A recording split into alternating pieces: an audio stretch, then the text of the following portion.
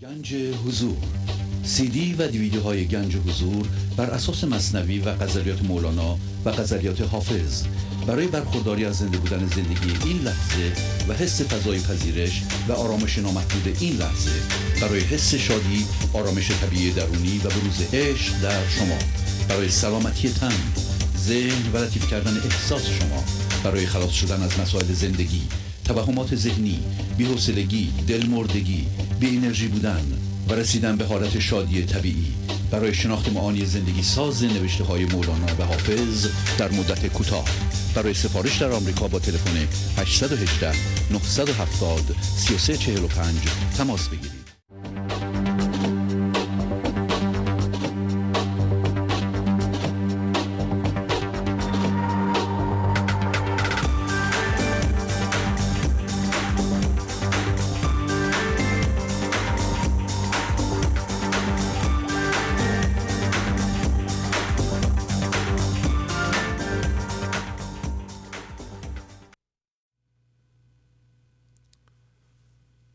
ببینیم فتح ز استفتاح تا کی، ز ساقی مست شو زین راه تا کی. در این اقداح صورت راه جانی است، نظاره صورت اقداح تا کی. چو مرغابی ز خود برساز کشتی، صداع کشتی و ملاح تا کی. تو سباحی و از سباح زادی، فسانه و باد هر سباح تا کی. نفخت و فیه جان بخشی است هر صبح، فراغ فارغ الاصباح تا کی. چو جان بالغان لوحی است محفوظ، مثال کودکان ز الواح تا کی. چو فرموده است رزقت ز آسمان است، زمین شوریدن ای فلاح تا کی. از آن باغ است این سیب زنخدان، قناعت بر یکی تفاح تا کی. جراحت راست دارو حسن یوسف، دوا جستن ز هر جراح تا کی. ز هر جزوت چو مطرب میتوان ساخت، ز چشمت ساختن نواح تا کی. چو نفس واحدیم از خلق و از بعث، جدا باشیدن ارواح تا کی. دهان بربند در دریا صدفوار، دهان بگشاده چون تمساح تا کی. دهان بربند و قفلی بر دهان نه، ز ضایع کردن مفتاح تا کی. با سلام و احوالپرسی برنامه گنج حضور امروز رو با غزل 2654 از دیوان شمس مولانا شروع می کنم. ببینیم فتح ز استفتاح تا کی، ز ساقی مست شو زین راه تا کی. فتح یعنی گشایش، یعنی برکت زندگی که این لحظه از سوی زندگی به هر انسانی پیموده میشه. منتها همونطور که خواهیم دید این گشایش، این برکت، این خرد، این عشق وارد سیستم فکری و بدنی و عمل ما نمیشه. برای همین مولانا میگه ببینیم فتح. پس معلوم میشه ما این شراب زندگی رو که این لحظه زندگی به ما میده ما نمیبینیم و پس میزنیم. استفتاح هم یعنی طلب فتح کردن، همین طلب گشایش کردن. تا کی اهمیت داره بهش توجه کنیم. میگه که تا کی میخوای این کارو بکنی؟ پس این لحظه زندگی گشایش زندگی مادی ما رو به ما میده، ولی ما نمیبینیم و نمیگیریم و طلب این گشایش رو از جهان مادی میکنیم. و بعد میگه که تو بیا به جای اینکه به ذهنت مراجعه کنی، در ذهنت چیزهای بیرونی رو تجسم کنی و از اونها شراب زندگی بخواهی، همین فتح بخواهی، بیا از ساقی بگیر. ساقی رمز خداست، زندگی بودنه. ز ساقی مست شو زین راه تا کی. راه یعنی شراب. چقدر میخوای تو به ذهنت بری، در ذهنت زندگی کنی به عنوان هوشیاری و از چیزهای ذهنی مثل پولت، مثل همسرت، مثل بچت، مثل دوستات، این گشایشی را که خدا بهت میده در این لحظه طلب کنی و این گشایش رو پس بزنی. خب ما خودمون رو زیر نورافکن قرار میدیم و به دیگران نگاه نمی کنیم و سوال میکنیم که اولا ما این کار رو میکنیم یا نه. اگر حالمون خرابه و حس جدایی میکنیم، حس گمشدگی در فکرامون میکنیم، استرس داریم، غم داریم، حتما این کار رو میکنیم.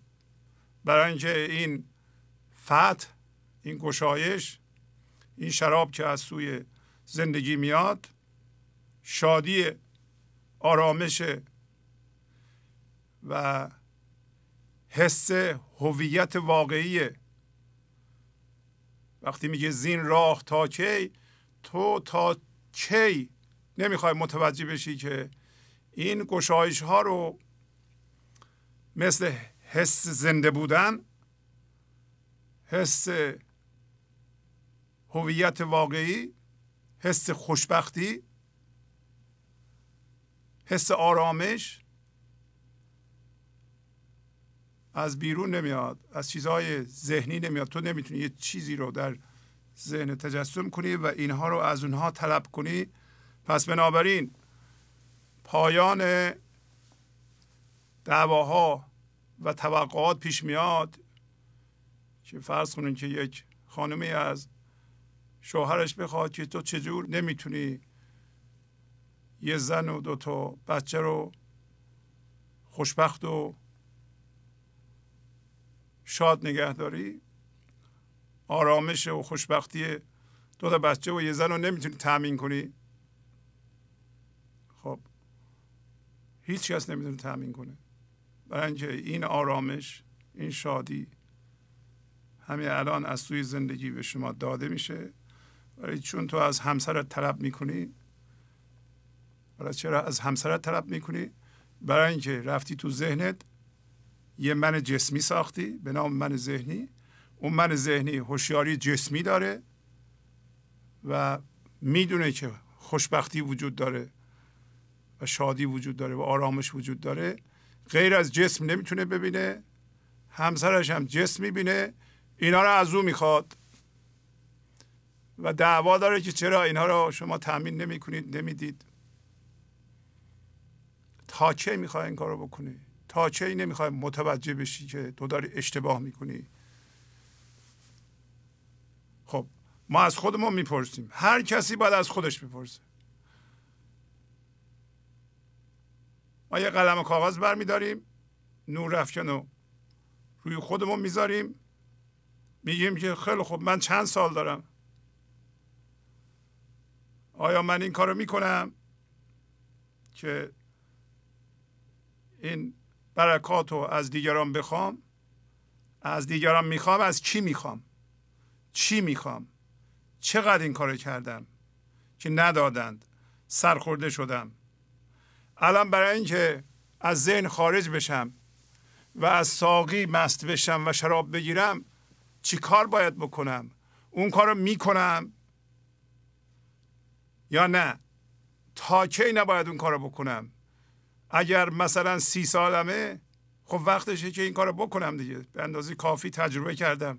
اگر 60 سالمه، یه قدری هم دیر شده، متوجه نشدم. 60 سال من از دیگران زندگی خواستم، توقع داشتم، رنجیدم، خشمگین شدم، اونا اون چیزها رو به ما ندادن.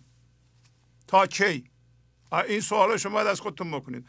اگر این سوال رو نکنید، اگر ادامه ندین، به ته قضیه نرسین و نفهمین که دارین اشتباه میکنید، فایده نداره. و نگین هم چرا دیگران خوشبختن ما نیستیم؟ شما از کجا میدونین دیگران خوشبختن؟ از کجا میدونین که دیگران هم دعوا ندارن؟ شما به گفته عارفان نگاه کنید. چرا یکی دیگه این کارو میکنه؟ یکی دیگه از همسرش این توقعات رو داره، منم دارم. همه دارم، منم دارم. همه دارم، منم دارم که راه عرفان نیست، که راه خودشناسی نیست، که راه مست شدن از ساقی نیست، که راه اشتباهه. هر کسی که میخواد به خدا برسه باید خودش رو مجرد کنه، تنها کنه و روی خودش کار کنه، از خودش سوال کنه، مرتب خودش رو تماشا کنه. خودش رو تماشا کنه یعنی ذهنش رو تماشا کنه، به عنوان هوشیاری ناظر بکشه عقب، ببینید که من ذهنیش چی کار داره میکنه، چه چیزهایی رو از چه کسانی میخواد و چرا خودش اونا رو تأمین نمیکنه. توقعاتش رو به صفر برسونه، مخصوصا اون چیزهایی رو که دیگران نمیتونن بدن. دیگران میتونن یه خونه برای ما بخرند، ما بریم توش بشیم، ولی خوشبختی نمیتونن بدن، خرد نمیتونن بدن، برای اینکه اینا از اعماق وجود ما میاد. حس هویت نمیتونن بدن، حس زنده بودن نمیتونن بدن، حس حال خوب نمیتونن بدن. به ما پول میدن، 5 دقیقه خوشی به ما دست میده، برای اینکه این من ذهنی میگه هرچی بیشتر بهتر. خب یه خورده پول دادن به ما، 5 دقیقه ما خوشحال میشیم. یه کادوی خوب خریدن، خب ما ممکنه 3-4 ساعت حالمون خوب باشه و اینم خوشی اون کادو هست که یه طلایی مثلا گران قیمته. بعد از اون دیگه اثرش رو از دست میده، دوباره با برمیگردیم به اون حس جدایی و حس افسردگی و حس پژمردگی و بیحالی من ذهنی و حس نقص. یادمون باشه، آیا من حس نقص میکنم؟ چرا حس نقص میکنم؟ از خودتون باید سوال کنید. برای اینکه من ذهنی دارم. من ذهنی فکر میکنه که اگر این کارهای ناتمام تمام بشه و اون توقعاتی که من دارم اونا برآورده بشه و اگر برآورده نشه من ناقص هستم، من به خوشی و آرامش حقیقی میرسم. نیست همچون چیزی. در این اقداح صورت راه جانی است، نظاره صورت اقداح تا کی. شما وقتی میکشین عقب، ذهنتون رو تماشا میکنید، بارها گفتیم از جنس زندگی هستین، از جنس جان هستین. میگه اقداح یعنی قدح ها. در این قدح های صورت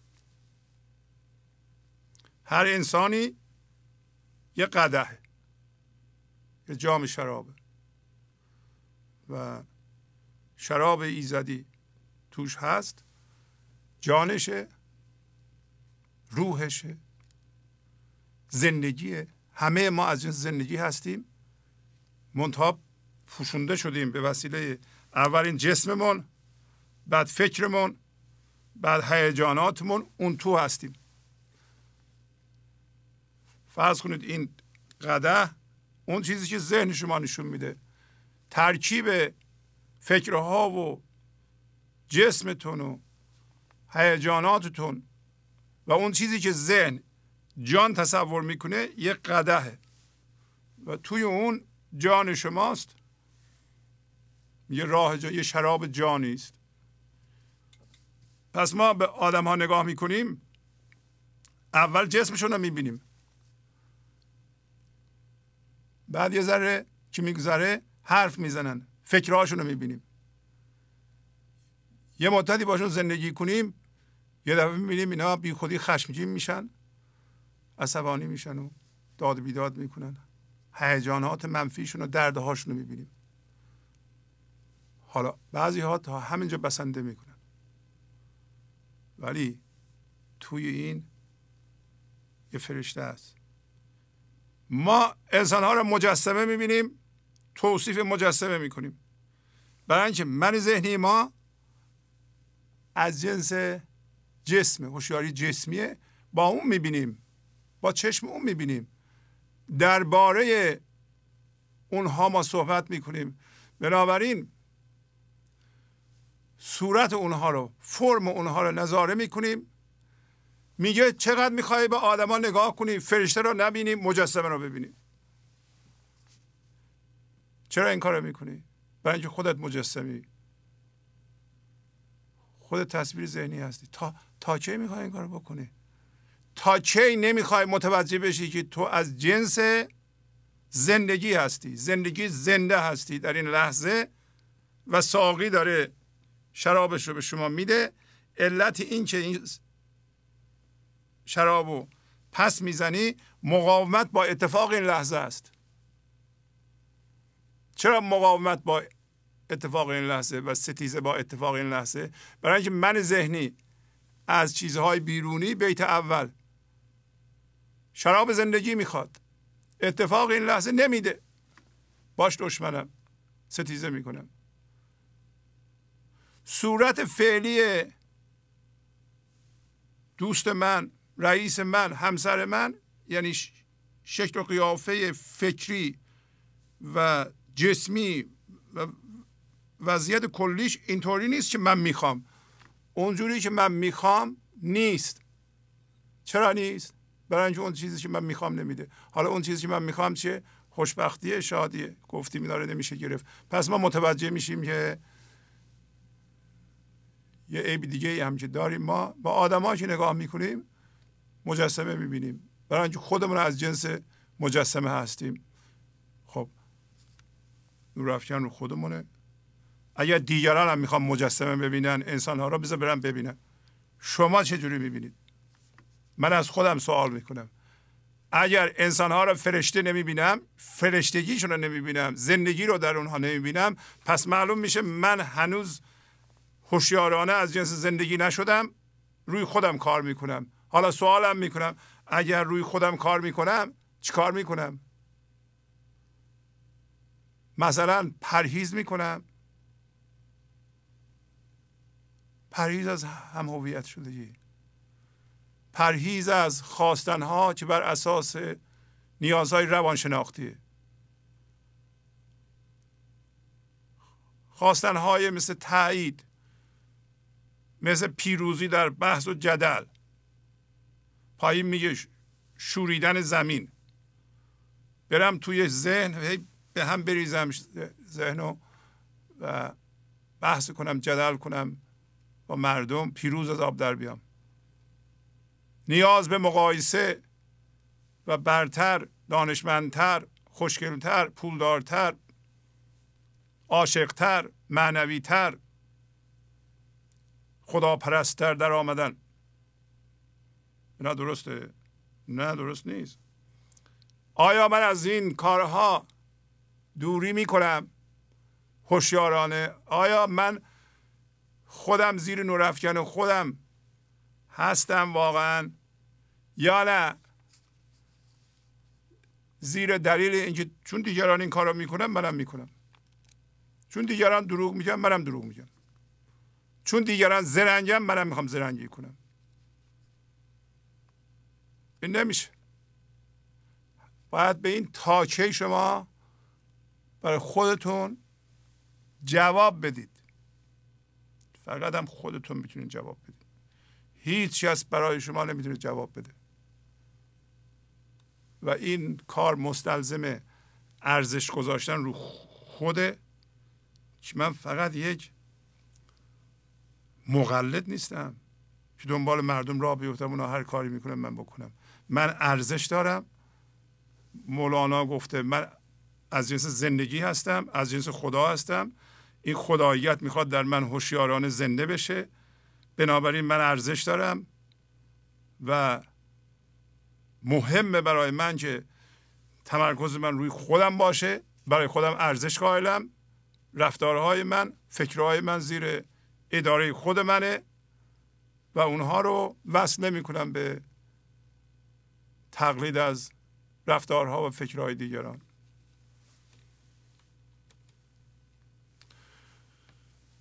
چو مرغابی ز خود برساز کشتی، صدای کشتی و ملاح تا کی. مرغابی اردک روی آب شنا میکنه، خودش هم کشتیه و هم کشتیبانه و صدا یعنی دردسر، رنج و زحمت. ما به عنوان هوشیاری سوار کشتی ذهن شدیم. اونجا یک کشتیبان هست، ملاح یعنی کشتیبان، رئیس ماست. در کشتی ملاح رئیس کشتی، هر جا دلش بخواد کشتی رو میبره. این من ذهنی ما کشتیبان ماست، ذهنم کشتی ماست و دردسرش رو از زمانی که ما خودمون رو شناخته میکشیم. من ذهنی میگه من تو رو اداره میکنم، تو رو خوشبخت میکنم. مزد میگیره. مزدش تمام زندگی ماست، تمام شادی ماست، تمام آرامش ماست، همون گشایشه. گفت برکت خدایی رو حیف میل میکنه این کشتیبان که تو توی کشتی من سوار شدی. اصلا من نمیخوام کشتی تو سوار شم. کشتی مال خودت. کشتی تو یه پوسته است. من قرار بود 10 سالگی از این کشتی بپرم تو آب، برای اینکه من مرغابیم. جان من در فضای یکتایی این لحظه شنا میتونه بکنه. کما اینکه شما به عنوان ناظر ذهنتون که عقب میکشین به فکراتون نگاه میکنید، اون ناظر اصل شماست، حضور شماست، اون هوشیاریه، شما اون هستین. دوباره جذب ذهن میشین، اون توقعات، اون ناراحتی ها شروع میشه. چه بلاهای این کشتیبان سر ما آورده با توقعاتش، با رنجش هاش. چه کسایی، چه چیزهایی باید به من بدن. یه عده‌ای سوار کشتی ما هستن، از من ذهنی ما تقلید میکنن، میگم ما رو هم سوار کشتی خودت کن. قایقشون رو گذاشتن تو کشتی ما. درسته این؟ نه. پس ما مثل مرغابی هستیم. امروز در این مورد مطالبی از مثنوی خواهیم خوند. شما بگین من به عنوان یک شناگر یا به صورت یک مرغابی در فضای یکتایی این لحظه میتونم شنا کنم و نمیترسم که از این کشتی بپرم تو آب. این زایده شدن از همین من ذهنیه، از مادر دوم ماست. بیشتر ما میترسیم. در این مورد امروز صحبت خواهیم کرد.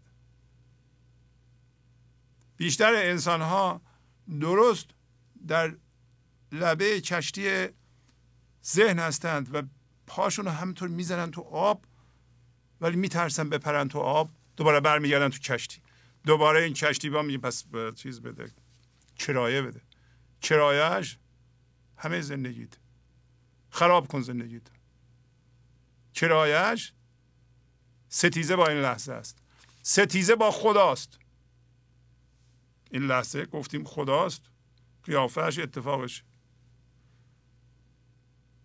کرایهش فضای لایتناهی است که این لحظه ما از جنس اون هستیم، تبدیلش میکنیم به جای تنگ و تاریک توی همین کشتی.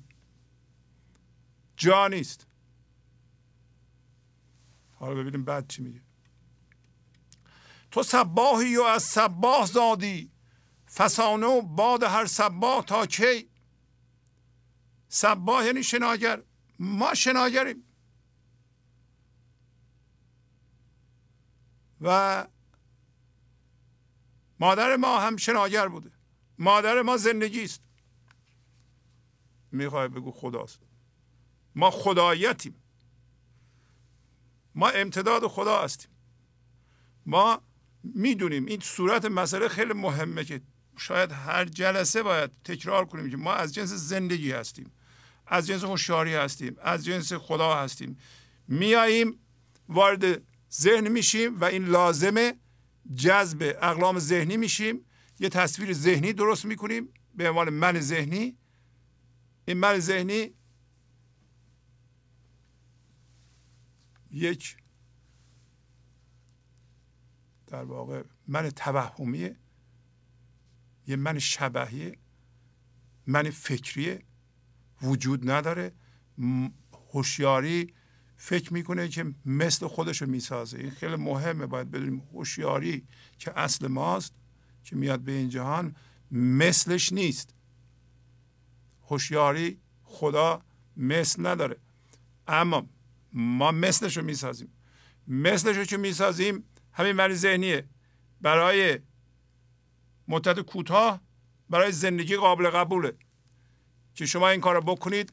این کار گفتیم لازمه برای اینکه شما میرسید. ما به صورت میوه میرسیم، ما میچسبیم به جهان، درخت جهان، و اونجا میپزیم و زندگی ما رو میپزونه.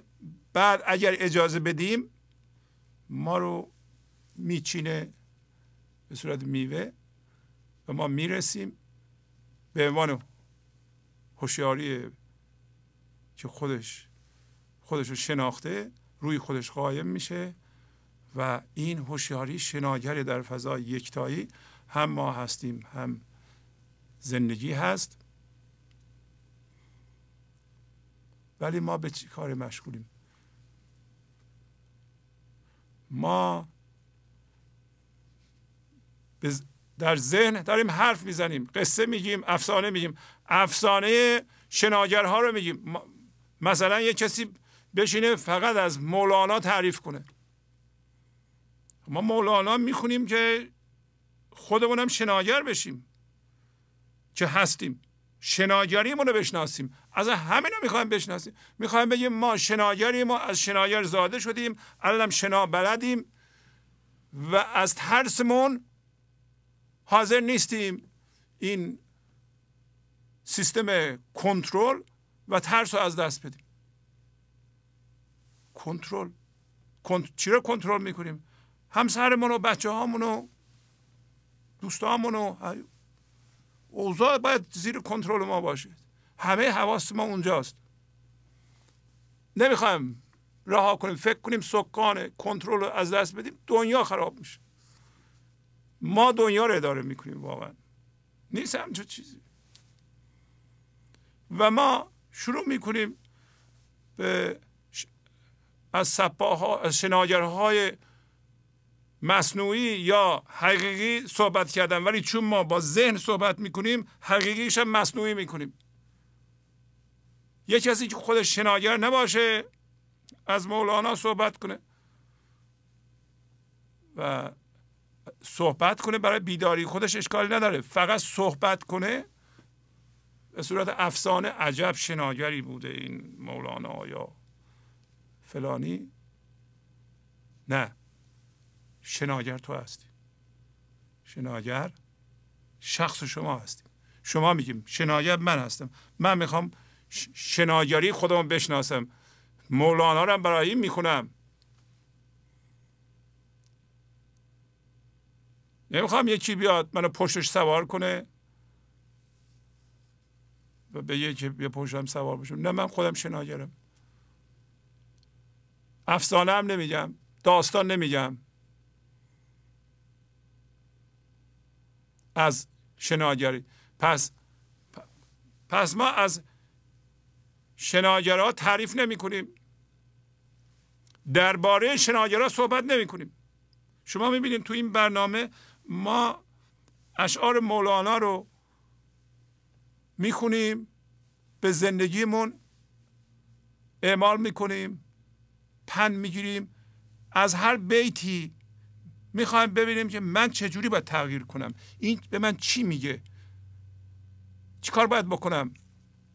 برای این نمیخونیم بگیم که مولانا از کجا رفته به کجا رسیده، چقدر چند بیت شعر گفته، چی بوده، پسر چی بوده، عجب شاعری بوده، اینقدر معروف بوده، حضور بی نهایت داشته. خب گنج حضور، CD و دیویدیوهای گنج حضور بر اساس مثنوی و غزلیات مولانا و غزلیات حافظ برای برخورداری از زنده بودن زندگی این لحظه و حس فضای پذیرش و آرامش نامحدود این لحظه، برای حس شادی، آرامش طبیعی درونی و بروز عشق در شما، برای سلامتی تن، ذهن و لطیف کردن احساس شما، برای خلاص شدن از مسائل زندگی، توهمات ذهنی، بی‌حوصلگی، دلمردگی، بی انرژی بودن و رسیدن به حالت شادی طبیعی، برای شناخت معانی زندگی ساز نوشته های مولانا و حافظ در مدت کوتاه. برای سفارش در آمریکا با تلفن 818 970 3345 تماس بگیرید. نفخت فیه جان بخشی است هر صبح، فراغ فارغ الاصباح تا کی. پس 2 آیه قرآن الان در زیر بهتون نشون میدم. میگه که این که میگه خدا از نفس خودش در ما دمیده، هر صبح جان بخش. پس هر انسانی صبح، از اولم گفته ببینیم فتح، پس این لحظه صبح شماست. صبح فاصله بین تاریکی ذهن و روشنایی روز. همه ما در صبح هستیم. وقتی آگاه به این لحظه هستیم، هم خورشید زندگی رو میبینیم. خورشید زندگی هوشیاری حضوره. شما 2 هوشیاری دارین، ولو اینکه من ذهنی دارین. حالا فرض کن یه مقدار من ذهنی داریم و یه درصدی هم حضور داریم، ولی این حضور ما محسوسه. صبح یعنی شما هم خورشید رو میبینید، هم یه مقدار تاریک. حالا خورشید نیست، صبح خورشید داره طلوع میکنه. بعد از این مدتی خورشید هم میبینید و از صبح به بعد دم خداوند لحظه به لحظه تجربه میشه به وسیله ما و این دم و عبور انرژی از ما یا خدا به صورت یک واقعیت زنده و روان تجربه میشه. اینطوری نیست که من تو ذهنم یه من ذهنی دارم، یه خدای ذهنی هم ساختم، میگه ما بنده خدا هستیم، او رو میپرستیم. نه، این نفس و این انرژی و این خرد و این برکت و این گشایش این لحظه عبور میکنه، ما تماشاگر اون هستیم. پس خدا یک واقعیت زنده است برای من، نه یه واقعیت موهومی در ذهنم. و پایین میگه که فارغ الاصباح یعنی گشاینده صبحها. گشاینده صبح ما، مولانا این معنی رو میگیره. ما الان در تاریکی ذهن هستیم. بعضی از ما استرس داریم، غم داریم، کینه داریم، رنجش داریم، ذهن ما مرتب حرف میزنه. این لحظه آگاهیم به یه فکر، لحظه بعد به یه فکر، لحظه بعد به یه فکر و این معتادگونه هست. همراه با این فکرها یه سری غمها همه زنده میشن، ما رو گیج کردن. شبه. چه کسی شما رو از این شب میبره صبح؟ اسمش گذاشته فالق الاصباح، خدا. به شرطی که ما تسلیم باشیم. آیا شما تسلیم؟ اولا در مورد تسلیم بگم، تسلیم برای این لحظه است. تسلیم یه چیز ذهنی نیست، همیشه این لحظه است. این لحظه صبح. همه ما که سنمون بالاتر از 10-12 میتونیم صبح رو تجربه کنیم.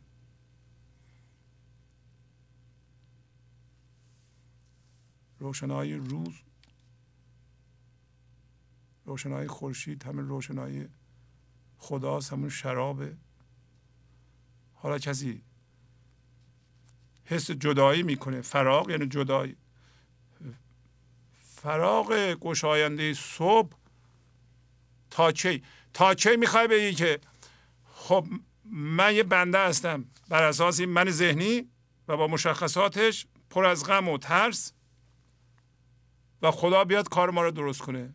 خدا نمیتونه کار این من ذهنی رو تا زمانی که تو حفظش میکنی با ستیزه با او، چجوری بیاد درست کنه؟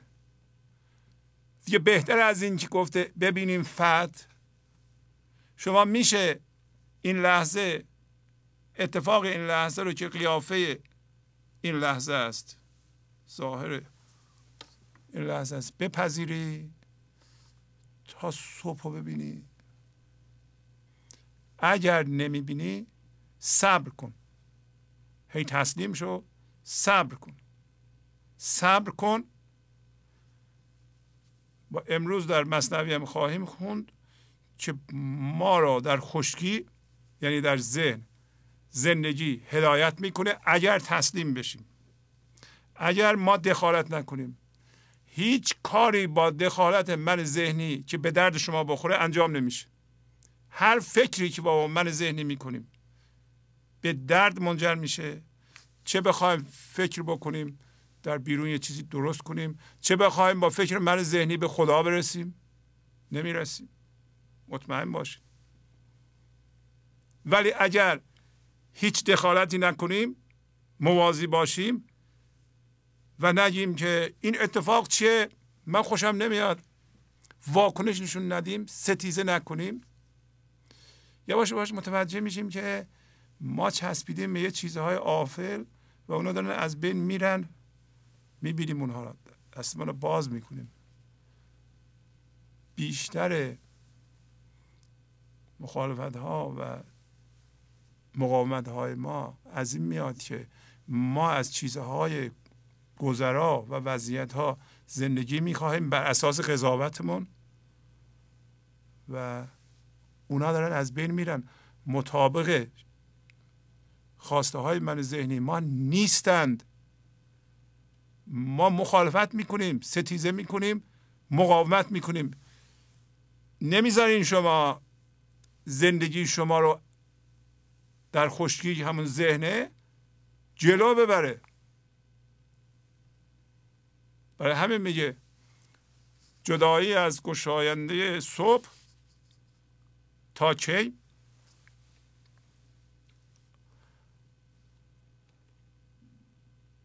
بله، اون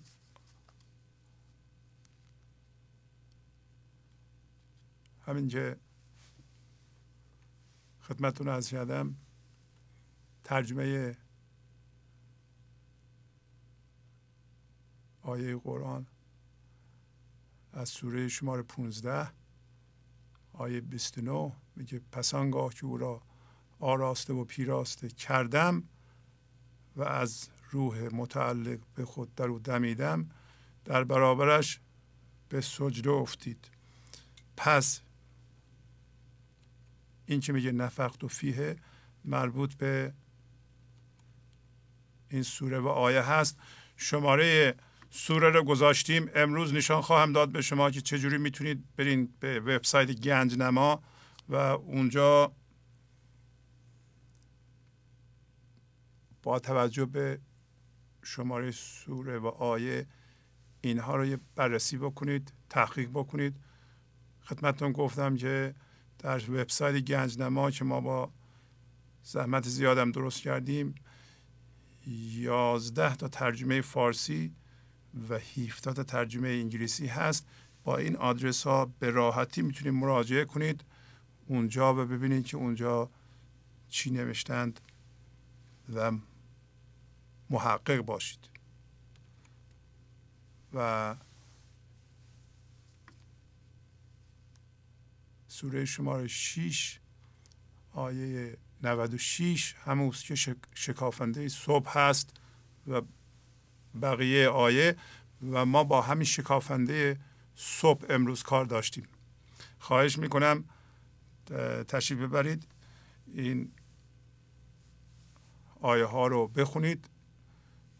آیه های قرآن مرتب در مثنوی و دیوان شمس میاد. ما هم آدرسش رو اینجا میذاریم و به عنوان یه محقق برین اونجا یه نگاهی بکنید و اون ترجمه ها رو ببینید که در این 11 ترجمه ها چی ها نوشتند. آیا اینا با هم تفاوت دارند؟ آیا اون ترجمه ها با نظر مولانا فرق میکنه؟ مولانا در زمینه که حرف میزنه معنی این آیه رو چی پیشنهاد میکنه؟ کما اینکه در این معنی که الان ما صحبت میکنیم این خیلی قشنگه که شما بدونید شکافنده صبح زندگیه و ما با من ذهنی با او ستیزه میکنیم و جدا از او هستیم. تا زمانی که این کار رو میکنیم ما جدا خواهیم موند، با او یکی نخواهیم شد، به وحدت نخواهیم رسید و اینکه نفس خدا هر لحظه به قول مولانا به ما پیموده میشه و این نفس برکت و شادی و آرامشه و ما پس میزنیم. چو جان بالغان لوحی است محفوظ، مثال کودکان ز الواح تا کی.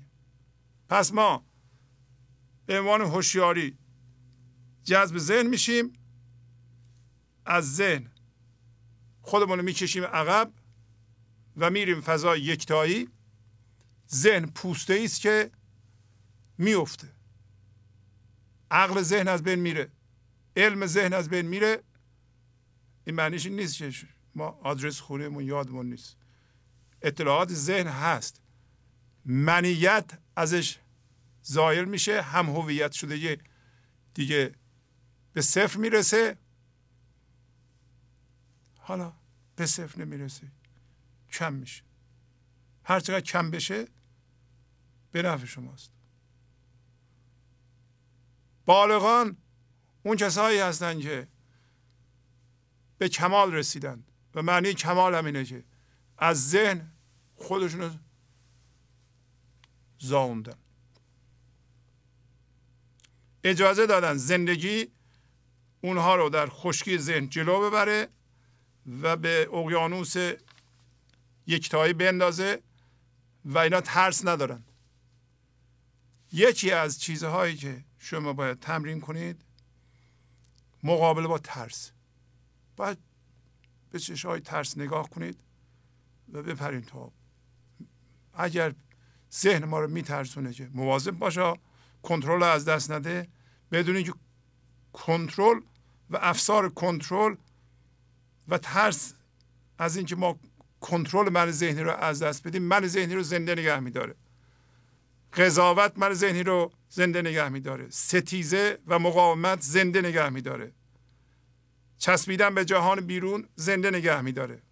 ما میدونیم که من ذهنی بر اساس هم هویت شدگی با جهان بیرون، این چیزهای جهان بیرون از بین رفتنی هن. هر لحظه یه چیز از بین رفتنی میخواد از بین بره، ما رو میترسونه.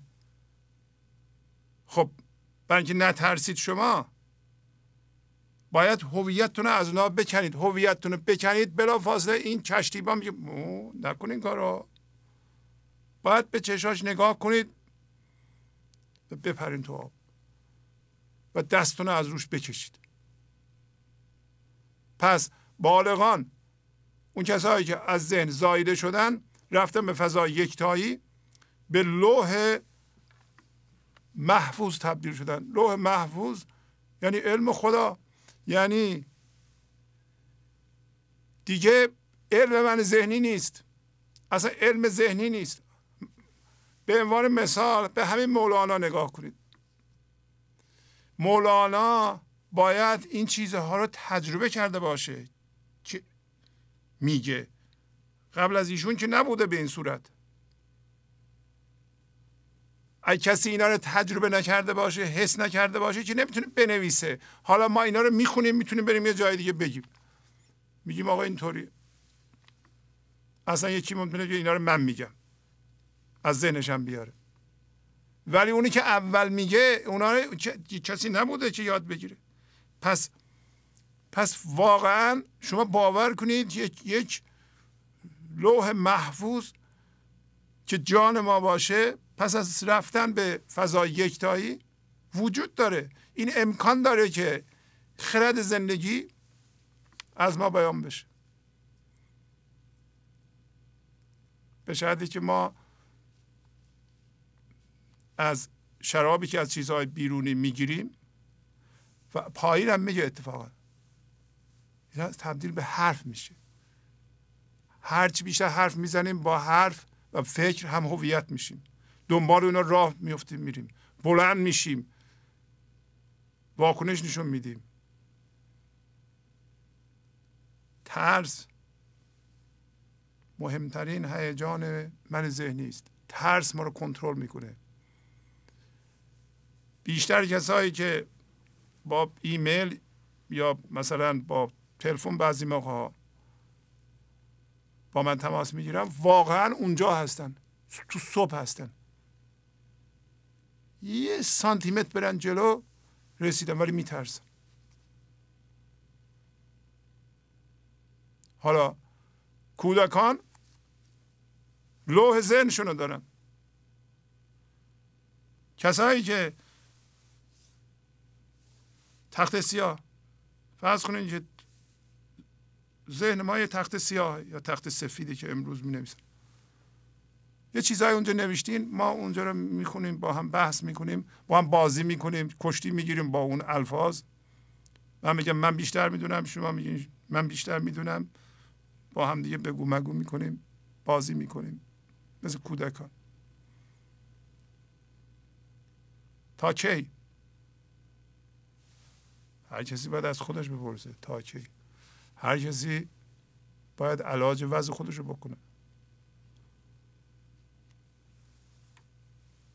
پس شما اگر از ذهن متولد بشین، از کشتی ذهن بشین لوح محفوظ. لوح محفوظ این معنی رو هم میتونه به که علم ذهنی به شما دسترسی نداره و آدم‌های بیرونی هم به شما دسترسی ندارن. اگه کسی علم خدا رو داشته باشه، زنده به خدا باشه، خب از ایرادها، بد بیراها و نمیدونم انتقادها و هر چی که بیرون به آدم میگن، از اونا محفوظه. اون آدم واکنش نشون نمیده. این امکان داره طبق گفتار مولانا. چو فرموده است رزقت ز آسمان است، زمین شوریدن ای فلاح تا کی. چی فرموده؟ از قرآن میاره دوباره. رزق ما، روزی ما از آسمانه. کدوم آسمان؟ این آسمان؟ نه، این آسمان نه. این یکی از اون چیزهایی است که مرتب تکرار میشه. حتی توی اشعاری که امروز براتون خواهم خواند 3 بار تکرار شده که روزی ما از آسمانه. مرتب تکرار میشه. مولانا میاره اینا. بعضی از این آیه های قرآن مرتب تکرار میشه. یعنی شما میخونید میبینین که نمیگم در هر قصه نه، ولی به هر حال از چند قصه یه بار تکرار میشه. این یکی از اونهاست که روزی ما از آسمانه و هر چی که به ما وعده داده میشود. حالا این آسمان نیست. شما به بالا نگاه کنید. اینطوری نیست که باران میاد زمین به اصطلاح سیراب میشه، گندم میشه. نه، آسمان درونه. آسمان همین فضای یکتایی. ما مثل خودمون رو ساختیم، بی نهایت خودمون رو کاهش دادیم، رفتیم تو کشتی من ذهنی، کوچولو شدیم. این هم یکی از اون معجزاته. چطور که ما بی نهایت هستیم شدیم کوچولو تو من ذهنی. به محض اینکه از من ذهنی به طور کامل زاییده بشیم تبدیل به آسمان میشیم. اگر ما این کنترل رو که الان گرفتیم، همه ما کنترل میکنیم. چرا؟ همه ما میترسیم. هر کسی که میترسه کنترل میکنه. یه عده رو داره کنترل میکنه. جهان مادی رو کنترل میکنه. اگه شما کنترل نکنید معنیش نیست که پولتون رو همه میخورند، هر کسی هر کاری میکنه. نه، کنترل به اصطلاح روش ذهن، کنترل، خردمندی و جاری شدن برکت زندگی. مال زندگی مال خداست. به جای اینکه عقل ترس بریزه به فکرهاتون این لحظه، بذارین خرد خدا بریزه. خب خرد خدا بریزه پولتون هم زیاد میشه، رابطه‌تون هم با همسرتون بهتر میشه، با عشق با جهان برخورد میکنید، همه به شما کمک میکنن، همه شما رو دوست دارن. این بده. ما اگر این چیزی که الان محکم گرفتیم میخوایم به زور اینا رو نگه داریم و اینا هم همه دارن میرن، برای اینکه هر چیزی رو که ما گرفتیم داره تغییر میکنه. مگه میشه نکنه؟ همه اون چیزهایی رو که ما گرفتیم دارن تغییر میکنند و ما نمیخوایم. نمیشه تغییر کنه. ذهن دوست نداره تغییر رو. اگر اون رو رها کنیم یک دفعه این بی‌نهایتی که کوچولو شده باز میشه و میشه آسمان و تازه اون من ذهنی رو که قبلا بود اگه مونده باشه در بر میگیره. یعنی متوجه میشین که شما آسمان شدید و ستاره ها شدن فکرهای شما. و این ستاره ها خب حالا ممکنه بعضی هاشون من داشته باشن، یواش یواش من ازشون گرفته میشه، شما خردمند شدید.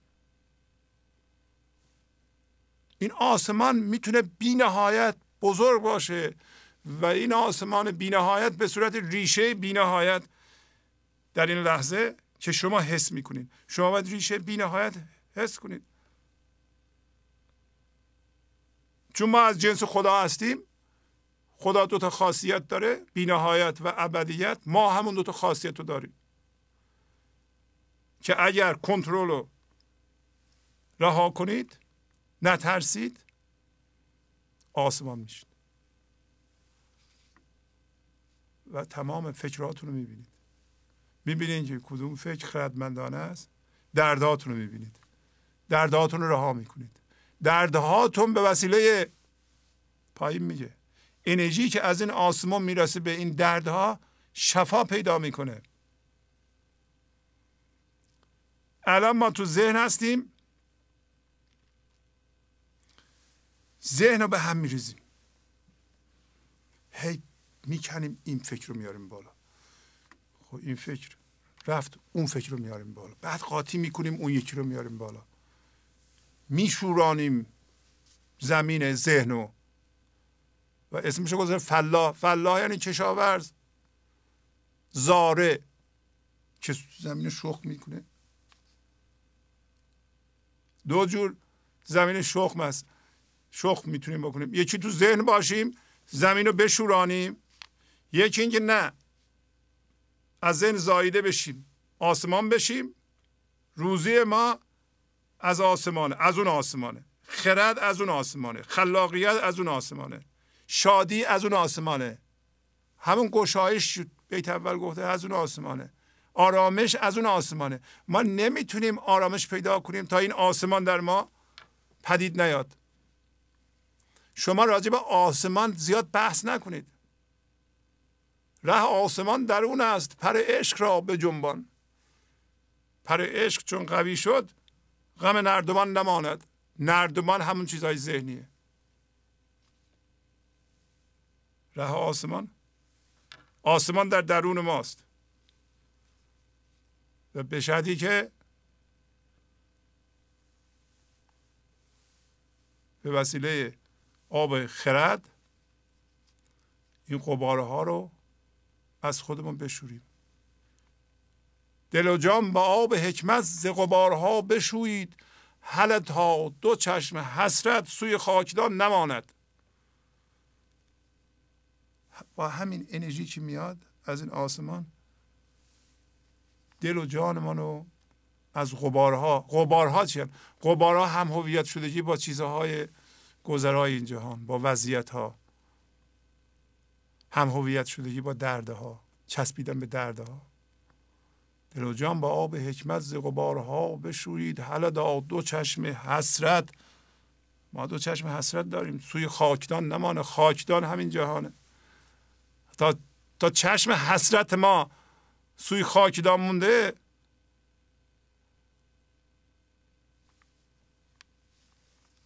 ما نمیتونیم. ما چشم ما اونجاست، در حالی چشم ما اونور باید باشه، به اون برکات باید باشه. برای اینکه هوشیاری جسمی همه برکات رو در این جهان میدونه و میبینه، میگه اصلا چیزی دیگه وجود نداره. پس ما زمین رو نمیشورانیم. اگه کسی اومد راجع به خدا بحث کنه، راجع به این بحث کنه، به اون بحث کنه، ما بلد نیستیم بحث کنیم. میخواد زمین ما رو بشورونه. زمین بشورانیم که چی بشه؟ ما باید از این زمین بریم به اون فضا. زمین بشورانیم میمونیم اون تو. اگه یکی فقط این زمین رو شخم بزنه، اگه آسمان بشه، در این صورت از اونجا خلاقیت رو تو زمین میتونه بکاره. حالا اون شخم خوبه، شخم کن، چیزهای فکرهای خوب بکار. ذهن ساده شده، ولی ذهنی که پر از منه و درده، شما چی میخواید توش بکاری؟ شما نمیتونید تخم بد، فکر بد که از این زمین من ذهنی در بیاد دوباره تو اون زمین بکاری، چی بشه؟ بله. ها، این به اصطلاح آیه که من ترجمه انگلیسیش هم گذاشتم، الان بهتون میخوام توضیح بدم اگر امکان داشته باشه. میگه که and in heaven is your substance as also that which you are promised. یعنی در آسمان است روزی شما و هر چی که به شما وعده داده شده. شماره سوره و آیهش هم رو صفحه هست. سوره زاریات آیه 22. اینم ترجمه شد به فارسی: روزی شما و آنچه به شما وعده داده شده یا وعید داده می شود فقط در آسمان است. ترجمه استاد کریم زمانی. ایشون هم یک قرآن دارن، اگر دلتون بخواد میتونید بخرید و ازش استفاده کنید. اما اگر بخوایم اینو در گنجنما پیدا کنیم، اجازه بدید من به شما نشون بدم. وبسایتی که میبینید روی صفحه، خیلی سریع من این کارو میخوام انجام بدم. وبسایت ماست همینطور که میای پایین وبسایت پرویز شهبازی.com هست، این وسطش نوشته اشعار شاعران ایرانی به همراه معنی لغات دشوار. میتونید اینو کلیک کنید. اگر اینو کلیک کنید میرید به گنج نما، میریم به اینجا. این گنج نماست همونطور که میبینید. و وقتی میایین پایین اینجا شاعرها رو میبینید. مثلا این مولاناست. اگر میخواین شعری از مولانا پیدا کنید روش کلیک میکنید میرید. این هم اگه وقت باشه امروز نشون میدم. در پایین نوشته قرآن کریم. اگر اینو کلیک کنید میاییم به همچون صفحه‌ای. اینجا همه سوره ها هست و اگر یکیشو کلیک کنید میرین اون آیه رو در عرض 20 ثانیه پیدا میکنید. میبینید این همون 51 هست و اگر کلیک کنید اینو میاین اینجا و این انگلیسیشه. حالا وقتی میاییم بالا اینجا متوجه میشین که همین جایی که الان دارم نشون میدم، شاید یه ذره بزرگترش کنم ببینید شما.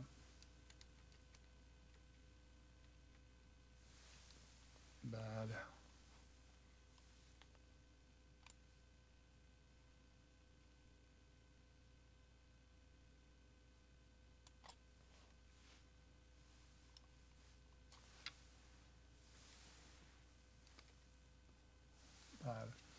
اینجا که میبینید این یه دراپ داون هست، 17 تا ترجمه هست.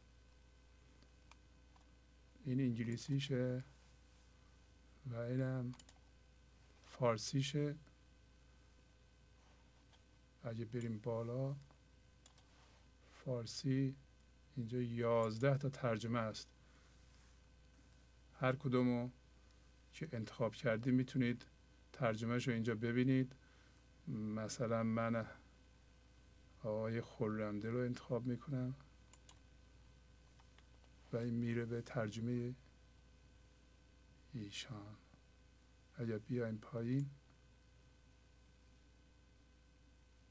پیدا میکنید میبینید خیلی ساده. کمی کوچیک کنم.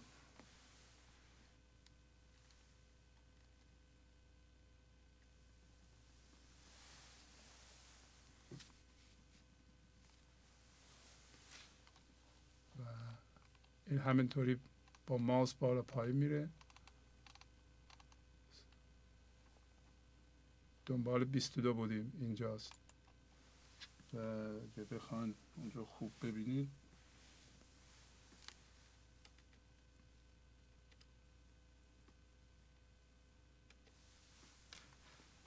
برای بیام پایین. بله اینو دیگه قشنگ میبینید. فکر میکنم میتونید برید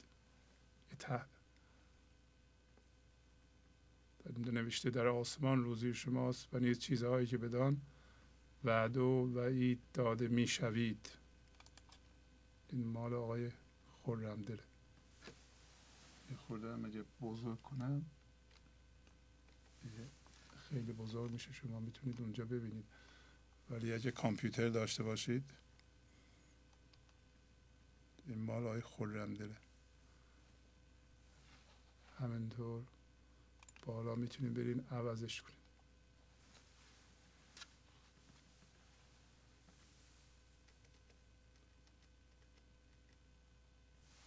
من کوچیک میکنم. اینجا هست. خب خواستم فقط نشون بدم که این امکان وجود داره. حتما اونایی که کامپیوتر دارند استفاده بکنند و اونایی که ندارن و یاد نگرفتن، کامپیوتر چیز ساده است. امروزه اطلاعات زیادی در اینترنت هست، از همه جا هم میشه به اینترنت وصل شد. یاد گرفتن کامپیوتر بیشتر از 2-3 ساعت کار نداره. گنج حضور، CD و دیویدیوهای گنج حضور بر اساس مثنوی و غزلیات مولانا و غزلیات حافظ برای برخورداری از زنده بودن زندگی این لحظه و حس فضای پذیرش و آرامش نامحدود این لحظه، برای حس شادی، آرامش طبیعی درونی و بروز عشق در شما، برای سلامتی تن، ذهن و لطیف کردن احساس شما، برای خلاص شدن از مسائل زندگی، توهمات ذهنی، بی‌حوصلگی، دلمردگی، بی انرژی بودن و رسیدن به حالت شادی طبیعی، برای شناخت معانی زندگی ساز نوشته های مولانا و حافظ در مدت کوتاه. برای سفارش در آمریکا با تلفن 818 970 3345 تماس بگیرید. از آن باغ است این سیب زنخدان، قناعت بر یکی تفاح تا کی.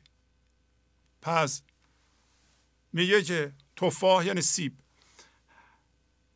اون باغ یکتایی منشأ همه امکانات و منشأ همه زیبایی هاست. میگه تمام زیبایی ها از اونجا میاد. این چیزی که شما زیبا میبینید به صورت فرم، میدونید سیب زنخدان یعنی این قسمت چانه که هم سمبل معشوق زمینیه، زیبایی معشوق زمینیه، اصلا سمبل یا نماد زیباییه، چه معشوق زمینی چه معشوق عرفانی. میگه که این چیزی که تو فکر میکنی خیلی زیباست از اون باغ اومده. حالا ما در این جهان میگیم این خیلی چیز زیباست، ما چسبیدیم به اون، به ما میگه بیدار شو، این از اونجاست. تو وقتی چسبیدی به یه چیز کوچولو و فکر میکنی این زیباست، قناعت میکنی به یه سیب، بازی میکنه با سیب زنخدان و یه سیبی که چسبیدیم بهش. پس منبع زیبایی ها اون فضای یکتاییه. شما میگیم من اینو رها کنم، این چیزی که الان چسبیدم برم اونجا، مطمئن نیستم.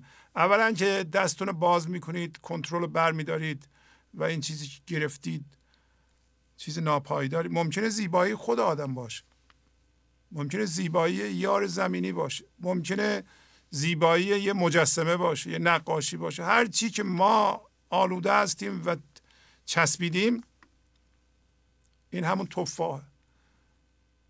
میگه قناعت کردن به این یه چیز کوچولو حیفه، تا کی میخوای این کارو بکنی؟ ببینید قناعت رو در دو معنی به کار میبره. پایین داریم. یکی این که اگر ما وضعیت فعلی، اگر وضعیت جداییه و هم هویت شدگیه و چسبیدن به یه چیز زیباست، اینو ما میپذیریم و میگیم این بسمه، به من کاری نداشته باشیم، من چسبیدم به این چیزها. خب من آرامش ندارم، من اضطراب دارم، بالاخره منو از پا در خواهد آورد این وضعیت. تو نیا به این قناعت کن، هر چیز زودتر متوجه بشی بهتره. ولی اینکه انسان واقعا تسلیم بشه و اون چیزی که فعلا هست بسنده کنه، بگه این بسمه، من چیز زیادی یا چیز بیشتری نمیخوام از جهان مادی. من توقعاتمو از جهان مادی صفر کردم، این بند نافو که وصل بود بریدم، برای اینکه الان میتونم دیگه نفس بکشم. زاییده شدم از من ذهنی، بند نافمو از جهان بریدم، الان میخوام با دهن هوشیاری خودم نفس بکشم و غذای همین که گفت غذای شما از آسمانه اونو بخورم. قبلا شادی رو از بیرون میگرفتم، الان شادی اصیل خودمو میخوام. این بهتره. و حالا از مادیات هرچی الان دارم من راضیم، یه قناعته. و با من ذهنی بر اساس نیازهای روانشناختی هم نمیخوام. نمیخوام. نیازهای روانشناختی ما شناختم. وقتی ما خودمون رو زیر نور افکن قرار میدیم، یکی از وظایفمون اینه که من نیازهامو بشناسم. آیا این نیاز حقیقیه؟ غذا نیاز حقیقیه. آیا ما غذا نداریم بخوریم؟ تایید دیگران نیاز روانشناختیه. مسکن و لباس نیاز حقیقیه. و اینکه انسان جسمش سالم باشه و سالم نگه داره، غذای خوب بخوره، ورزش بکنه، از جسمش مواظبت کنه، خب اینا نیاز حقیقی. ولی بحث و جدل کردن و پیروز در آمدن نیاز حقیقیه؟ نه، نیاز روانشناختیه. زمین شوریدن بالا گفت نیاز روانشناختیه، یعنی نیاز غیر حقیقیه، نیاز توهمیه، نیاز من ذهنیه. هر نیازی که من ذهنی به شما القا میکنه به عنوان هوشیاری نپذیر. من نمیخوام اینو، اصلا چه احتیاجی دارم بهش؟ این اسمش قناعتم هست. کسی که نیازهای روانشناختیش رو بشناسه دنبالش نمیره دیگه، میفهمه این توهمیه. آیا من مجبورم دروغ بگم یه مقدار پول بگیرم؟ نه، نیاز ندارم. من ذهنی نیاز داره برای اینکه به هر حال یه چیزی اضافه میشه، ممکنه زندگی توش باشه. برای من ذهنی هر جسمی که به ما اضافه میشه خوبه، توش زندگی هست. بعضی موقع ها عقلش نمیرسه، دردها هم به خودش اضافه میکنه، میگه اینم چیز خوبیه. اگر نمیکنه پس ما چرا رنجش ها رو انباشته کردیم، نگه داشتیم، با خودمون حمل میکنیم؟ پس از نظر من ذهنی چیز خوبیه دیگه. از نظر عقل سلیم حمل رنجش چیز خوبیه؟ نه. حمل کینه چیز خوبیه؟ نه. ایجاد کینه چیز خوبیه؟ نه. پس ما وقتی زیر فشار به وسیله من ذهنی قرار میگیریم فوراً پا نمیشیم، میشینیم میگیم میخوام بررسی کنم این چه جور نیازیه. واقعا من میخوام اینو؟ خیلی چیزها رو اصلا ما نمیخوایم، خوشمون نمیاد، بازم میریم دنبالش. مهمه که به عنوان هوشیاری بکشیم عقب، نگاه کنیم به نیازی که من ذهنی به ما تحمیل میکنه. جراحت راست دارو حسن و یوسف، دوا جستن ز هر جراح تا کی. این من ذهنی یه زخمه. هوشیاری به عنوان یک به اصطلاح بی فرمی، انگار یه خار فرو رفته به پاش. در این هوشیاری چسبیده به یه زخم. حالا این جراحت رنجش های ماست، کینه های ماست، درد های ماست، هم هویت شدگی های ماست، حس جدایی ماست. میبینید که ما به صورتی گم شده در این جهان از همه کس و از همه چیز و از خدا جدا هستیم. انگار ما بچه‌ای هستیم مادرمون رو گم کردیم تو پارک. این هم آدم هست، دنبال مادرمون میگردیم، هیچ کس رو نمیشناسیم. این جراحت دیگه، این زخم. این زخم من ذهنی رو کی شفا میده؟ حسن یوسف خودمون. همین که تسلیم میشیم یک مقدار هوشیاری حضور. هوشیاری حضور نماد یوسف، یا یوسف نماد هوشیاری حضور. یوسف نماد هر چیز خوب در ماست، مثل خرد، مثل زیبایی، مثل عشق، مثل لطافت. پس یوسف اصل ماست. داستان یوسف کجا میره؟ به چاه میفته. پس اصل ما هم که یوسفه افتاده به چاه فکر.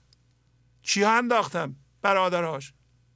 برادرای ما کیا هستن؟ پدرمون، مادرمون، خواهرمون، برادرمون، فامیلمون، معلممون. اینا برادرای ما هستن. ما رو انداختن تو چاه فکر. چجوری انداختن تو چاه فکر؟ گفتن بریم با این فکرها هم هویت بشید. افتادیم توی چاه اونا، نمیتونیم بیرون بیایم. اگر اجازه بدیم، مثل داستان یوسف، یه کاروان میاد این دل و سطل رو میاندازه و میکشه ما رو بالا. بعدا یوسف به زندان هم میفته. بله.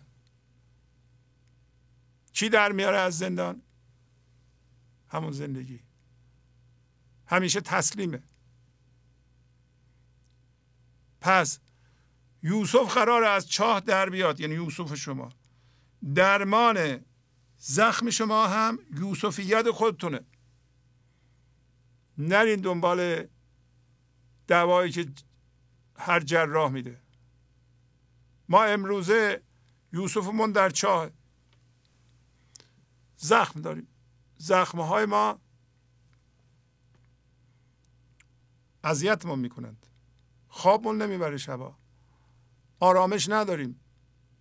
هر جراح در اینجا، این دکترهای معمولی هم هست. یک دکتر زندگی داریم که وقتی ما از ذهن زاده میشیم تبدیل به اون میشیم و نور اون میفته به من ذهنی ما، به دردهای ما، اینا رو شفا میده. همین که با این لحظه موازی بشید، تسلیم بشید، نور رد میشه و خدا برای شما واقعیت پیدا میکنه و یواش یواش میبینید دردهاتون داره شفا میکنه. یواش یواش میبینید شما میل دارین رنجشاتون رو بندازین. بی خود بودن اونا رو میبینید. کینه ورزی رو دیگه نمی کنید. قبلا اصرار داشتید. هم هویت دیگه نمیشین.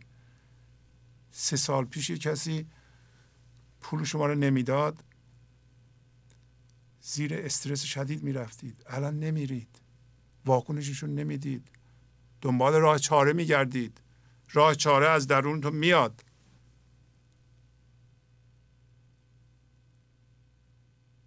و دوایی که امروزه به ما پیشنهاد شده، یکی همین قرصه هاست، مشروبات الکلیه، مواد مخدره. ببینید چند هزار گالون در شب در جهان مشروبات الکلی مصرف میشه. چرا؟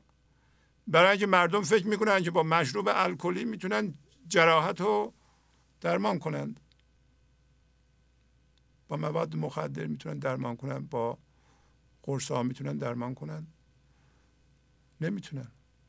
جراحت راست، یعنی جراحت را هست برای داروی شفا بخش زخم ما. حسن یوسفی خودمان هست. اینطوریه. تا چه شما میخوای از بیرون، از هر دکتری که شما، حالا یه دکتری یا دکتر نیست، به هر کی میرسیم با ما چیکار کنم؟ چیکار کنی؟ اون نمیدونه که. اونم مثل تو. ها بعد میشینن درد دل میکنن. حالا بذار من بگم دردهای من بیشتر از توست. درمان میشه اینطوری؟ تا کی؟ خب اینا درس‌هایی هستن که مولانا به ما میده و چون شما خردمندید، وقتی میپرسین تا کی تا کی تا کی تا کی، بیت و بیت، هر کدوم از این ابیات یه تغییری رو در شما پیشنهاد میکنه. اون تغییر رو انجام میدین. اگر آرام باشید و به صورت ناظر فکرتون رو نگاه کنید، حتما چاره رو شما میبینید. نمیشه نبینید. شما میدونید چی کار باید بکنید. کسی لازم نیست به شما بگه. اینا رو بخونید، زیاد بخونید، خواهید دید که هر بیتی به شما یه چیزی یاد میده. ز هر جزوت چو مطرب میتوان ساخت، ز چشم از ساختن نواه تا کی. ببین مولانا چی میگه. هر جزو ما، هر سلول ما، هر ذره از وجود ما میتونه به شادی زندگی ارتعاش کنه. پس اینطوری ساخته شدیم ما. هر سلول ما به وسیله بی‌فرمی زندگی میدونین که این بدن 99.99% خالیه. تو این خلا ما نمیدونیم چی هست. هر سلولی پر از خلا است. اگر ما به وسیله ذهنمون مسائل کوچیک بیرونی رو مطرح نکنیم و جدی نگیریم و تو ذهن باقی نمونیم، هوشیارانه از ذهن بیرون بیاییم و هوشیارانه به حضور در این لحظه زنده بشیم و به ذهن نریم، من نسازیم، دیگه واکنش نشون ندیم و هم هویت با چیزهای بیرونی نشیم. چرا هم هویت شدیم؟ فکر میکنیم اونا زندگی میدن به ما، هویت میدن، برکت میدن و ما شناختیم که اونا نمیدن. در این صورت هر سلول ما میشه یه مطرب. شادی طبیعی زندگی در ما شروع میکنه به ارتعاش کردن و کل این مجموعه چه میشه؟ میشه یه آنتن شادی. شما یه آنتن شادی بخش در جهان هستین، آرامش بخش در جهان هستین. اما ما چی کار کردیم؟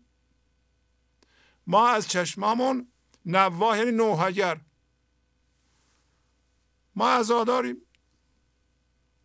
از چشمانمون من ذهنی به این جهان نگاه میکنه. من ذهنی پر از درده.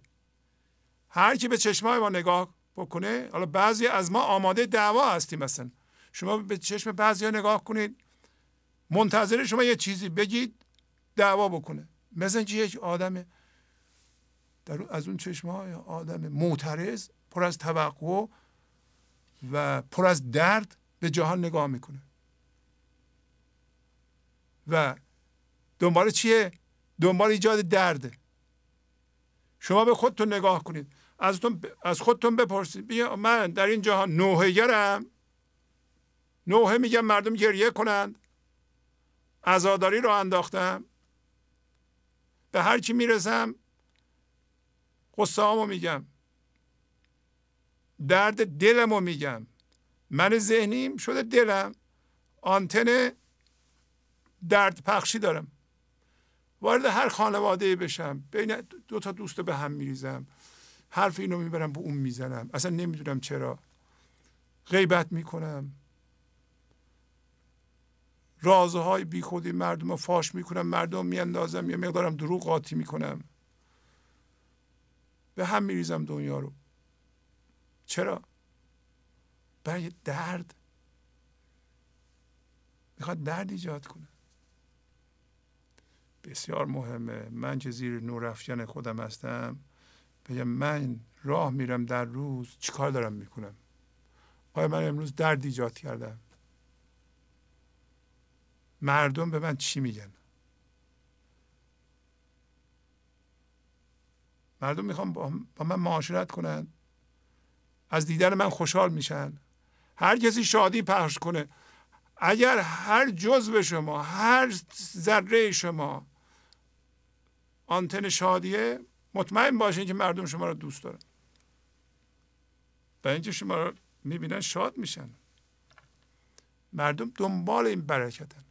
چه کسی ولی این کار رو میتونه بکنه؟ انسانی که از ذهن زاییده شده. همه این استعداد رو دارن. اینا رو برای کی میگه؟ برای یه نفر میگه؟ نه، برای همه ما میگه. همه ما این پتانسیل و قوه و استعداد رو داریم، ولی خفش کردیم. پس یاد میگیریم که ما نوحه‌گر نیستیم و نوحه‌گر بودیم بعد از این نمیخوایم باشیم. ما ساقی هستیم که شادی در جهان پخش میکنیم. این شادیه که زخم‌ها رو شفا میده.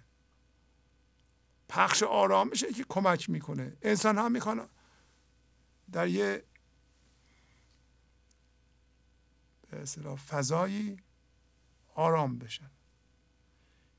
حالا ما میتونیم وقتی خودمون زیر نور افکن هستیم میبینیم چه چیزهایی ما رو تحریک میکنه. اگر تلویزیون ما رو تحریک میکنه و من تلویزیون بعضی برنامه ها رو نگاه میکنم، تحریک میشم، شروع میکنم به واکنش نشون دادن. خب نگاه نمیکنم، نگاه نکنم، برای اینکه این تلویزیون، این برنامه یا هر چی که هست منو میکشونه به ماده.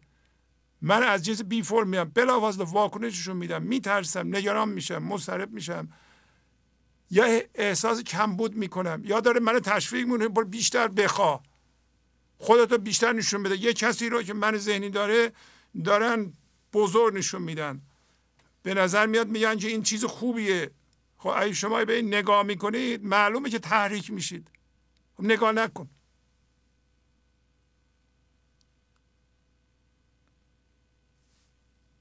فردا اگه نگاه کردی چشمای شما شد روزخوان، پس گله نکنید. برای اینکه این جهان پر از من ذهنیه، من ذهنی هم یا درد پخش میکنه یا نفاق انگیزه، جدایی رو تبلیغ میکنه. من ذهنی چیزی دیگه نمیشناسه که. من ذهنی بر اساس جدایی و هم هویت شدگی درست شده و کارش خواستن بیشتره و از خاصیت های دائمیش یا ذاتش سرچشمه میگیره. مقایسه و حسادت، حس جدایی، مقایسه و حسادت کارش. خب شما برای چی اون برنامه رو باید نگاه کنید یا اون وضعیت رو ببینید؟ این هم یه پرهیزه که من وقتی میبینم من آشفته میشم. خب نمیبینم. این هم بگیم انسان تلقین پذیره، نمیتونه اثر نکنه رو ما. یادمون باشه هر چیزی که میبینیم و میخونیم و عمل میکنیم روی ما اثر میذاره، نمیشه نذاره. هیچ کس نمیتونه بگه که من اینقدر قوی هستم که من هر برنامه‌ای رو نگاه میکنم خودم رو حفظ میکنم، هیچ اثری رو من نداره. و اینم بگیم این بدن فولاد نیست. تاکه که میگه اگه کسی مریض شده دیگه، دلش درد گرفته، رودهش معدهش درد گرفته یا سرطان گرفته یا بعضی امراض گرفته، باید مواظب خودش باشه. همینطور ما از 10 سالگی شروع میکنیم به استرس و فشار و غم. مگه چقدر مقاومت داره؟ شما متوجه خواهید شد که آدمایی که زیر فشار روحی هستن پس از این مدتی هوشیاریشون میاد پایین، دیگه گیرایی ذهنی اصلا ندارن. فشار نباید آورد. چقدر ما باید بترسیم؟ مفید ترس، خشم، اینا خصوصیت های انسانی نیست که. اینا من ذهنی به ما تلقین کرده که اینا چیزهای عادی هن. چون همه میکنن عادی هن. نه ترس عادیه، نه خشم عادیه، نه حسادت عادیه، نه کینه عادیه، نه رنجش عادیه، نه توقع عادیه. اینا هیچ کدوم عادی نیستن. ما عادیش کردیم. چون نفس واحدیم از خلق و از بس، جدا باشیدن ارواح تا که. خب اینم به حساب برگرفته یکی از آیه های قرآنه. میگه که همه ما یک هوشیاری هستیم. همه انسان ها یک هوشیاری هستند.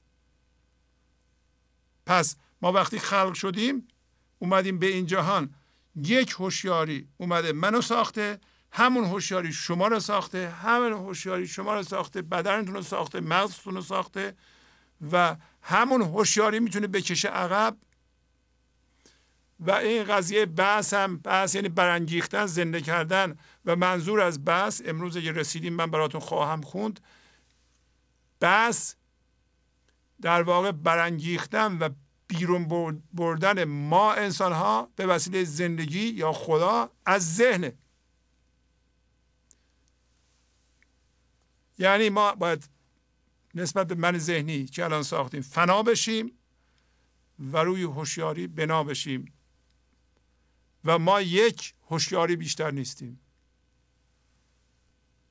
پس این که ما میگیم 6 میلیارد انسان وجود داره، این 6 میلیارد انسان مثل یه انسانه، فرق نمیکنه 6 میلیارد یا یک انسان، همه یک هوشیاری. اتفاقا جسم ما، ظاهر ما، صورت ما هم یکیه. همه ما دو دست داریم، یه مغز داریم و من ذهنی یه جور درست میشه. در تمام انسان ها من ذهنی بر اساس هم هویت شدگی با جهان مادی و جدایی درست میشه و خاصیتش حرصه، خواستنه. بیشتر میخوام، هرچی بیشتر بهتر. شما چین برین، من ذهنی چینی اونطوریه، ژاپن برین اونطوریه، آمریکا بیاین اونطوریه، ایرانش اونطوریه، عرب باشه اونطوریه، روس باشه اونطوریه. درست مثل یه دکتری که فرض کن در چین تحصیل کرده باشه، اگه پزشکی معمولی خونده باشه، میتونه بیاد آمریکا طبابت کنه. کسی که آمریکا تحصیل کرده باشه میتونه بره خاورمیانه طبابت کنه. کسی که دکتر روح باشه، انسان معنوی باشه، چینی باشه، ایرانی باشه، مال آمریکای جنوبی باشه، فرق نمیکنه. نور حضورش که میتابه میتونه رو ما اثر کنه. و حالا که اینطوری میگه، وقتی یه هوشیاریه، خب در من اون هوشیاریه، در تو اون هوشیاریه، در تو اون یکی همونه، در تمام آدم‌ها یه هوشیاریه. پس این ارواح یعنی روح‌ها چرا از هم جدا هستن؟ این غلطه. این مال من ذهنیه.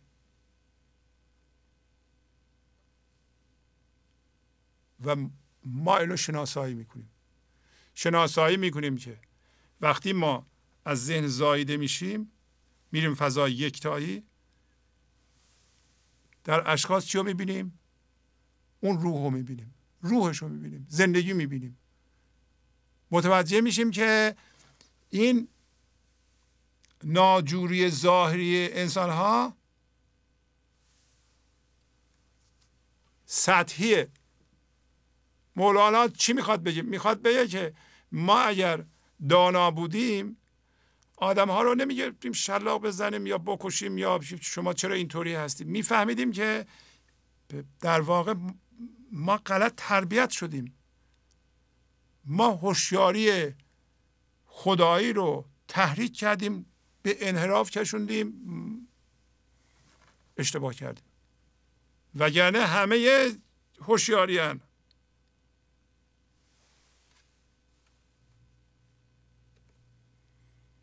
بله، اینم دوباره ترجمه همون آیه است. آفرینش شما در آغاز و زنده گرداندن شما در انجام. منتها این انجام آخر جز همسان آفرینش و زنده گردانیدن فردی نیست. خداوند شنوا و بیناست. آدرس سوره و آیه هم مشخصه برای تحقیق شما. دهان بربند در دریا صدفوار، دهان بگشاده چون تمساح تا کی. خب حالا میگه ما کجا هستیم؟ در دریا یکتایی، همه من. با وجود اینکه من ذهنی داریم، هوشیاری تو ذهنه، به وسیله چی ما حاصل شدیم؟ فضای یکتایی در دریا. حالا ما اگر خردمند باشیم، دهانمون رو میبندیم مثل صدف. صدف همون دیگه میدونین همه، یه قطره باران میفته، دهنشو میبنده و قانع میشه به این یه قطره. شما هم درسته که ذهن دارید. این ذهن مثل صدفه. اگر ما خردمند باشیم و مرتب نخواهیم از جهان بیرون و به جانمون قانع باشیم، این جان میرسه به یه مروارید یکتا تبدیل میشه. مروارید یکتا سمبل باز هم یکتاییه و متحد شدن شما با زندگی، به شرطی که ذهن رو ما خاموش کنیم. دهان بربند یعنی ذهن رو خاموش کن. حداقل سرعت ذهن رو بیار پایین. ما اگر نمیتونیم ذهنمون رو خاموش کنیم، با سرعت زیاد فکر میکنیم، درد ایجاد میکنیم، فکر میکنیم، درد ایجاد میکنیم، هر فکری به یه دردی، به یه موضوع حل نشده مربوطه. ببینید مولانا چی میگه. شما الان دیگه میدونید چرا اینقدر تون فکر میکنید. چرا این لحظه یه فکر من میخوام 5 دقیقه فکر نکنم آرام باشم نمیتونم. چرا؟ برای اینکه فکر مربوط به چیزهای بیرونیه و من ذهنی فکر میکنه در چیزهای بیرونی گشایش و برکت وجود داره، زندگی وجود داره. تون فکر میکنه و قضاوت میکنه مبادا یه چیزی باشه و نبینه. شما اگر به طور قطع و یقین شناسایی کنید که زندگی، خوشبختی و آرامش و شادی در جهان بیرون نیست و در درون شماست، سرعت فکر میاد پای، آرام میشیم، دهان منو میبندیم، این مروارید میرسه، میپزه. و پایین مثال میزنیم تمساح دهنش همیشه بازه. خب گنجش میاد، ماهی میاد، پرنده میاد، اردک میاد و دهان باز تمساح علاوه بر اینکه شکار بیرونی میخواد، برای اینکه حرف چی میزنه دنبال شکاره. ما متوجه نیستیم که وقتی شکار میکنیم خودمون شکار میشیم. هر کسی به عنوان هوشیاری میره بیرون شکار بکنه، فکر میکنه شکار کرد، خودش شکار شده. ما دیگه مثل تمساح سوسمار نمیخوایم دهانمون رو گشوده نگه داریم. شناسایی کردیم. بله اینم یه شعریه که دفتر اول مثنوی بیت 21 کوزه چشم حریصان پر نشد تا صدف قانع نشد پردر نشد. ما حرص رو شناختیم، میدونیم حرص مال من ذهنیه. حرص از هم هویت شدگی با جهان بیرون میاد و زندگی خواستن از جهان بیرون و از چیزها، و حرص معادل شعار هرچی بیشتر بهتره. و چون شما شناسایی کردین این گشایش این لحظه به وسیله زندگی به شما داده میشه، دیگه حرص ندارین و بنابراین مثل صدف قانع شدیم، پردر خواهیم شد. دهان بربند و قفلی بر دهان نه، ز ضایع کردن مفتاح تا که، اونم همین بیت قبلیه، دهانو بربند و قفلش کن. ما چیکار میکنیم؟ مفتاح کلیده. کلید همون برکتی است که از سوی زندگی میاد، از فضای همه امکانات خرد و شراب و برکت میاد و ما میگیریم، سرمایه گذاری میکنیم در ذهنمون، برمیگردیم با زندگی ستیزه میکنیم، سرمایه گذاری میکنیم برای به وجود آوردن یک من توهمی، اون برمیگرده با خدا ستیزه میکنه. ما ضایع میکنیم، تلف میکنیم و باید صرفه جویی کنیم در این کلید. چجوری؟ با اینکه هرچه بیشتر تسلیم باشیم، پذیرفتن اتفاق این لحظه، شناسایی کنیم که توقعات من از جهان بیرون و انسان ها به صفر رسیده باشه. زندگی نخوام از آدم های دیگه و اون چیزهایی که تا حالا میخواستم شناسایی کنم، ببینم رنجش های من از دیگران بر چه اساسی، چی میخواستم، شناسایی کنم اونا رو نخوام. از وضعیت ها نخوام یه جور دیگه باشند، چون وضعیت ها نیستم من زندگی میدن. اینا ضایع کردن مفتاحه. به شعری قبلا خوندیم میگه انستو یعنی که آبت را بلاغ، هین تلف کم کن که لب خوش است باغ. انستو یعنی ساکت باش. ساکت باش این امر مال قرآن، میگه ساکت باش یعنی آب زندگی تو بیهوده تلف نکن، برای اینکه باغت خشکیده، لب خوش است باغ. امر قول زین آمدش که راستین، کم نخواهد شد بگو دریاستین. وقتی شما این من ذهنی رو کنار گذاشتید و به صورت پوست افتاد و رفتیم فضای یکتایی و گفت از جنس لوح محفوظ شدین، حالا دیگه میگه بگو، این دریاست تمام نخواهد شد. اون موقع بگو، نه اینکه من ذهنی داریم. تا زمانی که من ذهنی میگه حرف میزنه، زندگی حرف نمیزنه. امروز توی مثنوی هم داریم. تا زمانی که ما به عنوان من ذهنی حرف میزنیم، زندگی از طریق ما حرف نخواهد زد. این غیرت زندگی. یا ما به عنوان من ذهنی حرف میزنیم یا زندگی حرف میزنه. شما یکی رو انتخاب کنید.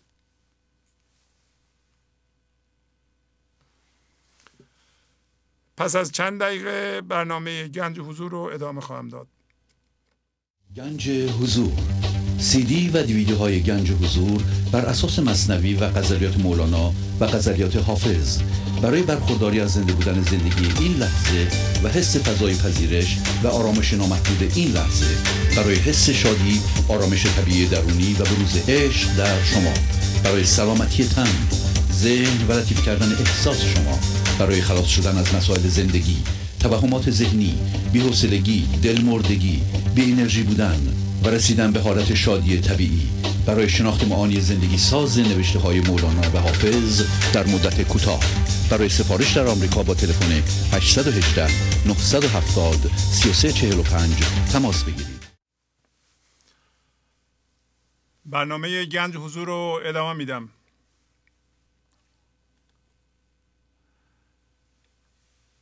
بله، اجازه بدین قصه ای از مثنوی براتون بخونم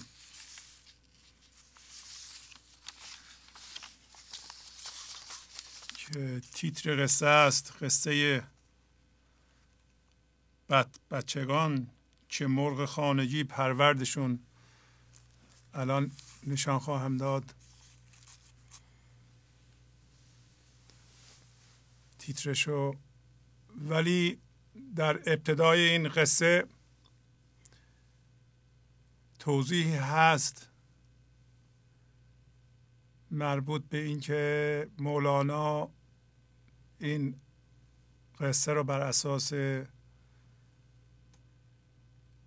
نوشته یا گفتار شمس تبریزی نوشته و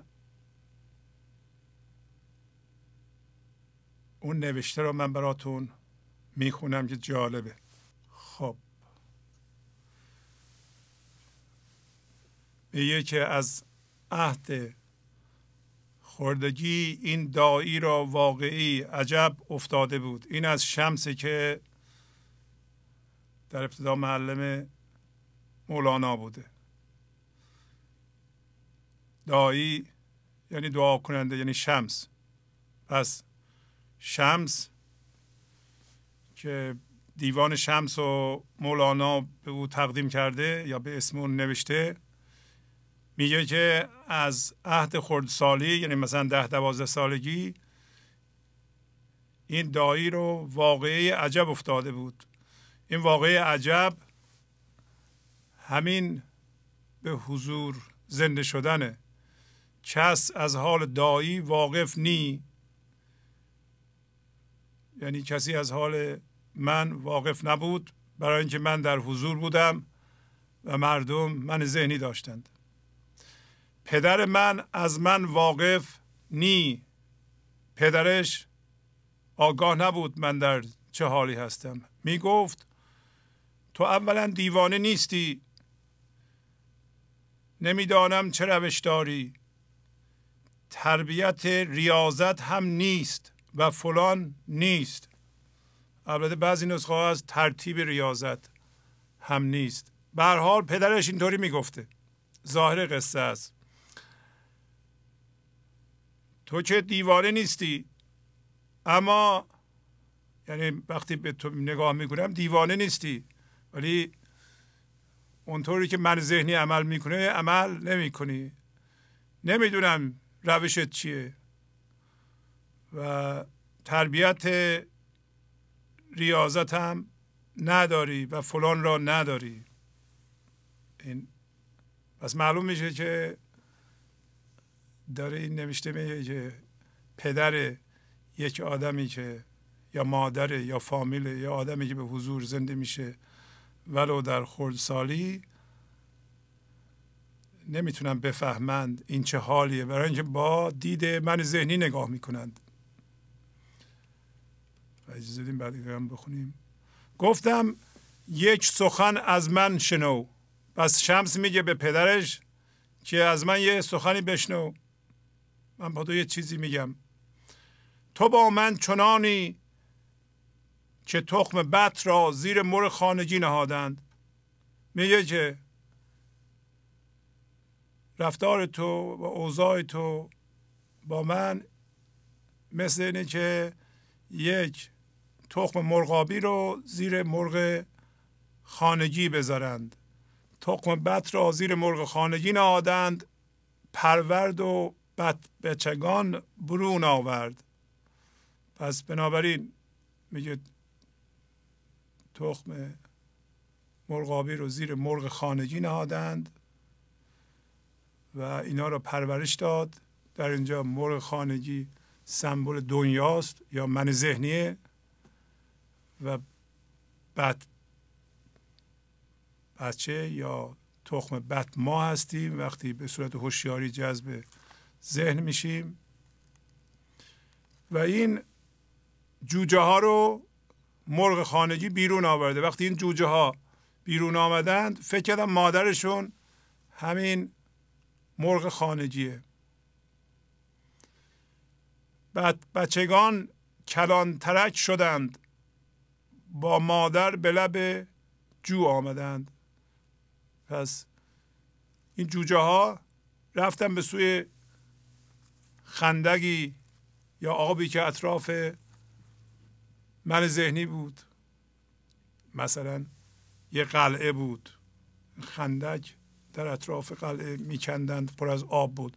پس فرض کنین که تخم مرغابی رو گذاشتن زیر مرغ، بیرون آورد. جوجه ها با مادرشون رفتن به سوی آب، به سوی آبی که اطراف قلعه ماست. آبی که اطراف قلعه ماست همون فضای یکتایی. قلعه هم من ذهنیه. پس ماها جوجه هایی هستیم که دنیا یا ذهن یا من ذهنی ما رو پرورده. الان آماده ایم رفتیم با مادرمون که دنیاست سر آب، لب جو هستیم، یعنی لب فضای یکتایی هستیم. در آب در آمدند این جوجه ها، جوجه مرغابی ها رفتن تو آب. مادرشون مرغ خانگی است. واضحه دیگه. لب جو می رود، امکان در آمدن در آب نی. میدونین که مرغ خانگی نمیتونه تو آب بره. لب میاد، لب یعنی من ذهنی میاد لب آب، میترسه و جوجه ها رو هم میترسونه. ولی جوجه چون میل به آب داره و آب رو میشناسه میره تو آب. پس در ما من ذهنی وجود داره که دنیا رو نشون میده. دنیا و من ذهنی و این عواملش، ما که الان همه ما جوجه بیرون اومده از تخم هستیم و لب دریا هستیم، ما رو میترسونه. ولی بعضی از ما میره تو آب شنا میکنه، برای اینکه شناگری رو امروز توی غزل هم داشتیم، بلدیم ما. ولی مادر ما که من ذهنیه نمیتونه تو آب بره، برای اینکه اگر تو آب بره دیگه وجود نداره. خیلی مهمه این. من ذهنی نمیتونه تو آب یکتایی بره، برای اینکه اگه بره دیگه وجود نداره. نمیتونه، نمیشناسه، بلد نیست، شنا بلد نیست. اکنون ای پدر، اینا رو شمس میگه. شمس میگه وضعیت من و تو ای پدر. پدرش میگه تو که دیوانه نیستی ولی کارات عادی نیست. من دریا میبینم مرکب من شده است. یعنی من جوجه ای هستم، جوجه مرغابی که دارم تو دریا شنا میکنم و دریاست مرکب من، اسب من. و وطن و حال من این است. پس هم مرکب منه هم وطن منه. و ما میدونیم که تا زمانی که ما تو من ذهنی هستیم و از جهان بیرون حس امنیت میخواهیم، حس امنیت به ما دست نخواهد داد مگر بریم به دریای یکتایی. خب اگه بریم مادر ما رو میترسونه. مادر ما این دنیاست. نه نکنی این کارو. خودش هم نمیتونه بیاد. و شمس به پدرش میگه که وضعیت من با تو اینطوریه. اکنون ای پدر من دریا میبینم مرکب من شده است و وطن و حال من این است. پس دریا هم مرکب منه هم وطن من. در اونجا احساس امنیت میکنم. اگر تو از منی یا من از تو هم، درآ در این دریا. شما به من ذهنی میگین، به حالا یا پدر یا مادر فرق نمیکنه. اگر تو از منی یا من از تو هم، با من بیا در این دریا. و اگر نه برو بر مرغان خانگی. پس اینطوری شد شما به عنوان بچه مرغابی پشت سر مرغ خانگی که ذهنه و این دنیاست، چه بگین ذهن چه این دنیا، راه افتادین. ولی خب به 6 میلیارد انسان هست و اینا جوجه مرغابی هست. اینا بلدن برن.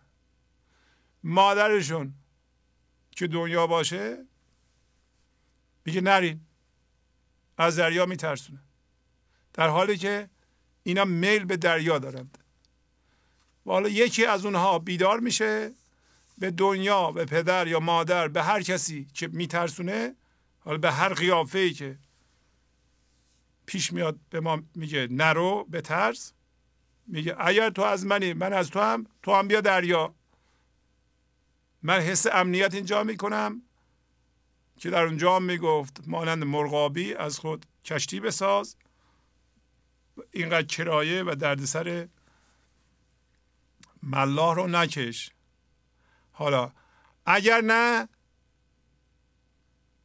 تو برو برای مرغان خانگی. پس از این صحبت کوتاه اجازه بدین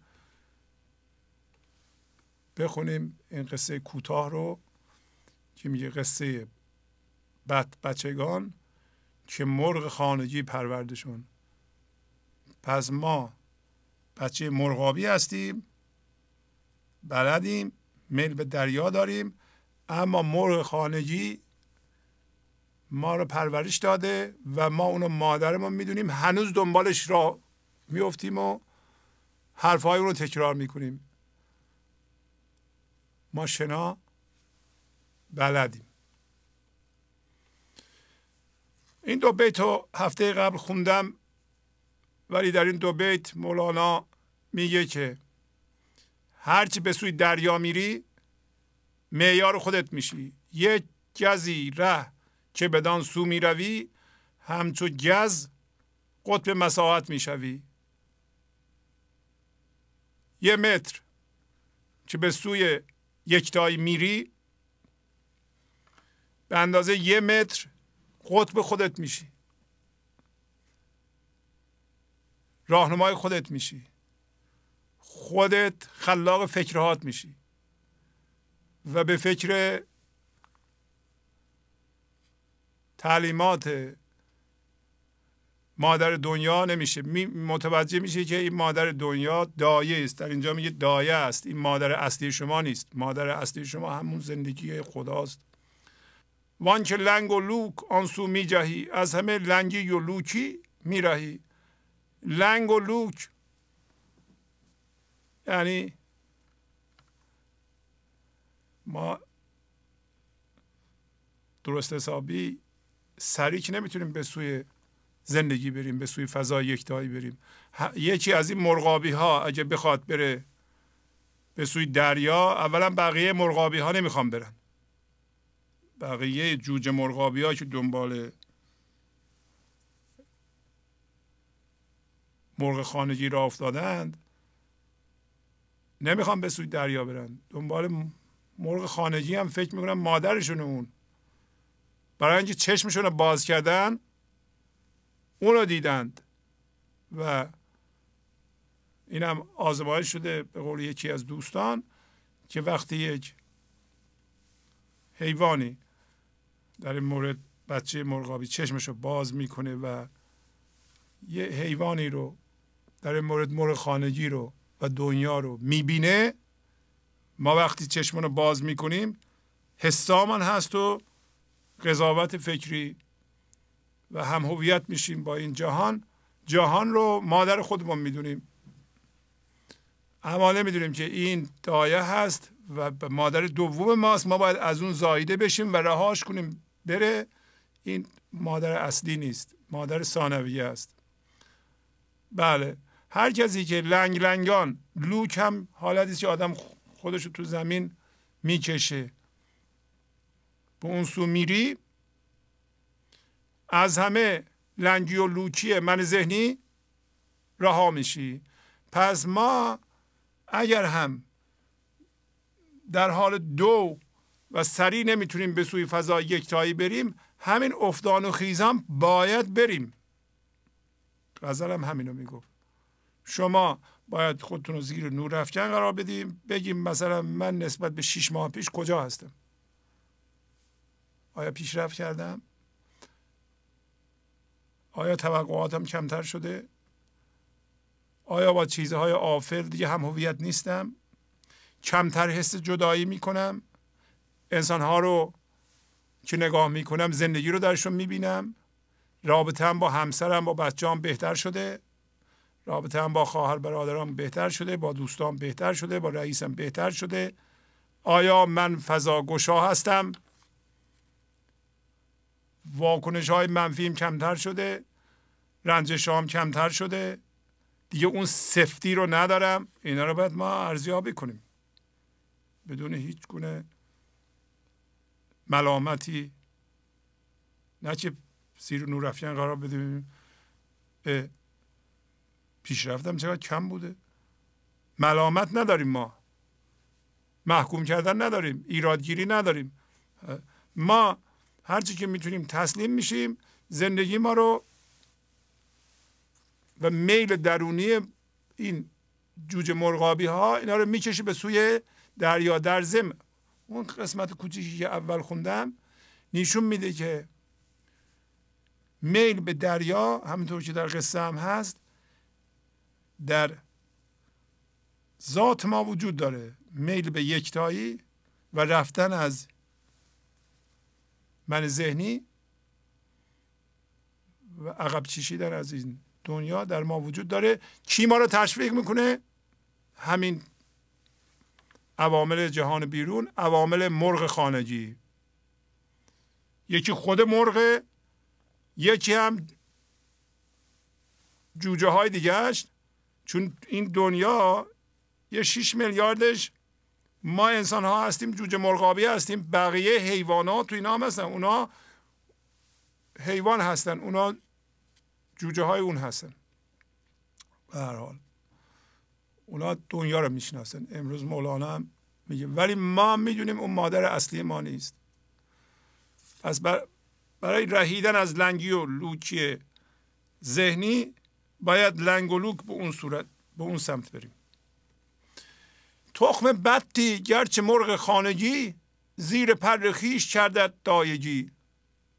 پس ما تخم مرغ آبی هستیم، گرچه که مرغ خانگی زیر پر خودش ما رو دایگی کرده. برای اینکه چشمون رو باز کردیم جهان رو دیدیم، حسا رو دیدیم، مثل دیدن و شنیدن و ارزش هایی که دیگران به ما یاد دادن و چسبیدن به اون ارزش ها در هر فرهنگی که بزرگ شدیم، مثل باورها، مثل اجسامی که ارزش دارن در بیرون، مثل دردها. مادر تو بط آن دریا بوده است، دایت خاکی بود و خشکی پرست. مادر ما به عنوان جوجه مرغابی بط یعنی مرغابی، اون دریا یکتاییه. پس مادر ما زندگی خداست، مادر اصلی ما. اما دایه ما که ما رو پرورش داده مادرمون هم بوده، مادرمون انرژی فرستاده، مادرمون حواسش به ما بوده. حالا این دنیا ما رو دایگی کرده، ولی این دایه ما از جنس خاک، از جنس فرم و فرم هم هوشیاری جسمی هم خشکی میپرسته، فرم میپرسته. هوشیاری جسمی جسم میپرسته، هوشیاری بی فرم بی فرمی میپرسته. پس ما از دایه‌مون که فکر کردیم مادرمونه چیزهای بدی یاد گرفتیم. اونا به آسونی از یاد بردنیه. میل دریا که دل تو اندر است، آن طبیعت جانت را از مادر است. دل ما، مرکز ما به سوی یکتایی کشیده میشه. تحریکات بیرونی، تلویزیون، رادیو، مردم، اضطراب مردم، آی بدو هرچی بیشتر بهتر، ما رو به کجا میکشه؟ به خشکی. اون طبیعت در جان ما، اون از مادر گذاشته، ما اینو به ارث بردیم. میل خشکی مرد تو را از این دایه است، دایه را بگذار که او بدرایه است. بدرایه است یعنی بد فکر. بله. پس ما میل به دریا داریم که میل اصلی ماست، اما میل خشکی که ما الان کشیده میشیم از این دایه است. دایه من ذهنیه، من ذهنی بزرگ. دایه این دنیاست. ما که بهش نگاه میکنیم هم هویت میشیم. اون جوجه که پا شده از تخم در اومده، جوجه مرغابی، گفته این مرغ خانگی مادر من ولش نمیکنم. پرشو میپرستیم، پاشو میپرستیم، حرفشو میپرستیم، دنبالش راه افتادیم. هرچی اون میگه ما میگیم. در واقع ما حرفهای اونو تکرار میکنیم، ولی داریم میگه که تو این دایره رو رها کن، برای اینکه هرچی که این فکر میکنه غلط. هرچی که این من ذهنی به ما یاد داده، ما هم فکر کردیم مادرمونه و این چقدر ما رو خوب تربیت میکنه، آفرین. فکرهاشو که اجرا میکنیم درد ایجاد میشه، برای اینکه بر اساس منیت. اینو باید ما رها کنیم. بعد فکر نمیشه ما یه چیزی رو به وسیله من ذهنی خلق کنیم، ایجاد کنیم، این برای ما درد درست نکنه. دایه را بگذار بر خشک و بران، اندرا در بحر معنی چون بطان. خب از این ابیات ما یاد میگیریم. ما باید دایه را بگذاریم.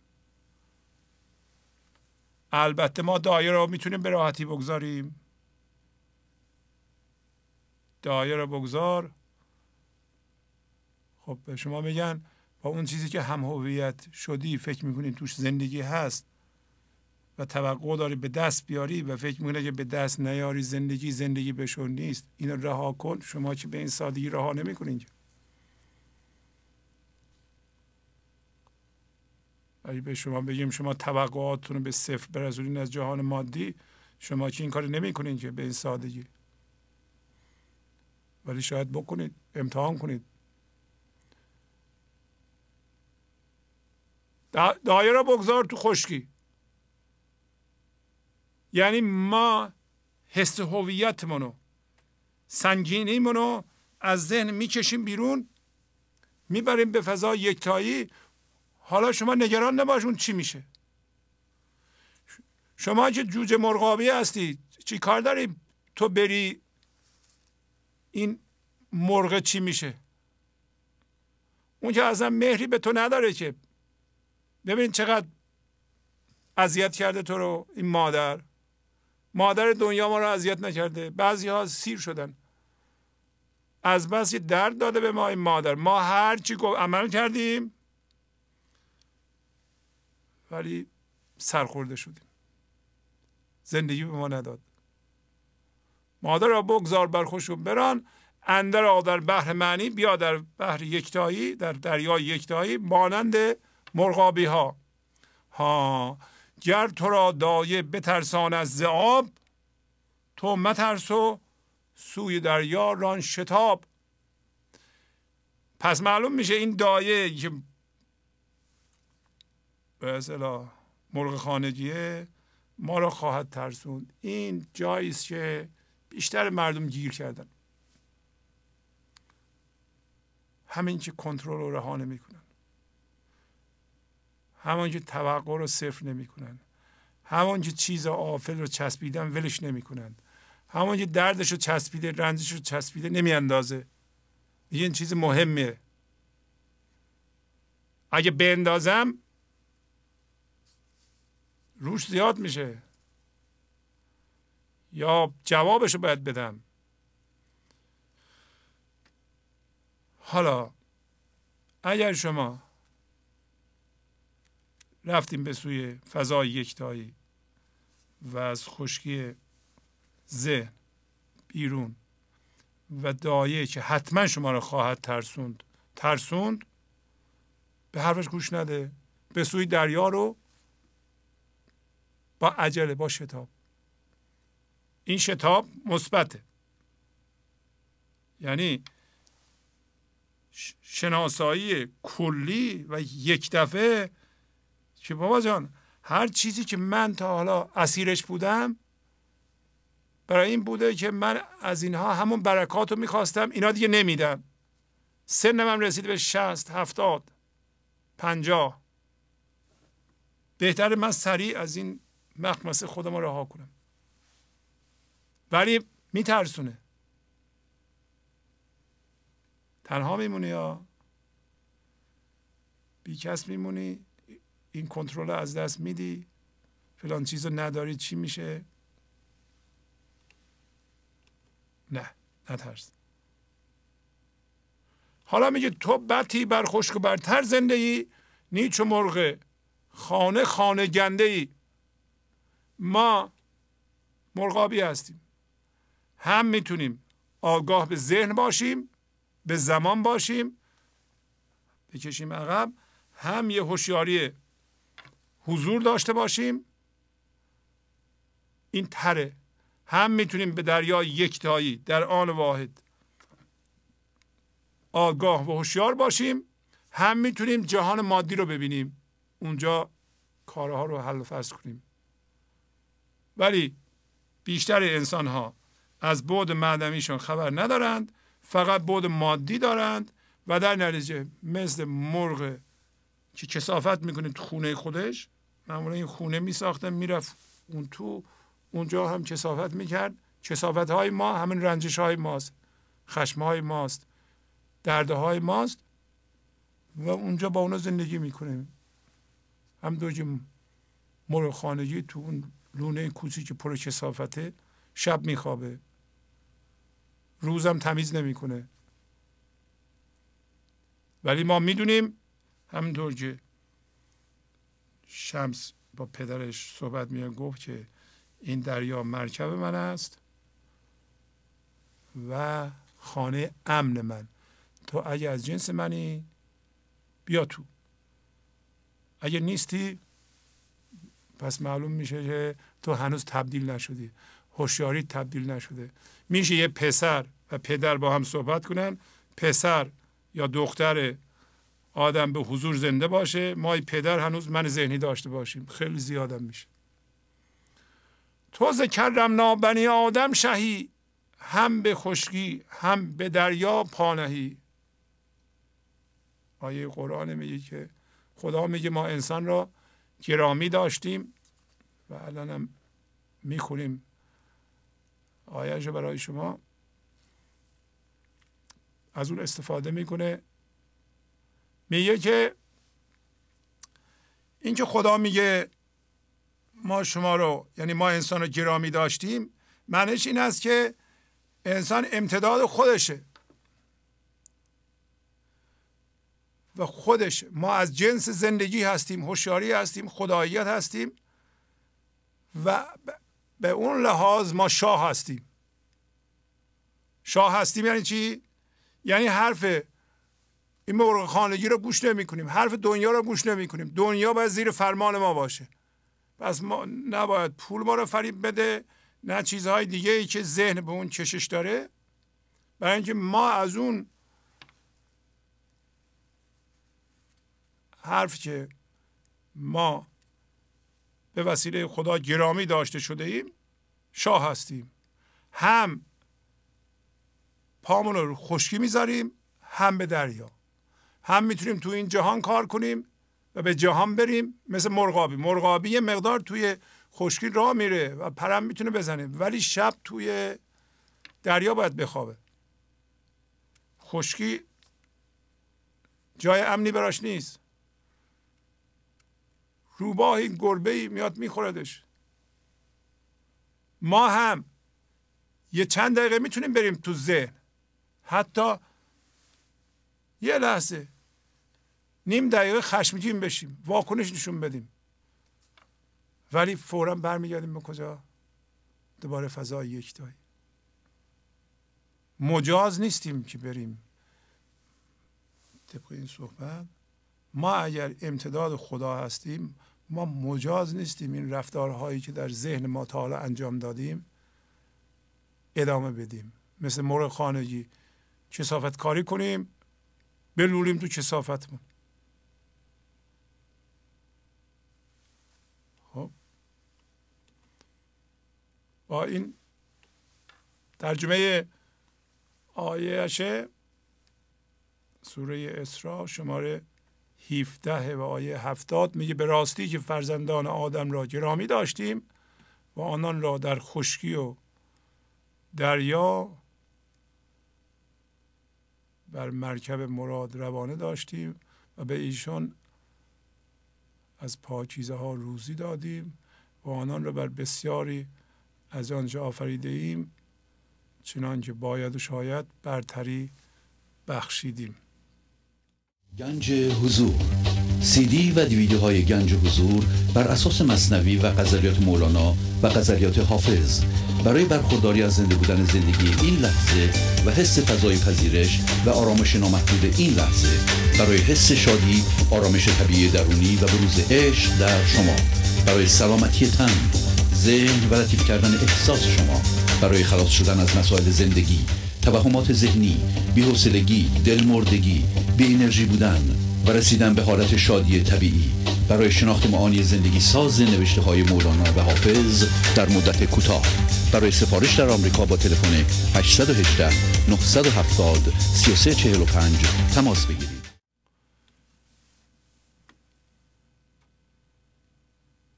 که حملناهم علی البحر بجان، از حملناهم علی البر پیش ران. اینا قسمت های مختلف همون آیه هستن. میگه که تو این آیه میگه که به جان، به هوشیاری، وقتی ما زنده میشیم هوشیارانه، با اون جان روی دریا میتونیم راه بریم. کدوم دریا؟ دریای یکتایی. و این که قسمت دومش میشه ما او را در خشکی راه بردیم، یعنی مرکبی برای ما درست کرده زندگی. مولانا از این آیه استفاده میکنه که اگر اجازه بدیم ما را تو ذهن هدایت میکنه و میبره توی دریا و در دریا ما با جانمون بلدیم شنا بکنیم. از قسمت‌های مختلف همین آیه‌ای که خوندیم استفاده میکنه. میگه که پس ما چوب لا چرخ زندگی نمی کنیم، اجازه میدیم که در ذهن ما رو هدایت کنه ببره به اون دریا. به دریا هم که رسیدیم ما شنا رو بلدیم. اگر خضری درش جستی به ناگه کشتی تن را، در آن دریا همه جانها چو ماهی آشنای هستی.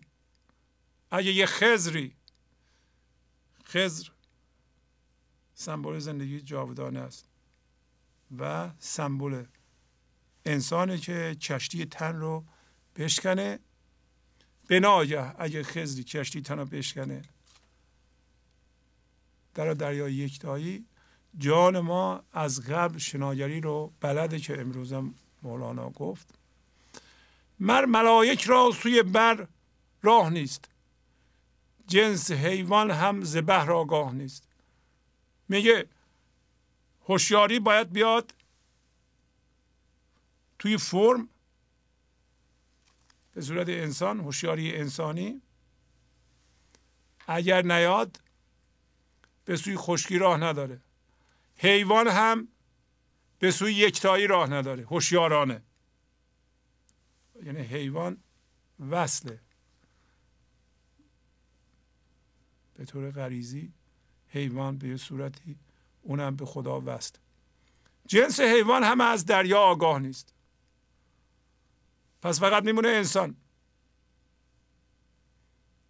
هر چیزی که در این جهان هست غیر از انسان راه به یکتایی نداره. ملائک هم فرشتگان هم راه به خشکی ندارند. از جنس هوشیاری بی فرم هستند، کاری نمیتونن بکنند. تو به تن حیوان به جانی از ملک، تا روی هم بر زمین هم بر فلک. به تن، به جسم حیوان هستیم، غذا میخوریم، تولید مثل میکنیم، اما به جان از فرشته هستیم، از هوشیاری هستیم. پس ما هم روی خشکی فرم میتونیم راه بریم، هم بر آسمان. آسمان رمز زندگی است، یکتایی است، و زمین فرمه. یعنی ما میتونیم هم با ذهن کار کنیم، ذهن داریم، ذهن جهان به ما نشون میده.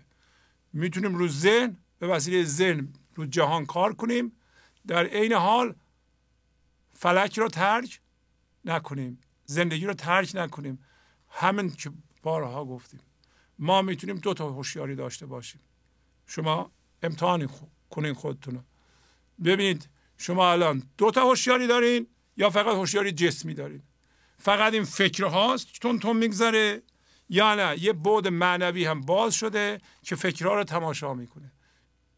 فکرها تابع اون هستند، اون فکرها رو ایجاد میکنه، اون جاری میشه به فکرتون، به عملتون.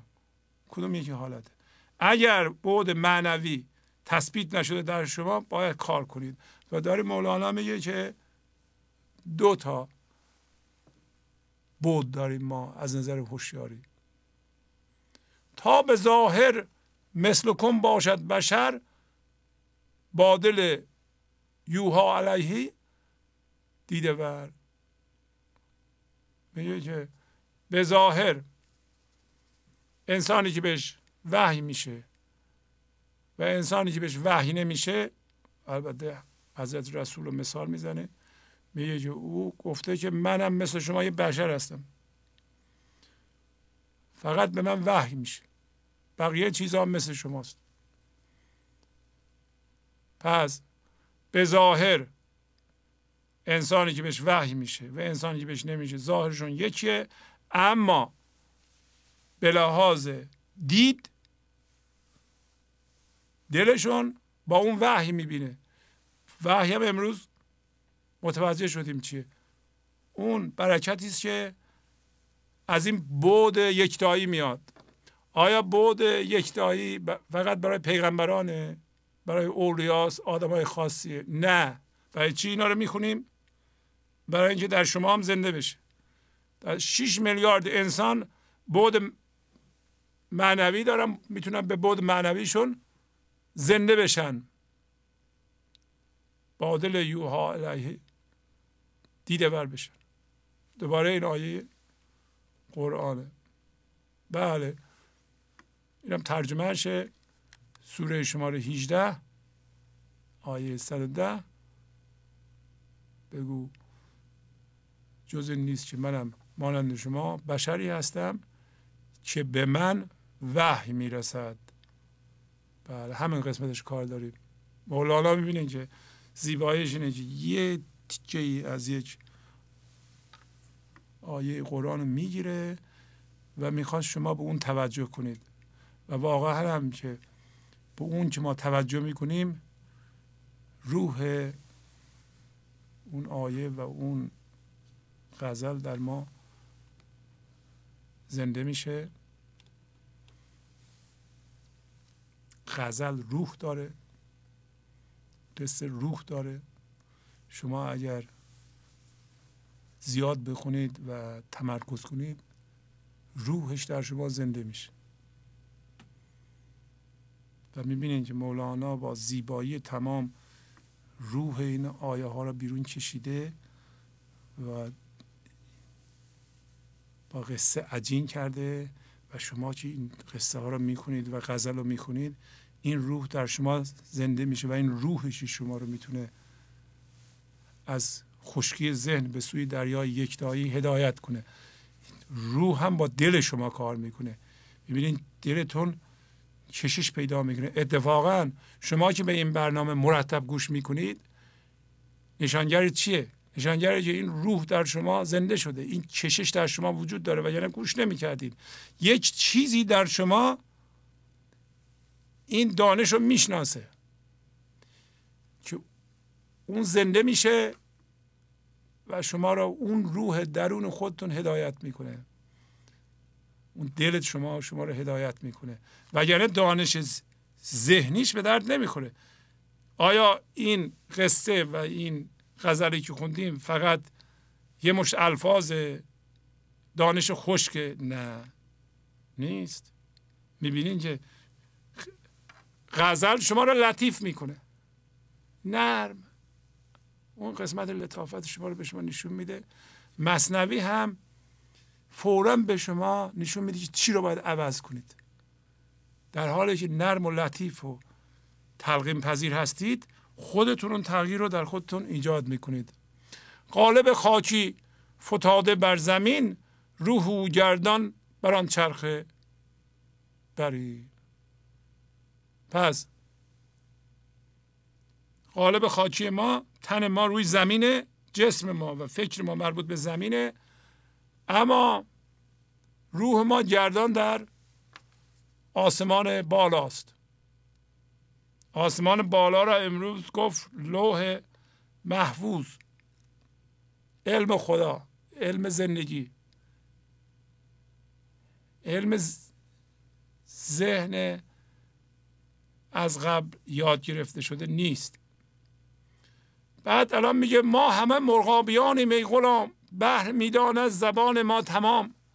همه ما مرغابی هستیم، یعنی مرغ آبی هستیم. ای نوجوان، ای جوان، ای دوست.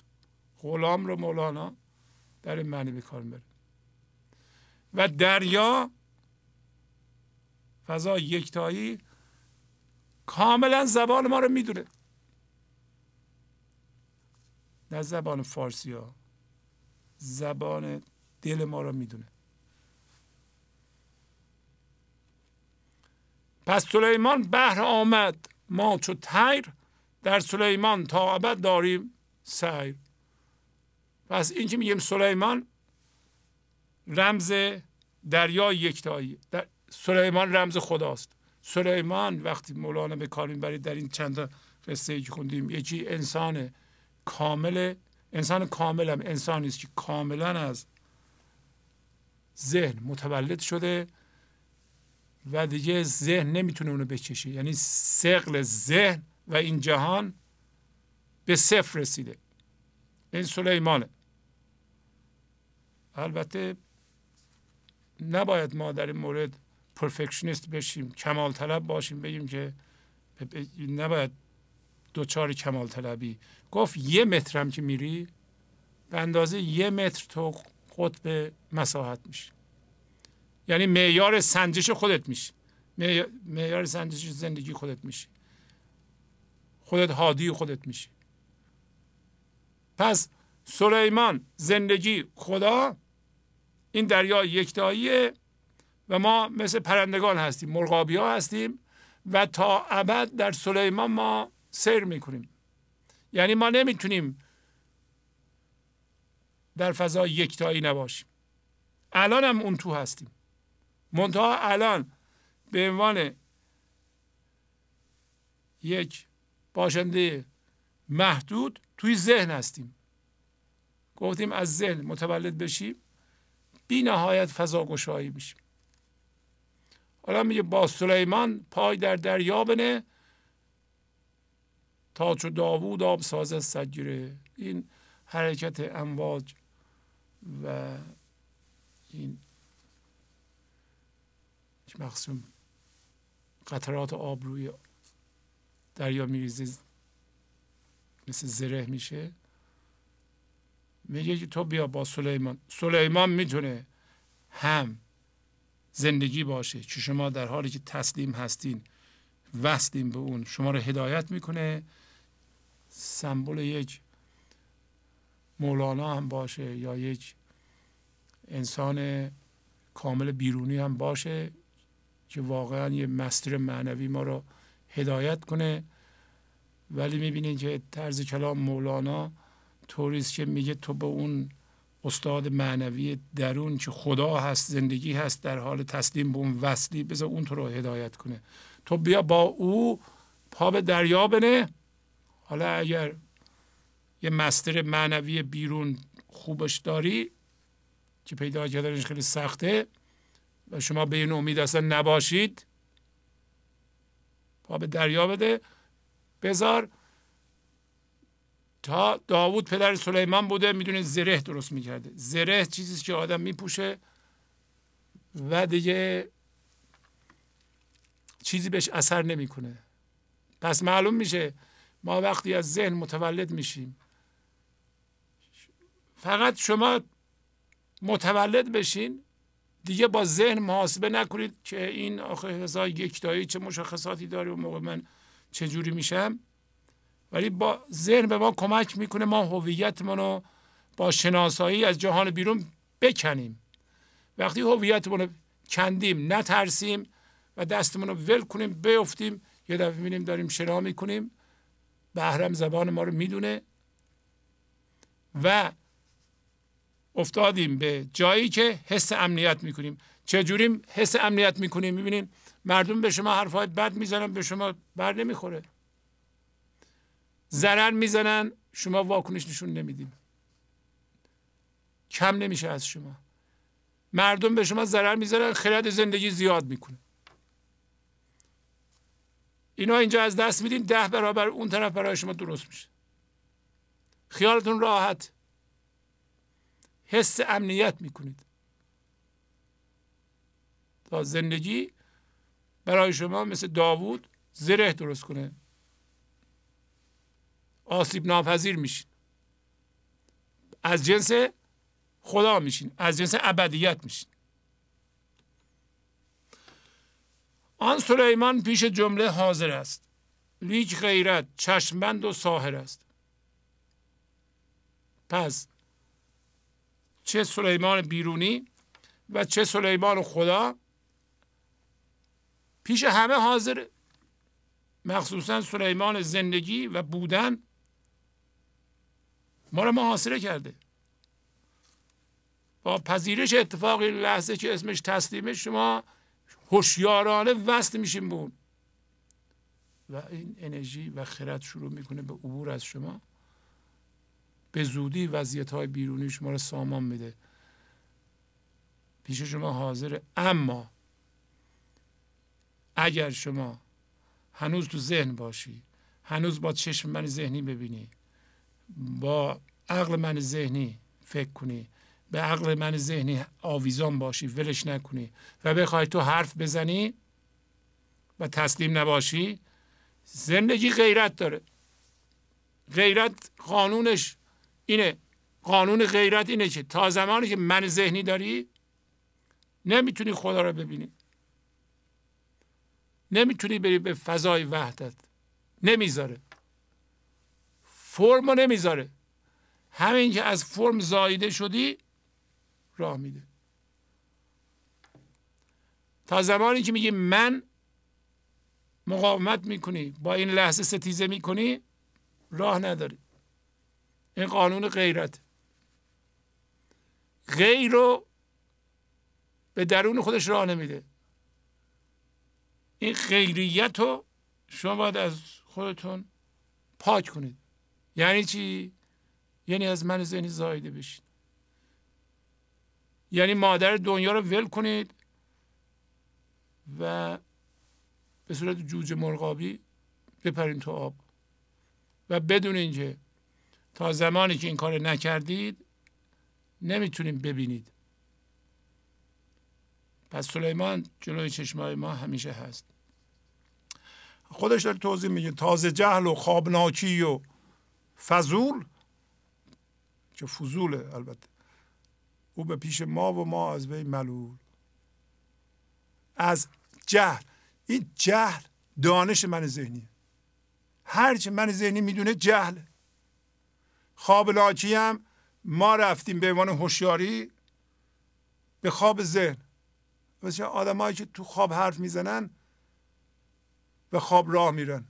عمل ما مثل تو خواب راه رفتن، حرفهای ما هم مثل یه نفر تو خوابیده حرف میزنه، چون بر حسب این دانش جهل، یعنی مال من ذهنی حرف میزنیم. و فضول هم یعنی حرفهای بیهوده گویی. چی میگیم ما؟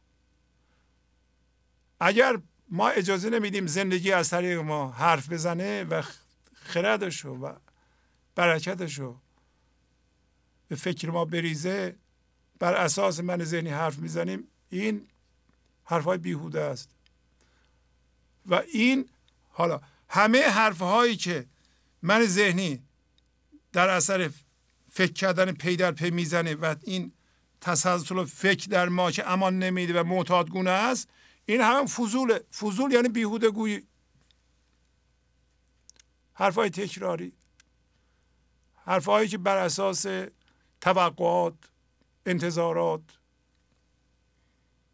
خواستنها، نیازهای من ذهنی زده میشه. او پیش ماست، ما از وی ملول هستیم. جالب نیست که این لحظه زندگیه، ما در این لحظه ملول هستیم. اصلا ملولی ما، بیحالی ما، استرس ما، نگرانی ما، اضطراب ما داره همینه دیگه. ما از خدا ملولیم. هر کسی ملوله از خدا ملوله. هر کسی افسرده است نمیتونه خدا رو ببینه، من ذهنیش نمیخواد ببینه. به حرف مادر این دنیا، همین دایه، همین مرغ خانگی، مرغ خانگی میگه نری اونجا، خطرناکه، بدت بیاد، از دریا بدت بیاد، بیا دنبال من. خب من دنبال مرغ خانگی پر از کثافت، منم میخوای ببری لونه خودت. من باید با تو زندگی کنم تو اون لونه ای که اینقدر کثافت کاری کردی. این درسته؟ من دریا رو ول کنم بیام اونجا با تو زندگی کنم؟ تو نمیتونی دریا بیایی، من کی میتونم برم؟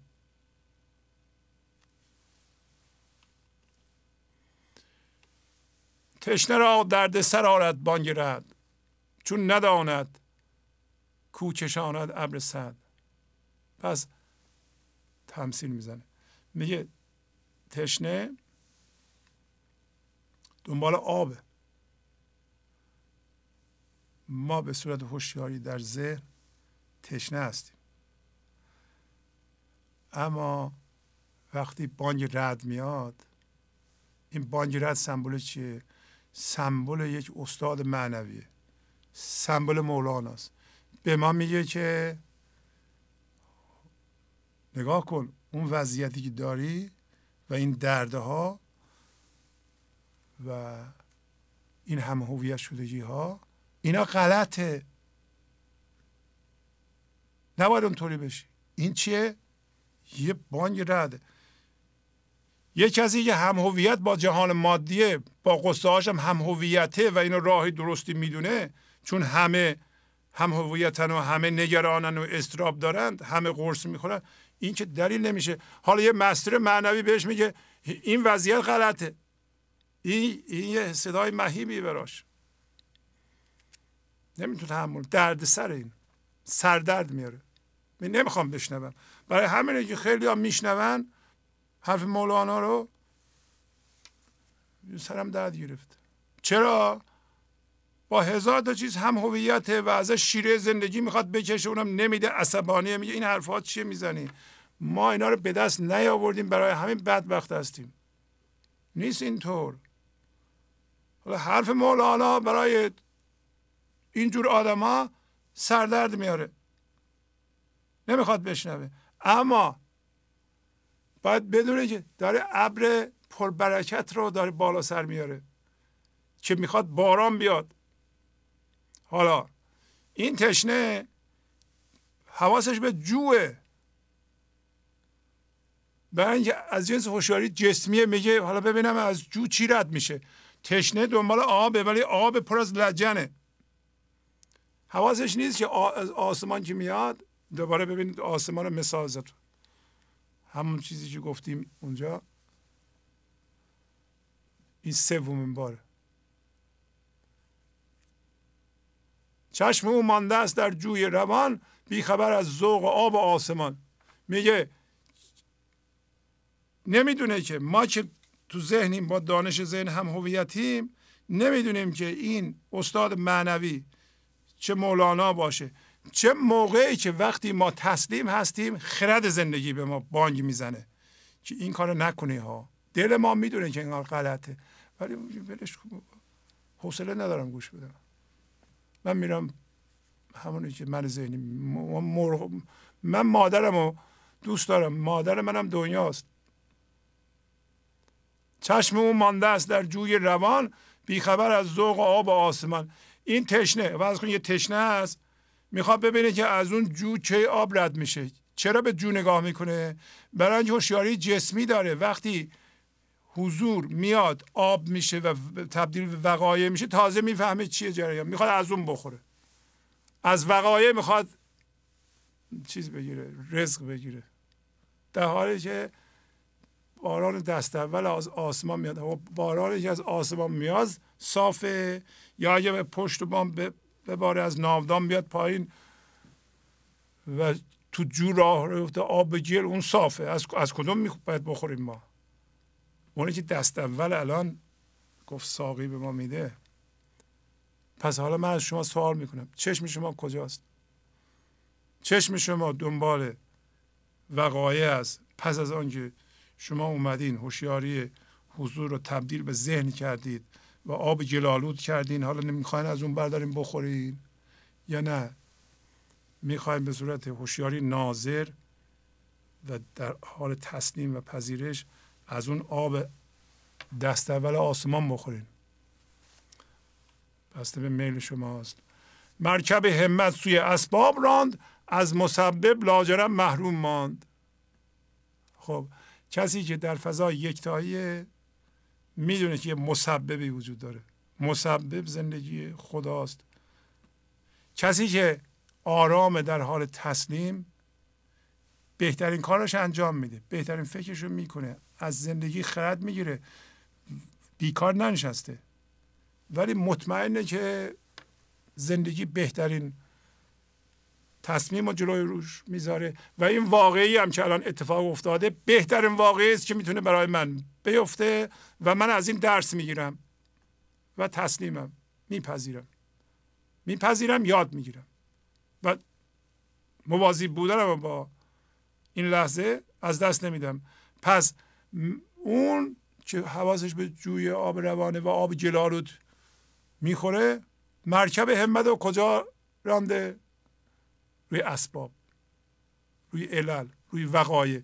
این واقع اینو به وجود میاره، این واقع اینو به وجود میاره. شما مسبب چی؟ مسبب یعنی سبب ساز. یک فضایی هست که ما رو محاصره کرده، این رو باید ما قبول کنیم. اگه نکنیم پس ما یاد نگرفتیم. هر کسی که 40 سالشه 30 سالشه اینو فهمیده، یه ذره فکر کنه میفهمه که وقایعی که اتفاق افتاده یه موقعهایی دست شما نبوده و این واقعه درسته که منفی بوده، چقدر پربرکت بوده، به ما عمر داده، یه چیزی به ما فهمونده و ما مسیر زندگیمون رو عوض کردیم. پس این واقعه بد نبوده، بسیارم خوب بوده. پس این واقعه رو یه کسی جلوی پای ما گذاشت. اما اون کسی که فقط سوی اسبابه، مرکب همت سوی اسباب رانده. کسی که تو فضا یکتاییه میدونه که مسببه که داره این کارا رو میکنه. ولی اون کسی که حواسش به وقایع میگه وقایع درست میکنند. تازه میگه ما این کار رو اگه بکنیم اونطوری میشه. شما از کجا مطمئنین؟ تا زمانی که ما نریم به فضای یکتایی و از خرد اونجا استفاده نکنیم که سامان بده به زندگی بیرونیمون، به وضعیت‌های زندگیمون، و از دانش من ذهنی استفاده کنیم، همون چیزهای قبلی دردناک رو یه جور دیگه رو دوباره درست خواهیم کرد. در یه جامعه هم اگه قرار باشه که سامان پیدا کنه، نظم پیدا کنه، باید تعداد زیادی از مردم به حضور برسند، در فضای یکتایی باشند، از خرد اونها استفاده کنند. با دعوا و با کشتن و با نزاع و با بحث و جدل و اینا کار درست نمیشه. آنچه بیند او مسبب را عیان، کی نهد دل بر سببهای جهان. هر کسی که در فضای یکتایی مسبب و عیان میبینه که چنین کسی بر سببهای جهان دل مینهه. نه، ولی ما اینقدر جذب جهان بیرون هستیم، با هر چیزی که هم هویتیم اصلا اونو اولا که سبب زندگی میدونیم، به درجه‌ای که چیزهای بیرونی رو سبب زندگی میدونیم و بهتر کردن زندگی ما میدونیم، به همون درجه در اشتباهیم. اتفاقا اون کار نمیذاره که ما از اونا دست برداریم. ما هم هویت با وقایع، هم هویت با چیزهای بیرونی بر اساس دانش ذهنی هستیم و بیشتر از عقل اون استفاده میکنیم. از مسبب خبر نداریم. بعد از این شما به وسیله تسلیم میتونیم مسبب رو به عنوان یک پارامتر اصلی بیاریم به زندگیتون، بیاریم ببینید چی میشه. اون موقع ما دیگه زرنگ نیستیم. این من ذهنی یکی از خاصیت‌های موذیانش زرنگیش، فکر میکنه میدونه.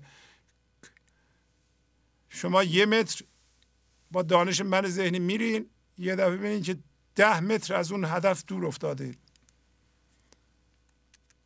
درد ایجاد کردین.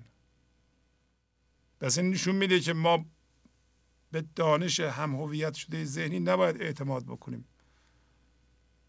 بلکه هرچی بیشتر با تسلیم اجازه بدیم دانش از اون ور میاد. امروز مولانا به شما ثابت کرد که دانش از اون ور میاد. خود همین گفتار هم به صورتهای مختلف همین رو ثابت میکنه که این دانش بیدار کننده از یه جای دیگه میاد، برای اولین بار تجربه میشه و روی کاغذ نوشته میشه و شما رو میباورونه به اینکه یک منبع خلاقیتی وجود داره که اون منبع این جهان مادی نیست. پس از چند دقیقه برنامه گنج حضور رو ادامه خواهم داد. گنج حضور، CD و دیویدیوهای گنج حضور بر اساس مثنوی و غزلیات مولانا و غزلیات حافظ برای برخورداری از زنده بودن زندگی این لحظه و حس فضای پذیرش و آرامش نامحدود این لحظه، برای حس شادی، آرامش طبیعی درونی و بروز عشق در شما، برای سلامتی تن، ذهن و لطیف کردن احساس شما، برای خلاص شدن از مسائل زندگی، توهمات ذهنی، بی‌حوصلگی، دلمردگی، بی انرژی بودن و رسیدن به حالت شادی طبیعی، برای شناخت معانی زندگی ساز نوشته‌های مولانا و حافظ در مدت کوتاه. برای سفارش در آمریکا با تلفن 818 970 3345 تماس بگیرید. برنامه گنج حضور رو ادامه میدم. در این قسمت به پیغام‌های تلفنی معنوی شما گوش خواهیم کرد. تلفن استودیو 201 818 992 40 هست. بله بفرمایید. سلام آقای شهبازی، وقت شما بخیر باشه. بله سلام، خواهش میکنم، بفرمایید. بله از کجا زنگ میزنین؟ ببخشید من از فردا کرد با شما تماس میگیرم. بله بفرمایید، خواهش میکنم. وقتتون بخیر باشه. خواهش میکنم، بفرمایید. من میخواستم یه مدت بگذره تا حضورم زیاد بشه که بتونم صحبت کنم، از پیشرفتم بگم. منتها الان که نگاه میکنم میبینم دسته ناظر فکرام هستم. تا یه اشتباهی میکنم زود متوجه میشم، همون لحظه نگاهش میکنم یا مینویسم. بله. امروز فرمودید که این لحظه، اتفاق این لحظه که قیافه این لحظه رو بپذیرم تا صبح رو ببینم. اگه نمیبینم پس رد کنم منو از ذهن بیاد بیرون. زندگی هدایت میکنه. اگه تسلیم بشم، دخالت نکنم، درست میشه. بله. آقای شهبازی، من بلد نبودم، واقعا نمیدونستم، کسی نبود بگه. میدونم که خب اشتباه زیاد کردم. حالا که با آموزش مولانا که شما زحمتشون میکشید یواش یواش متوجه میشم. البته هنوز مسائلم هست، من بازم نمیدونم، ولی خب نگاش میکنم. من اینها رو آقای شهبازی مدیون شما هستم، واقعا دستتون درد نکنه. خواهش میکنم. ما مدیون شما هستیم، واقعا خیلی داریم استفاده داریم از این برنامه. خواستم از تشکر کنم که واقعا روز به روز دارم بیدارتر میشم، متوجه میشم اشتباهام از کجاست. در حال می‌نویسم، ناظرشونم. خیلی خوب. زنده باشیم. عالیه دیگه. یه خود باید صبر کنیم، انشالله همه چی درست میشه. من باهاتون خداحافظی بکنم. خواهش میکنم. دست شما درد نکنه. یک دنیا ممنون. خدا حافظ شما. دستتون درد نکنه. خدا نگهدارتون. بله بفرمایید. سلام آقای شهبازی. بله سلام علیکم. خسته نباشه بزرگوار. خواهش میکنم، قربان شما. بفرمایید. از کرمانشاه مزاحمتون میشم. خواهش میکنم جانم، بفرمایید. من تقریبا 37 سالمه، 1-2 سال با برنامهتون آشنا شدم. آدمی بودم مذهبی، یعنی جریان‌های فکری زیادی سفری کردم. در نهایتش واقعا به یک بنبست رسیدم، ولی همیشه فکر میکردم یک معنویت میتونه منو نجات بده. تا اولین باری که با برنامهتون آشنا شدم، برنامهتون واقعا برای من راهگشا بود. یعنی منو از اون بنبست نجات داد در حقیقت، و هر قدمی که من میگذارم دقیقا نتیجهشو میبینم. یک سری ویژگی‌ها و مشخصات در من تجلی پیدا کرده که قبلا نبوده. یکیشون اینه که من با توجه به این که خب تحصیل کرده بودم، از این مسائل پرسش و پاسخ و بحث و اینها خیلی علاقه من بودم بهش. الان سوال برام موضوعیت نداره دیگر. خیلی خوب. دارم کسی ازم سوال بپرسه، نه خودم از کسی هم سوال میپرسم. آفرین بر شما. این یکی از ویژگی‌هایی است که در این مسیر بهش دست پیدا کردم. از زمین رو نمیشورونید. امروز مولانا گفت زمین شوریدن ای فلاح تا کی؟ هر کسی سوال میکنه و میخواد ازش سوال بکنه، میخواد زمین رو بشورونه. شما به اون نتیجه رسیدین. آفرین بر شما. بله بفرمایید. خواهش میکنم. موضوعیت نداره دیگر سوال برام، مثلا جواب تمام سوالامو پیدا کردم به صورت. آفرین. دوم من دارم واقعا روی خودم کار میکنم. یه پکیج بسته برای خودم تعریف کردم. مثلا روزی یک سوره قرآن تفسیر میکنم برای خودم. یه برنامه گنج حضور رو نگاه میکنم، کتابتون که گرفتم و دارم کم کم رو خودم تمرین میکنم و یه سری از اون موسیقی های سنتی مغربی ها میذارم، مثلا در یک محیط مناسبی، یه طبیعتی، و تأثیر میذاره رو درونم در حقیقت. یعنی این برنامه کاری من. مورد دوم اینه که واقعا همینه، تلاشم در اینه که فقط رو خودم کار کنم. اصلا دیگر این موضوع، یعنی واقعا رها کردم، خط زدم که من میتونم کسی رو تغییر بدم. همه چیز، همه نگاه ها، نقده ها به شخص خودمه. آفرین. این یعنی شده یک اصول واقعی برای من. دیگر این برای من تجلی، یعنی نهادینه شده در وجودم که باعث فقط روی خودم کار کنم، به کسی کاری نداشته باشم. عالی. نمیگم عصبانی نمیشم، خشمگین نمیشم، چون به هر صورت به قول سعدی میگه مهری که به سالها نشسته از دل برون نمیرود مگر به روزگاران. ولی وقتی خشمگین میشم کاملا میبینم. وقتی که میبینم و ناظر هستم خود به خود شل میشم، دیگر او خشمگینی ادامه پیدا نمیکنه و کوتاه میام. خیلی خوب. و نهایت تلاشم اینه که همین کم کم استمرار پیدا کنه که به قول شما بین اون وقفه ها اون گنج حضور بدون در آدم تجلی کنه. خیلی آرام شدم به نسبت قدیم احساس میکنم و خیلی هم صبور شدم. به هر صورت ممنونم از لطف و کرمتون، از این برنامه بسیار خوبتون. و من همون اوایل که آشنا شدم با برنامه‌تون، اتفاقا اینمو بگم، تو خواب دیدمتون که دارید تو یک فضای آزاد همین بحث‌ها ادامه میدی و من یه لیوان آب از دستتون گرفتم. احساس میکردم یه پشه‌های سبزرنگی از درش. اول کم چندش آمد ولی بعداً سر کشیدم و اینو به فال نیک گرفتم برای پشتوانی کاری. قربون شما، خیلی خوشحال شدم.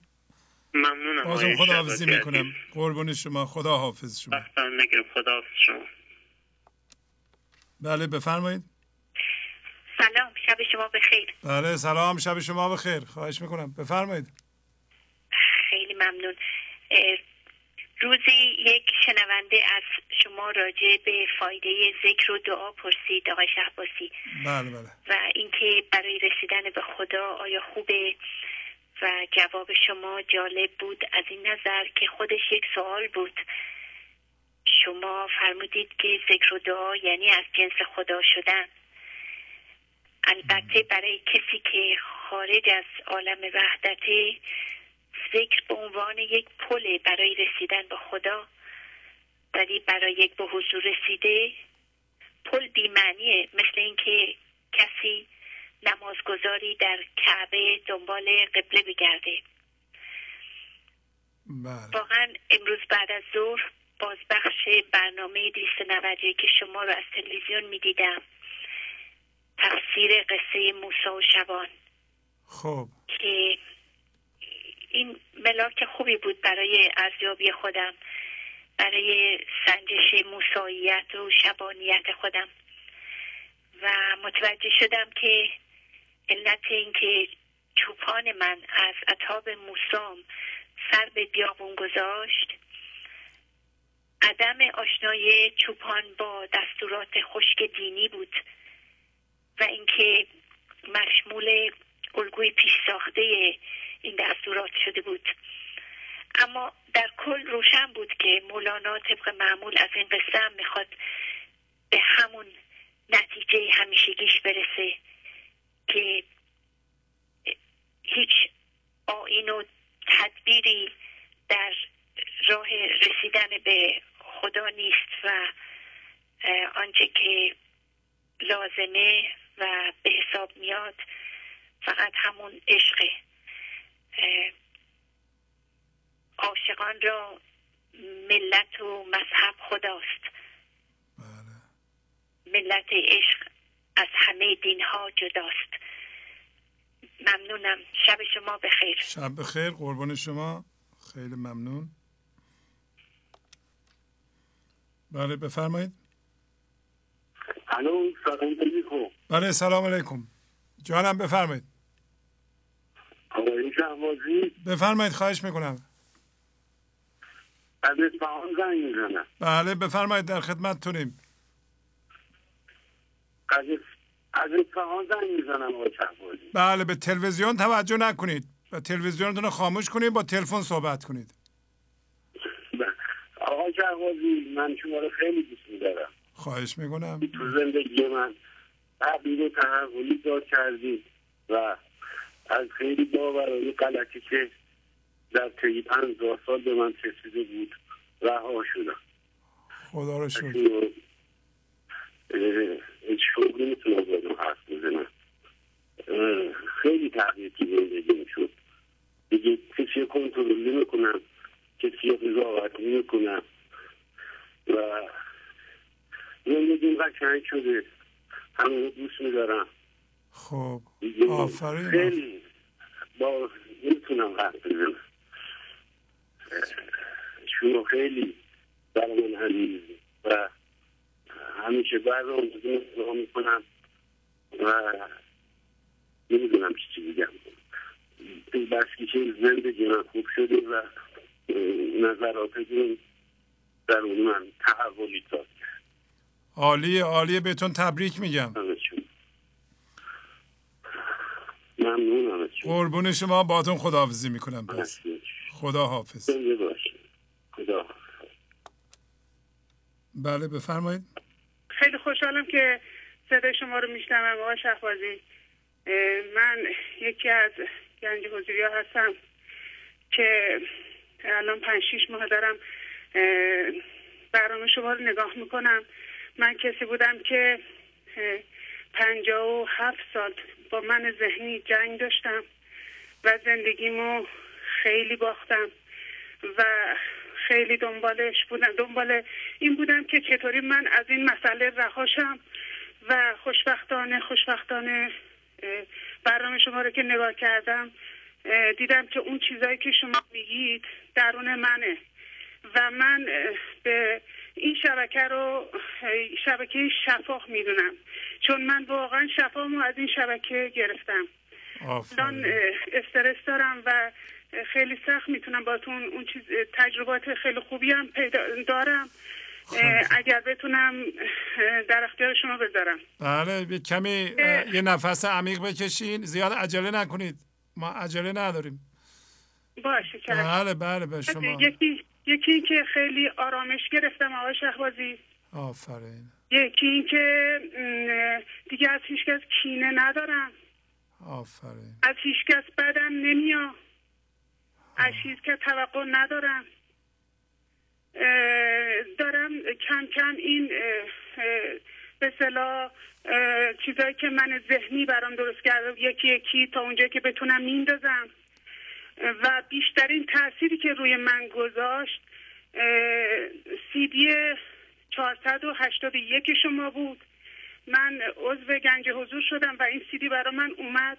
زمانی که این CD رو من گذاشتم و نگاه کردم همون موقع یه انرژی تو سر من اومد و اون انرژی آرام بخش بود. خیلی بعضی موقع حالا اون انرژی باز تو بدنم میاد. الان وقتی که ناراحت میشم، قبلا وقتی ناراحت میشدم تا یه هفته من با اون ناراحتی ها کرنجار میرفتم و اذیتم میکردن، شب بدخوابی داشتم، روز همش به اون فکر میکردم. اما الان خوشبختانه وقتی ناراحتم میشم یه چند ساعت یا چند دقیقه باز دوباره اون آرامش به سراغم میاد. آفرین. و خیلی از این مسئله خوشحالم و دائم من این شبکه شما رو نگاه میکنم، هیچ شبکه دیگر رو نگاه نمی کنم، هیچ برنامه ماهواره‌ای رو نگاه نمی کنم، فقط به این شبکه نگاه میکنم. بعد کتابای آقای کریم زمانی هم همه رو خریدم. منتها یه چیز هستش آقای شهبازی که من وقتی برنامه شما رو نگاه میکنم و اون کتابا رو میخونم توی ذهنم دوباره چیز به وجود میاد، یه اختلال به وجود میاد. یعنی باز انگار که مثلا نزدیک من ذهنی میشم یه چیزایی توی ذهنم دوباره حالا نمیدونم، ولی وقتی تنها برنامه شما رو نگاه میکنم باز اون آرامش بهتر سراغم میاد. خیلی خوب، خیلی خوب. ببینیم دیگه، حالا هر جور که شما صلاح میدونید اونطوری عمل کنید. هر چیزی که روی شما کار میکنه. بله، هم دلم میخواد کتابای آقای زمانی رو خیلی عالیان، خیلی خوبم بخونم، هم برنامه شما رو گوش کنم. تجربه دیگم که داشتم آقای این بود که شما گفتید که پیامبر همیشه بین تحریک و پاسخ فاصله مینداخت. این خیلی برای من مفید بود، چون من بیشتر مشکلاتم این بود که تحریک میشدم. تحریک میشدم و یه جا بودش که من این کسی تحریکم کردم و من نتیجهشو گرفتم. همیشه همون موقع میرفتم سراغ طرف و دعوامون میشد، ناراحتی به وجود میومد. ولی این دفعه من چند بار رفتم پشت در اومدم، رفتم اومدم و به قول کی بود فاصله انداختم بین این تحریک و پاسخ و نتیجه خیلی خوبی از این مسئله گرفتم و خیلی روز خوبی برام پیش اومد.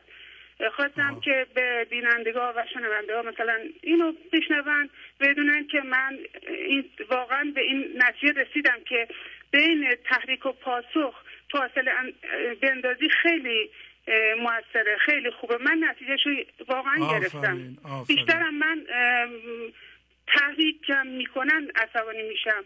اگه بتونم مثلا به این غلبه کنم بیشتر مشکلاتم حل میشه. خیلی خوب، خیلی خوشحالم عالی که صداتون شنیدم. قربون شما. به گنج حضورم هستم، هر ماه یه مقدار ناچیزی میریزم به حساب. ممنونم از شما.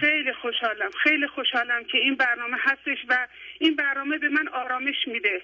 این برنامه واقعا من از اون موقع که این برنامه رو دارم نگاه میکنم لذت زندگی رو میفهمم. آفرین. آرامش رو دارم حس میکنم، چون قبلا هم دارو میخوردم، قرص میخوردم، بدخوابی داشتم، همیشه توی زندگیم به اصطلاح مشکلات بود، با زندگی دائم گرفتاری داشتم. ولی الان خوشبختانه 5-6 ماهه به آرامش رسیدم.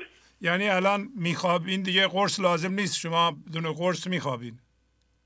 آره، اصلا من 1 سال بود که قرص میخوردم، میرفتم پیش دکترم میگفتش که شما مثلا میگفتم من این ناراحتی دارم، این قرص رو میخورم مشکلم حل نشد، میومد دوز قرص رو زیاد میکرد، دوباره من همینطوری بیهوش میافتادم، تا اینکه خدا رو شکر خدا این به اصطلاح راه رو جلوم گذاشت و الان هیچ قرصی هیچی استفاده نمی کنم و در مقابل کسی که خیلی من ذهنی زیادی داره، خیلی من ذهنیش زیاده دارم به اصطلاح از خودم توانایی نشون میدم. آفرین. عالی، آفرین بر شما. ممنون. قربون شما، باهاتون خداحافظی کنم. خیلی عالی. خداحافظ. الو. السلام علیکم. قربون شما، مرسی، ممنونم.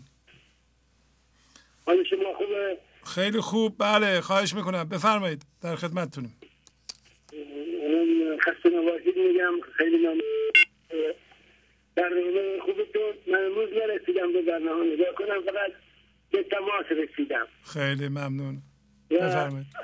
همین مدت فقط یه خورده سرگرم شدم، یه مدتی خوب بودم، ولی همچون یه برنامه دیگر هم دنبال میکنم، خورده شاید به خاطر وقت و انرژی زیاد باید مصرف کنم و به برنامه 12 اکادمی هم شرکت میکنم. خب و این وقت زیادی میگیره، نمیدونم سرگردم شدم که کدوم رو انتخاب کنم، بیشتر این رو تمرکز کنم یا هر دو رو با هم. چیزی هم امتحانات دارم این روزا، خورده گیج شدم. بله، هر دو با هم کار میکنه. آره، هر دو با هم کار میکنم. بله. بله. بعد یه خورده از خودم یعنی توقع دارم، یعنی میگم چرا زود پیشرفت نمیکنم و اینا، و یه خورده فعالیتم یعنی تنبل شدم از نظر فیزیکی، سنگینم، خاطر این خورده ترسیدم، ولی کلا راضیم از برنامه خود وقت نمی‌کنم هم زیادی روزا به برنامه‌ها نگاه کنم، شاید به خاطر این باشه. خیلی خوب. ولی از نظر دیگران دیگه راحتم. مثلا وقتی نگاه میکنم، قبلا به دیگران نگاه میکردم خشمگین بودم و یه جوری خودم رو بهتر از دیگران میدونستم، ولی حالا نه، اونا رو من نه کمتر از خودم و نه بیشتر از خودم میدونم. یعنی میگه اونا هوشیاری هستن، دیگران گروه ها شکن، من هم هوشیاری هستم و لذت میبرم از حضور خودم در دیگران. اینو این تغییر رو حس کردم در درون خودم و همین فعلا یک خورده تنبل شدن مدت. از شما خیلی ممنونم. قربون شما. منم از شما ممنونم. خدا حافظی. خواهش میکنم. خدا حافظ. بله بفرمایید. آقای شهبازی. بله سلام بفرمایید. سلام عرض میکنم، خسته نباشید. خیلی ممنون، مرسی. قربون شما. زنگ میزنم. از کجا؟ خواستم اولا که تشکر کنم. خواستم بگم آقای شهبازی شما خودتون همین که هر هفته هر دوشنبه شب، هفته پیش که تعطیلی بود امریکا، همیشه اونجا هستین. خودتون واقعا تجلی لطفین برای ما و نمونه این و ما از حضور شما، از این کامیتمنت شما درس زندگی میگیریم هر هفته. قربون شما. از کجا زنگ میزنین؟ من از اورنج کانتی زنگ میزنم. اورنج کانتی. آفرین. جانم بفرمایید، در خدمتتونم. و خیلی متشکرم، ممنونم از اینکه واقعا تجلی لطف هستین خودتون و از اینکه نمونه این برای ما در زندگی. تجربیات خیلی زیادی دارم. من 1 سال برنامه 1 سال خورده گوش میدم. اگر اجازه بدین چند تا 2-3 تا بیت از پروین افتتاحی میخواستم بخونم. بله بفرمایید، تجربیاتتونم بفرمایید. حتما که من خیلی خانم رو دوست دارم، خانم بزرگوار پروین افتتاحی. وقتی میگن که خار مده نقش تبهکار را، در صف گل جامد این خار را، کشته نکودار که موش هوا، خورده بطی خوشه و خروار را، چرخ و زمین بنده تدبیر توست، بنده مشو درهم و دینار را، هیچ خردمند نپرسد ز مرد مصلحت مردم هوشیار را، روح گرفتار و به فکر فرار، فکر همین است گرفتار را.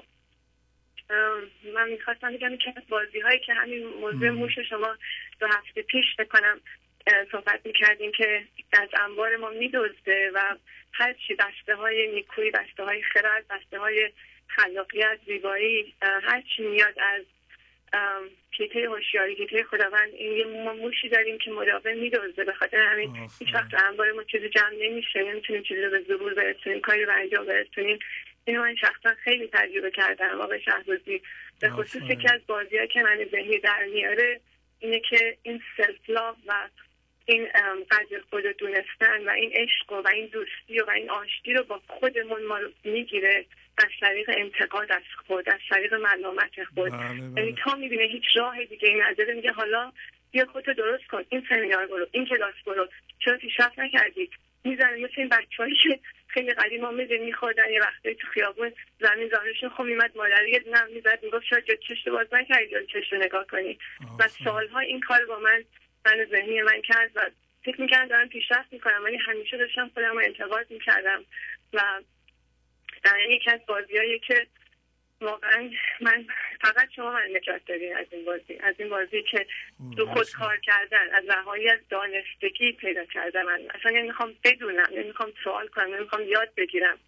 حالا شما که هفته پیش فرمودین فقط نه توی که از برای 463 فرمودین که اصلا مولانا میفرمایند تو نچرخ، اتاقم نمیچرخه، تو فقط وایسا، تو در سکون باش، جریان انرژی الهی جاری میشه به زندگی تو داری میچرخی. تمام عمر من داشتم میچرخیدم، فکر کنم چه دنیای میچرخه.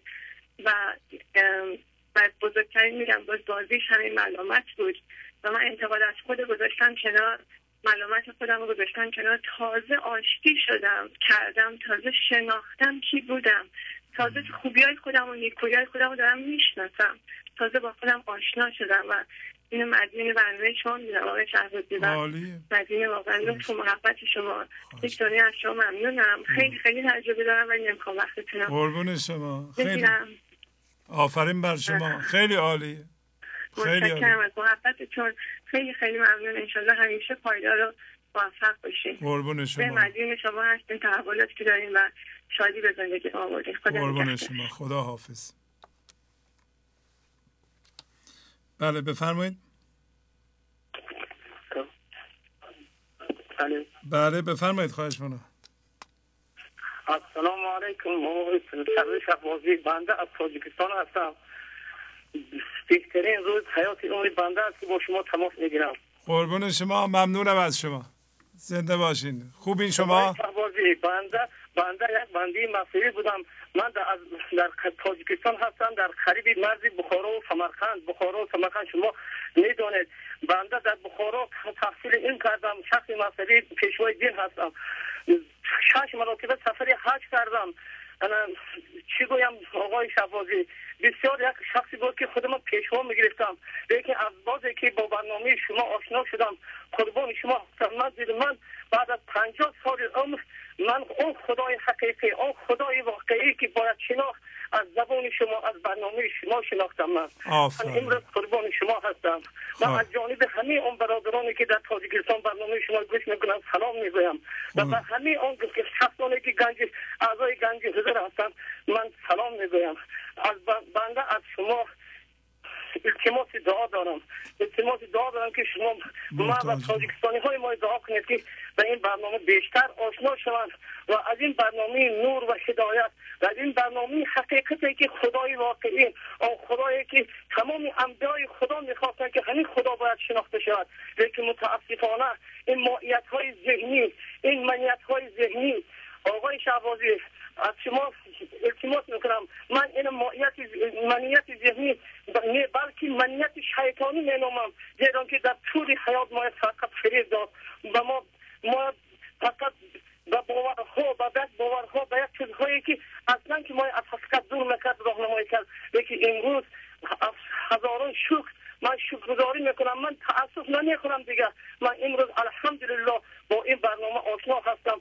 تمام خانواده ما با برنامه شما آشنا هستند. کودکای ما با برنامه شما آشنا هستند. خانم من با برنامه شما، ما شروع روز برنامه شما گوش میکنیم. آقای شهبازی قربون شما. آفرین بر شما. زنده باشین. ممنونم از شما. برنامه شما به حضور ما میبینیم و خوب گوش میکنیم و واژه های شما ما خوب میفهمیم جناب آقای شهبازی. خدا رو شکر. چه عالی. آفرین. خیلی خوب. یک برادر دیگه اون که التماس کرده بودن که البته اگر با آقای شهبازی تماس گیری از نام من سلام گفت، از نام اون برادر هم که نامشون فتح‌الله هست شما. ممنونم از شما. سلام برسونید. خیلی سلامت باشید. خدا باشید. سلام به ایشون و به خانواده، به همه دوستان اونجا برسونید. متشکرم از شما. خواهش میکنم. متشکرم از شما. قربون شما. بس باهاتون خداحافظی میکنم. خیلی لطف فرمودین. بله بفرمایید. سلام آقای شهبازی. بله سلام علیکم. خوبه قربونت برم. خیلی ممنونم از شما. بفرمایید. خواهش میکنم. از محلات زنگ میزنم. خواهش میکنم.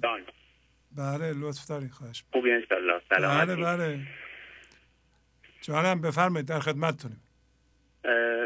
تجربه خودم بگم تحت این 3-4 ماهی که برنامه رو میبینم، یکی از چیزهایی که رعایت کردم و خیلی کمک کرد خدا رو شکر تو زندگیم این بود که قانون جبران رو رعایت کردم. آفرین. که یه کارگر ساده هم، کارگر ساختمونم. زنده باشین. آفرین. اما سعی کردم اما ماه قبل پول به حساب بریزم. آفرین. باور کنید من نه خونه دارم آقای شهبازی، نه ماشینی دارم، نه اوضاع مالی خوبی دارم، اما خدا رو شکر انقدر از زندگیم راضیم، انقدر آرامش تو خونمه، انقدر چی بگم، تو زندگیم عشق زیاد شده توی چند ماه که فقط شکرگزاریشو تو عمل کردم انجام میدم، نه با زبونم. آفرین. عالی. اینکه واقعا ریختن پول به این حساب دردی واسه من نداشت، یعنی من ذهنیم نتونست جلوی منو بگیره که پول به حساب گنج حضور بریزم، چون عشقی به من داده بود تو زندگیم، آرامشی رو داده بود که با هیچ چیزی نمیتونم برابریش کنم. آفرین.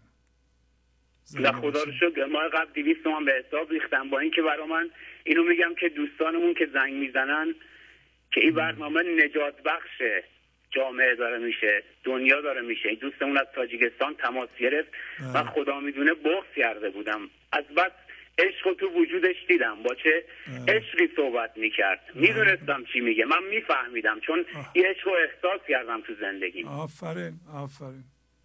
خدا رو شکر شهبازی، سعی میکنم ما در حد توانم رو کمک کنم، رعایت میکنم، روی خودم کار میکنم. آفرین آفرین. این نکته یک شما خیلی اشاره بهش میکنه، اینی که من وقتی رو دیگران میخوام تمرکز کنم، نورافکنم رو دیگران میره، به خودی خود قضاوت میاد، دروغ میاد، غیبت میاد، تمام من ذهنی کلا فعال میشه. آفرین آفرین. چقدر قشنگ میگین. من از مدتی که برنامه رو میبینم آقای شهبازی، اصلا اخبار واسم دیگه مفهومی نداره، اخبار گوش نمی کنم، فیلم نگاه نمی کنم، فقط شده برنامه شما. تمام زندگیم خودم، همسرم و حتی بچه‌هام که کوچیکن، یه پسر دارم 3 سال و نیمشه دیگه، یه سری از صحبت‌های شما رو حفظ کرده ایشون تو خونه. آفرین میکنم بابت این. یه سری صحبت دارم گمنامی داشتن واسم، اما میگمش. من 13 سال مواد مخدر مصرف کردم. خب سیگار مصرف کردم. شما اشاره کردین تو برنامه‌هاتون که من میرفتم با اینا آرامش درونم رو به دست بیارم، نمیدونستم، ناآگاه بودم، از بچگی هم تو خلاف افتادم. الان زن و بچه دارم، 5 سال و 3 ماهه که هیچ دودی مصرف نمی کنم، خدا رو شکر. آفرین آفرین.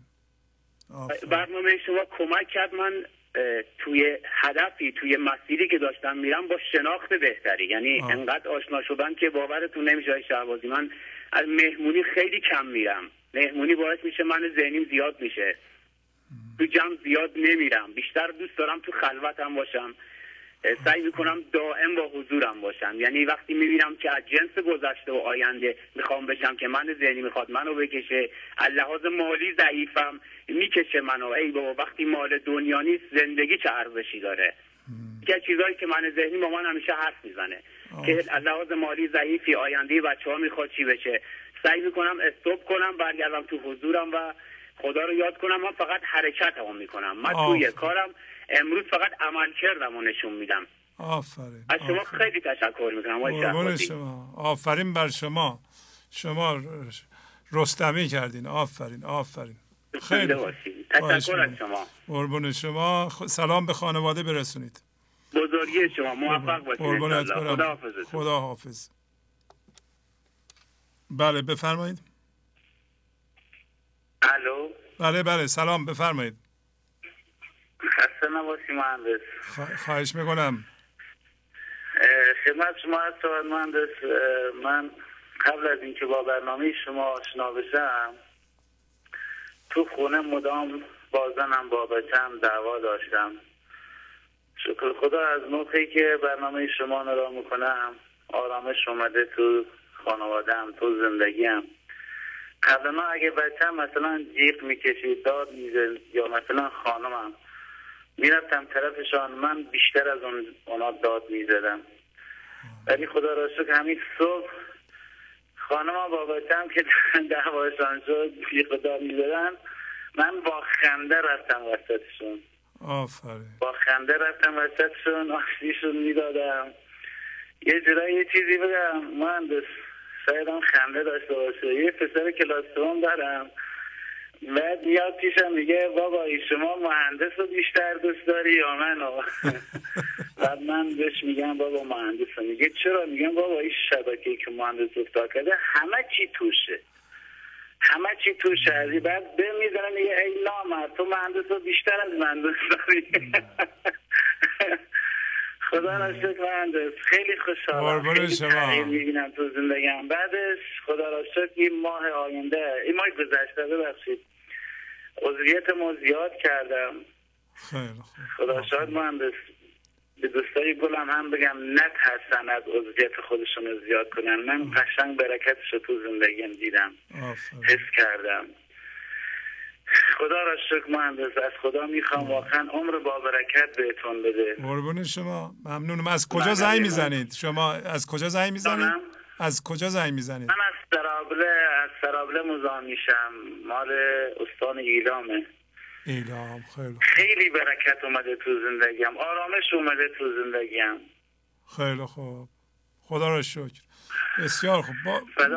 خواهش میکنم. سلام خواهش میکنم. به خدای متعال میسپارم. شما ولی بچه‌تون میپرسه که منو بیشتر دوست دارن یا ایشونو، بگین ایشونو همیشه.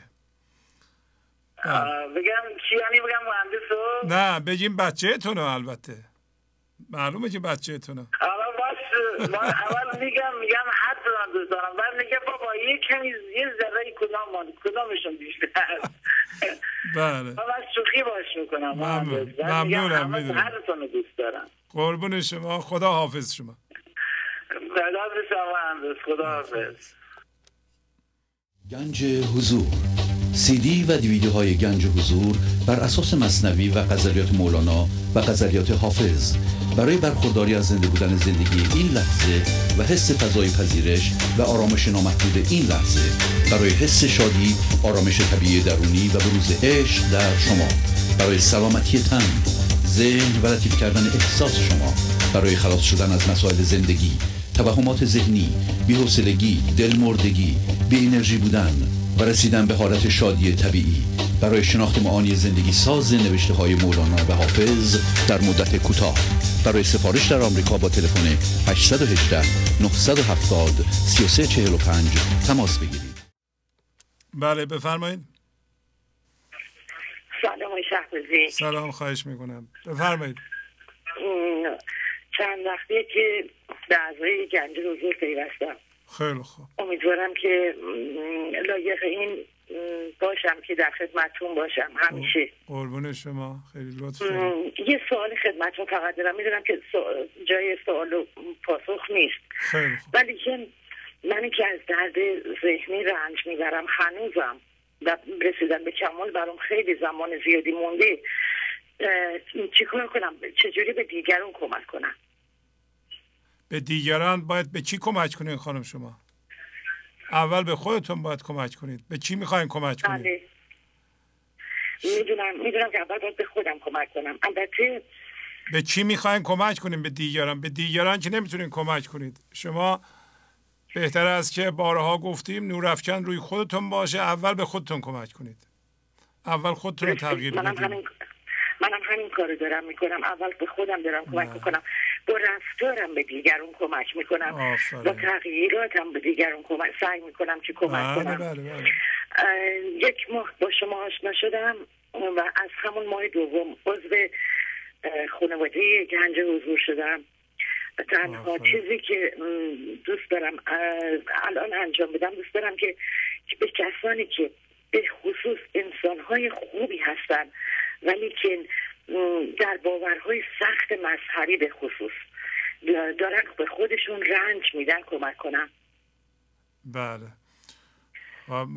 ممکنه نتونیم بکنید، به قول مولانا ممکنه نتونیم به اونا کمک کنید و خودتونم وقتتون رو تلف کنید. بهترین راه اینه که روی خودتون کار کنید.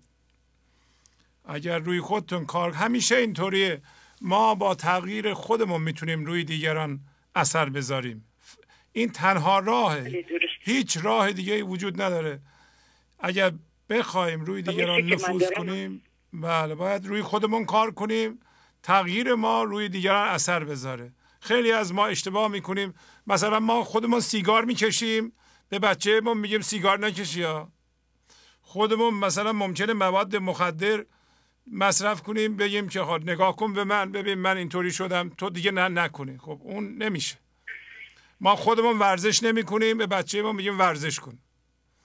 اینا کار نمی کنند و معمولا ما خودمون رو خسته می کنیم و بیشتر منهای ذهنی اینطوری هند.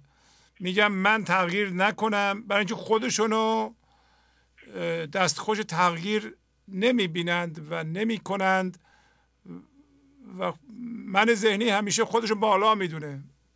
خیلی ها مثلا CD سفارش میدن، میگن که این CD مثلا برای همسر ما خوبه، سفارش بدیم بیاد همسرم گوش بده. اینجور چیزها نشون میده که کار نمیکنه. نکردم. بله. من هیچ وقت این کاری نکردم. نه شما رو عرض نمی کنم، من فقط مثال میزنم. با وجودی که عضو شدم حاضر نیستم که CD رو بخرم، چون به اندازه گرفتاری دارم که همین برنامه ها رو از تلویزیون که میبینم من دنبال میکنم، زمان فراغتم و کافیه برام.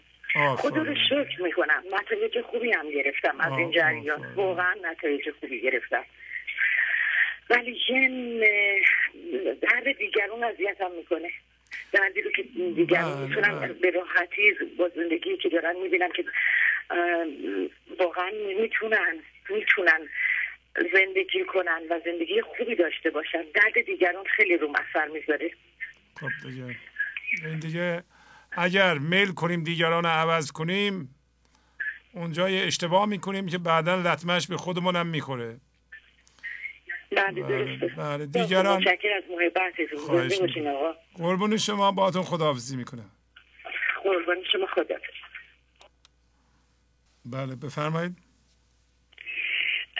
الو سلام علیکم آقای شهبازی. خواهش میکنم بفرمایید. من از آلمان زنگ میزنم و اخیراً تا تجربه خوب کردم که میخواستم با اعضای گنج حضور مشترک بکنم و اونم این بود که سر کار در محل کار یکی از همکارا به من یک کار رو محول کرد که یک مدرکی رو از یک مؤسسه بگیرم برای اون که کارش رو با اون فردا انجام بده و آدرسی که من داده بود رفتم دنبال اون کار، با اینکه خودم خب کار داشتم وسط کار باید این کار انجام میدادم و آدرس اشتباه بود و من همونجا من ذهنیم گفت خب دیگه تو رفتی اونو انجام بدی نشد و برو بهش بگو خب آدرست اشتباه بود من چیکار کنم. ولی بلافاصله تونستم خوشبختانه با پیام‌های شما و مولانا بگم که نه، من عنوان انسان همکار منه، بذار این کار رو براش انجام بدم و رفتم و پیگیری کردم و کار رو انجام دادم و خوشبختانه به نتیجه هم رسید و بعد بلافاصله من دوباره شروع کرد به فعالیت و گفت که برو به اون بگو که ببین آدرست اشتباه بود، تو منو به زحمت انداختی، من کلی باید میگشتم جای پارک پیدا میکردم و خلاصه دفعه دیگه آدرس درست بده و اینکه خودم رو به عنوان همکار خوب برای اون جلوه بدم، در واقع مفلسی کنم، گدایی کنم که اون منو تایید بکنه و بگه چقدر همکار خوبی هستی.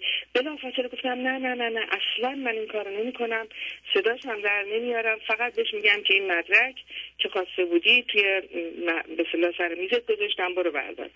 و از این لحاظ خیلی خیلی احساس خوبم دست داد و واقعا گریم گرفته بود که چقدر این من ذهنی میتونه ما رو به واقعا خطا و خلاف بکشونه.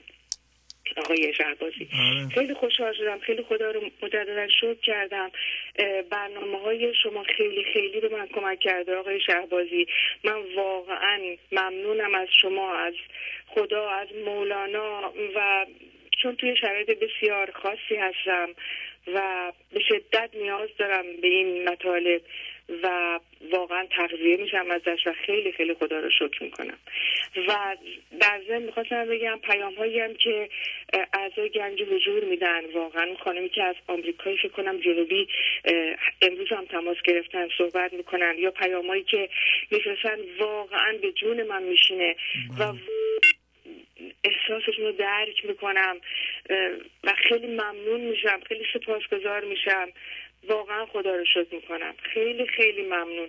خدا انشالله اعضای گنج حضور رو گسترش بده، خدا به شما آقای شهبازی عمر با عزت تر، روز به روز بیشتر بهتر بهتون بده. من نمیدونم واقعا چی بگم، فقط میگم که خیلی خیلی خیلی ممنونم واقعا. قربون شما، خیلی ممنون از شما، خدا حافظ شما. زنده باشین، خدا حافظ شما. بله بفرمایید. الو. بله بله بفرمایید، خواهش میکنم. سلام، خسته نباشید. خیلی ممنون، متشکرم. میخواستم با آقای شهبازی صحبت کنم. بله بله صداتون پخش میشه، بفرمایید.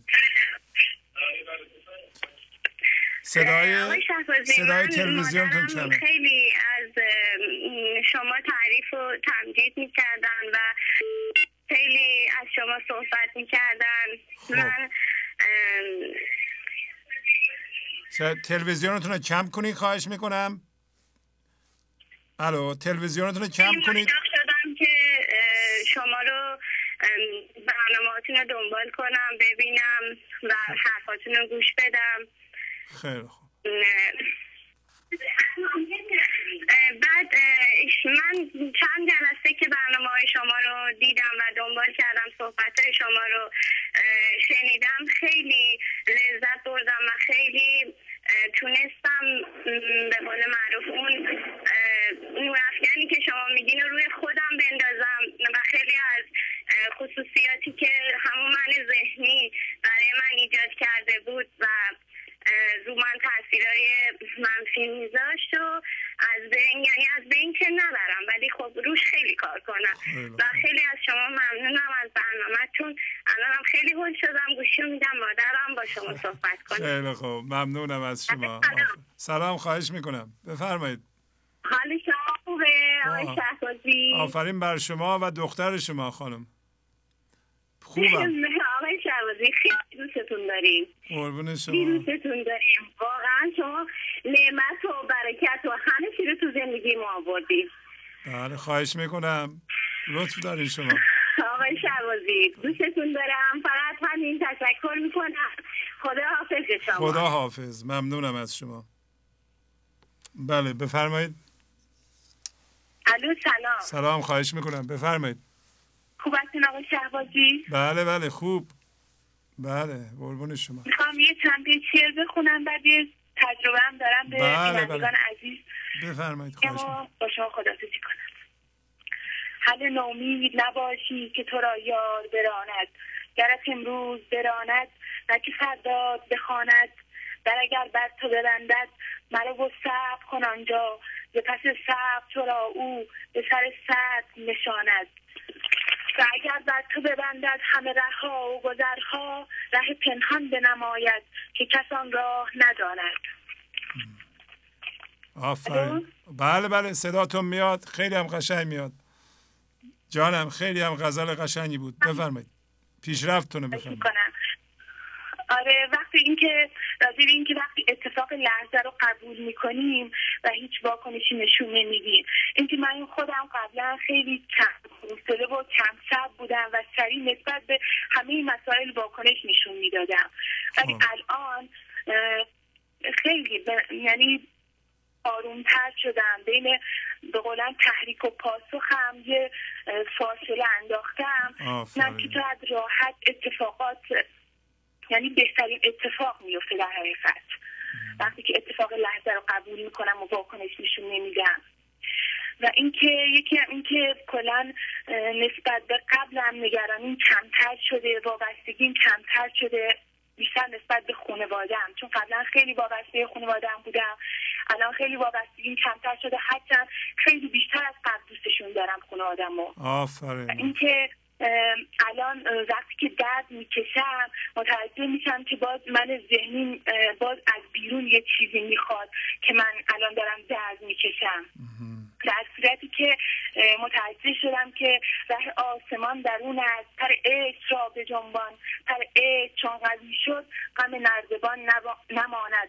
تو مبین جهان ز بیرون که جهان درون دیده است، که دو دیده را ببستی به جهان نماند. آفرین. واقعا همینطوریه. و اینکه ماه قبلم عضو گنج حضور شدم و از شما هم خیلی ممنونم بابت برنامه خیلی خوبتون. واقعا خیلی زندگیم عوض شده، خیلی حالم بهتر، خیلی احساس شادی میکنم.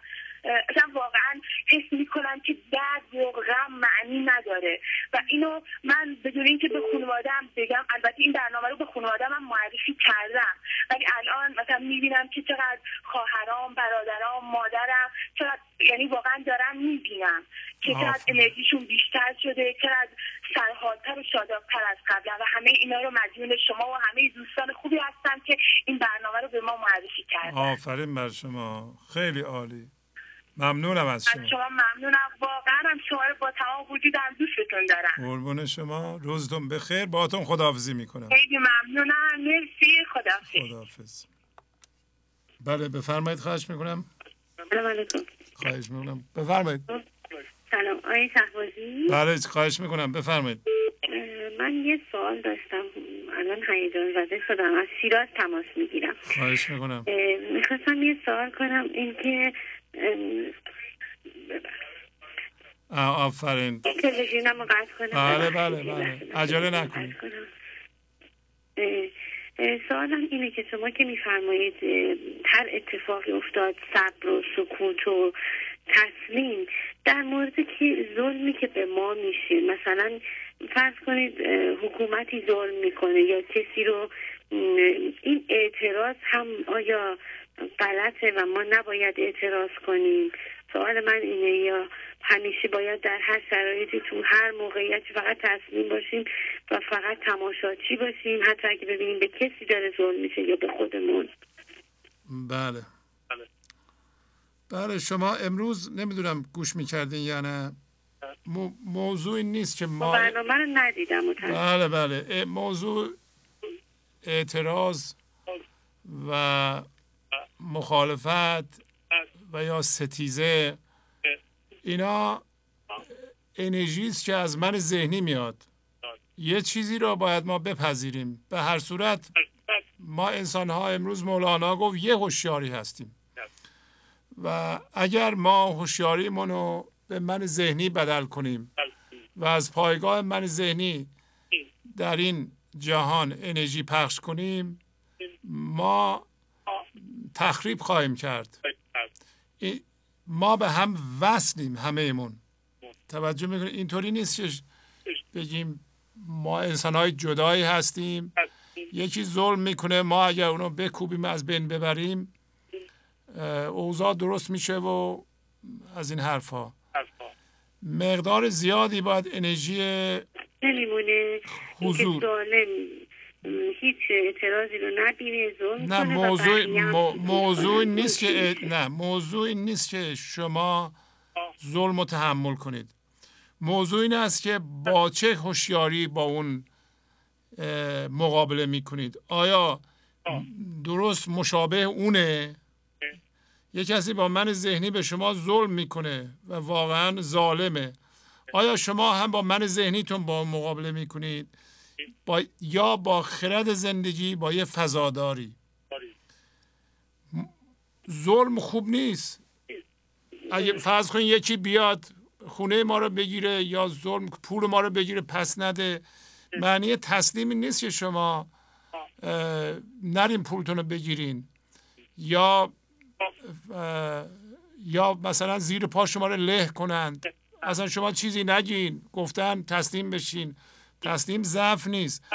تمام صحبت سر اینه که آیا در این لحظه که یه واقعی اتفاق میفته من با انرژی خردمندانه زندگی با اون روبرو میشم، اون برکت زندگی به این جهان میاد یا نه؟ اگر میاد آبادانی به وجود میاد، اون ظلم یواش یواش شفا پیدا میکنه میره. ولی معمولا انسان ها در مقابل من ذهنی با من ذهنی وای میستن. از اول آدم اینطوری بوده. خب چطور باید عمل کرد؟ این که عمل رو میشه به من بگید؟ من اگه این سوالمو از شما جواب بگیرم دیگه، یعنی تنها موردیه که من توی درسای شما همیشه این سوال داشتم. الان یه چیزی حدود 1 ساله که برنامه شما رو گوش میدم، عضو هم هستم، ولی همیشه این سوال برام مونده که این تصمیم شدن که نمیشه که در مقابل ظالم، ولی با من ذهنی هم نخوایم مقابله کنیم، به چه روشی، به چه شکلی؟ یعنی مثال عملی رو شما مثلا آیا مثال میزنم امام حسین هم که در مقابل یزید وایساد، اون هم یه جور من ذهنی بود چون اونم ستیزه کرد و بعدم خودش و خانواده‌اش از بین رفتن.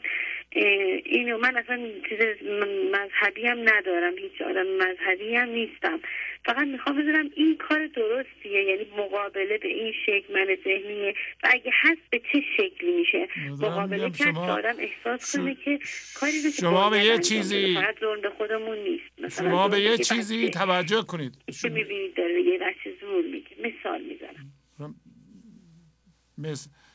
مثالش اینه که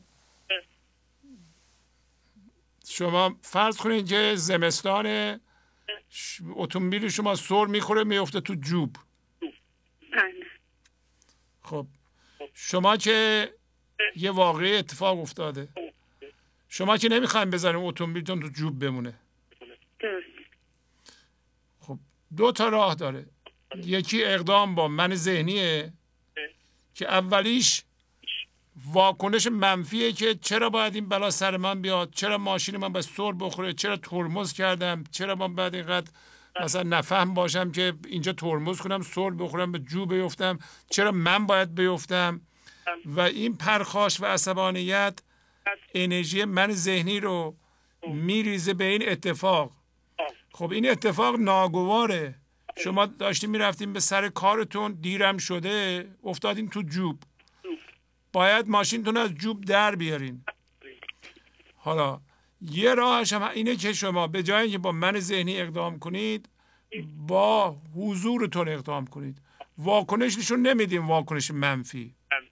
شما واقعا رو میبینید در حالی که شدیداً حاضر هستین و وصل هستین به زندگی، خرد زندگی میجوشه به شما میگه چی کار باید بکنید که این ماشین رو در بیارید. حالا اون راه حل هایی که برای درآوردن ماشین از جوب در اونجا مطرحه و خردمندانه است، فوراً خودشو به شما نشون میده. در مورد ظلم هم همینطوره. در مورد ظلم هم راه خردمندانه وقتی که شما شدیداً حاضر هستین و وصل هستین به شما نشون میده راه حل خردمندانه اینه. و من نمیدونم اون چیه. یک رفتار پیش ساخته نیست. در مورد اتومبیل به جوب افتاده هم شما نمیدونید که مثلا به همسرتون زنگ میزنید، بلافاصله به 3-4 نفر آدم میگیم بیاین کمک کنید، اون با منتها اخلاق خوش، یا به چی زنگ میزنید، چه اقدامی میکنید، بستگی به اون راه حلی که زندگی در اون موقع جلوی شما میذاره و فوراً هم راه حل خودشو نشون میده. اگه شما واکنش نشون ندین، هیچ واقعی نیست که جلوی ما سبز بشه و ما حاضر باشیم به زندگی وصل باشیم و با اون مسئله یکی بشیم و راه حل از اون تو در نیاد. همچون چیزی اصلا نیست. زندگی برای هر چیزی راه حل داره، ولی ما اون راه حل رو میپوشونیم و نمیبینیم. امروز هم مولانا اتفاقا در این مورد صحبت کرد، گفت غیرت زندگی میپوشونه زندگی رو از شما. سلیمان همین الان حاضره، شما سلیمان رو نمیبینید، راه حلش هم نمیگیرید، خرد زندگی هم که میاد از اونجا جلوشو بستید. شما نمیتونید یه واقعی، حالا هر چی، ظلم، ماشین تو جوب افتاده یا هر چیز دیگه، بچه‌تون مریض شده، همسر آدم مریض شده، آدم کارش از دست داده، مثلا بچه مریض با صبوری از خدا کمک میخواد، خودت هم اقدامایی که باید میکنی یا ماشین تو جوب افتاده. ولی واقعا در مقابل کسی که جلوی آدم قد علم کرده و وایساده، من فقط سوالم همین بود، این تسلیم و سکوت پس راه حل نیست. شما اصلا تسلیم متوجه نمیشین خانم، ببخشید، اصلا معنیشو نمیدونید، از لمس هم نکردید. یه توضیح بیشتری میدادید من بفهمم. شما اگر دقت کنید، من دارم گفتم شما اتومبیلتون افتاده تو جوب، الان موازی با زندگی هستین یا میستیزین. اگر واکنششون بدید با این لحظه، با خدا، با خرد زندگی میستیزین، راه حل رو نمیتونین ببینید. شما نمیتونین یه واقع هر چی میخواد باشه اتفاق بیفته، ذهنتون باش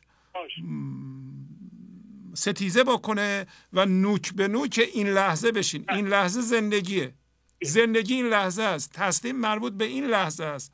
شما میبرین به ذهنتون، شما میگین من میریم به ذهن، میگین تسلیم یعنی من اینو باید قبول کنم. چی گفت اونو قبول کنید؟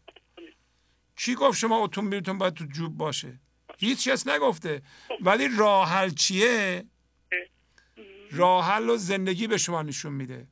راه حل و اون تسلیم در این لحظه، تسلیم مربوط به این لحظه. شما متوجه این لحظه یعنی چی؟ این لحظه زندگیه و از جنس زمان نیست. این لحظه یک اتفاقی افتاده و میفته یا در حال افتادنه، شما با زندگی موازی هستین. شما این لحظه نمیستیزین، بلافاصله همراه اون اتفاق یه راه حلی به ذهنتون میاد که خودتون تعجب میکنین به شرط اینکه واکنش نشون ندین. فرق نمیکنه ظلم با افتادن اتومبیل تو جوب، هر دو یه چیزه. شما هیچ موقع نیاییم با این لحظه، معمولا این لحظه یه اتفاقی داره که ذهن شما دوست نداره. در اونجا چه کسی دوست داره که در سرما بارونم میاد وسط جاده تاریک ماشینش پنچر بشه؟ کسی در جهان اینو دوست داره؟ حکمته. این منظور شما همون حکمته؟ نه اصلا حکمت نیست خانم. نه خانم حکمت نیست. شما نرینده خرافات. اصلا حکمت نیست. یه واقعه است، اتفاق میفته. فکر کنیم یه راه حل پیدا کنیم. نه فکرم نباید بکنید. اصلا فکر کردنی نیست. فکر اتفاقا فکر من ذهنیه.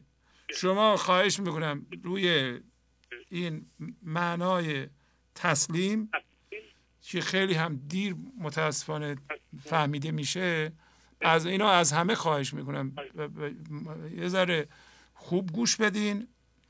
تسلیم فکر کردن نیست. شما مرتب میرین به ذهن و با چارچوب ها و لوازم ذهن دارین فکر میکنین راجع به چیزی که از جنس ذهن نیست. توجه میکنین؟ با لوازم ذهن راجع به همینطور که راجع به خدا ما نمیتونیم با ذهن فکر کنیم و صحبت کنیم، در این مورد هم، در مورد تسلیم هم ما با ذهن نمیتونیم صحبت کنیم. تسلیم مربوط به این لحظه است. این لحظه شما موازی میشیم با زندگی، راه حل همراه این واقعه میاد. واقعه اتفاق میفته. صحبت این که شما میگین حکمتی داره، این یه مطلب دیگه ایست هستن. شما با حکمتش چیکار دارین؟ شما این لحظه موازی باشین، بذارین راه حل در زندگیتون پیش بیاد. اگر این لحظه با هر واقعی شما موازی هستین، ستیزه نمی کنین، خرد زندگی داره جاری هست به فکرتون و به عملتون. این خرد زندگی غیر از عقل من ذهنیه، غیر از عقل منیت شماست. و شما مرتب میگین شما دنبال رفتارهای پیش ساخته هستین. یکی آدم به ظلم کنه چیکار باید بکنه؟ آدم باید یاد بگیره مثلا این کارو بکنه. این که مال من ذهنیه. رفتار پیش ساخته مربوط به حضور نیست. رفتار پیش ساخته را ما از جامعه یاد گرفتیم، از دیگران یاد گرفتیم، کارم نمیکنه.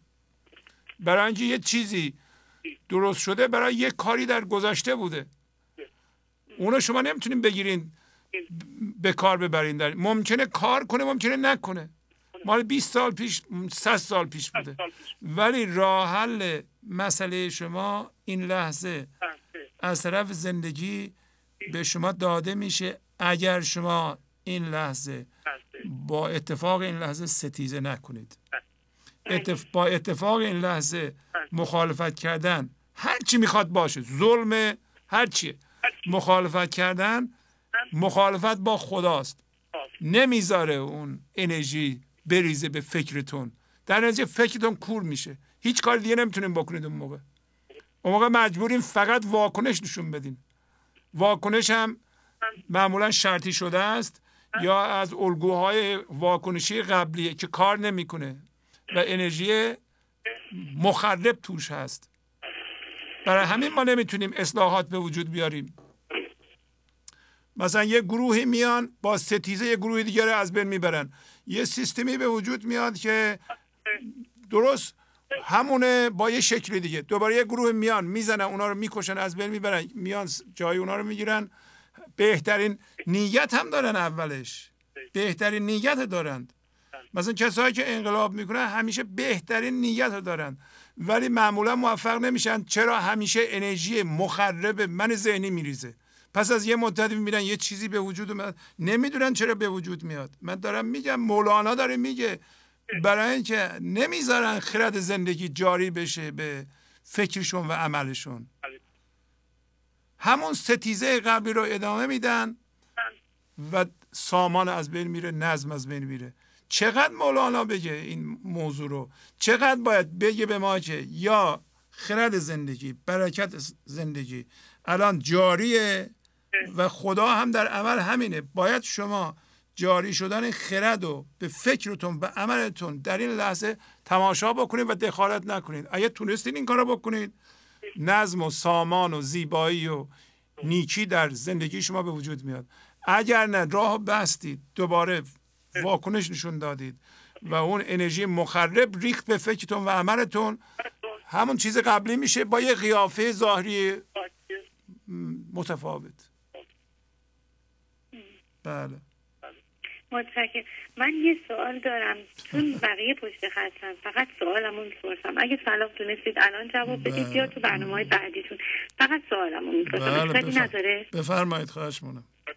سوال دیگه من این بود که شما فرمودید مثلا زیاد به اخبار گوش ندید، مثلا حالا اون ور دنیا فلان اتفاق افتاد، آدم کشته شد، مثلا ما چه کار میتونیم بکنیم؟ این یعنی اینکه ما نسبت به اطرافیانمون باید هیچ واکنش نشون ندیم، هیچ تفاوت نداشته باشه برامون، یعنی کامل از تمام اطلاعات و اخباری که روزمره داره اتفاق میفته قطع باشیم، یا یعنی واقعا منظور اینه که ما نباید چیزی رو گوش بدیم و فقط به صورت شخصی و بود زندگی خودمون بچسبیم و به حضور خودمون فقط فکر کنیم، یا منظور دیگه ای داشتیم؟ نه، شما پشت خط هستید. ببینید، بازم برمیگردیم به قضیه اول، این که آیا واقعا شما اعتقاد دارین که از طرف زندگی و خدا یه خردی میاد و ما رو سامان میده، یا عقل من ذهنی؟ شما اتفاق بد رو گوش میکنین، اتفاق بد من ذهنی شما رو تحریک میکنه. شما هم میل ندارین کاری انجام بدین. فرض کنیم مرتب حوادثی که در جهان رخ داده، اینجا تصادف شده 4 نفر مرده، اونجا قطار تصادف شده 200 نفر مرده، اونجا دزدی شده زدن یکی رو کشتن. خب این اخبار این چیز هست دیگه، درسته؟ اینا چی رو تحریک میکنه؟ من ذهنی شما رو، حس عدم امنیت شما رو. شما که نمیخواین برین مثلا گرسنگان رو به اصطلاح نجات بدین یا یه کاری بکنید. اگر بدونین که شما اگر حضورتون رو در این لحظه تیز نگه دارین، حداقل این برکت زندگی از شما بریزی به خانوادهتون، به بچهتون، به همسرتون، به دوستتون، به اون کارتون، این کمک میکنه به جهان. به جای اینکه شما به اخبار مضطرب کننده گوش بدین، من ذهنیتون بیاد بالا و انرژی مخرب به جهان بریزین، کدوم یکی بهتره؟ همین مورد دوم. پس یعنی بهتره واقعا گوش ندیم اخبار؟ نه، برای اینکه شما چه کاری نمیخوایم بکنید. حداقل ما همه مأموریت سامان بخشی داریم. ما هوشیاری هستیم، میریم ذهن، میایم رو پای حضور قایم میشیم، زندگی انرژی خوبشو، عشقشو، لطافتشو از ما میفرسته به این جهان، شادیشو. هر کسی این کار نتونه بکنه، فقط انرژی بی سامان کننده، بی نظم کننده در جهان پخش میکنه. چه فایده داره این اصلا؟ شما مثلا نگرانی شما، اضطراب شما، خشم شما چه فایده داره؟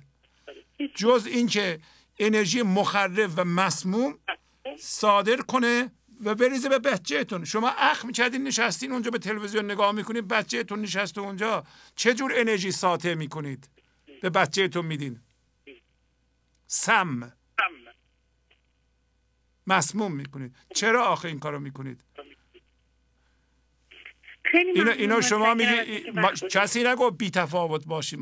ما انسان ها بی تفاوت. شما اگه میتونین کمک کنید حضورتون رو تیز در این لحظه نگه دارین، پول دارین بفرستین آفریقا، گرسنگان رو غذا بدین، یا یک صلحی به وجود بیارین، یا هر کاری میخواین بکنید. یک کتاب بنویسید، در جهان پخش کنید با انرژی خوب. ممنونم از شما، خدا نگهدارتون. منم ممنونم، متشکرم، خدا حافظ. خب دوستان، گرچه که نباید به سوال جواب میدادیم، ولی این سوال اینقدر مهمه، اینقدر اشکال است در معنای تسلیم و مردم فکر میکنن تسلیم یعنی ضعف، یعنی بی‌تفاوتی، یعنی عمل نکردن، یعنی فکر نکردن، فرار کردن از موضوع. اینطور نیست.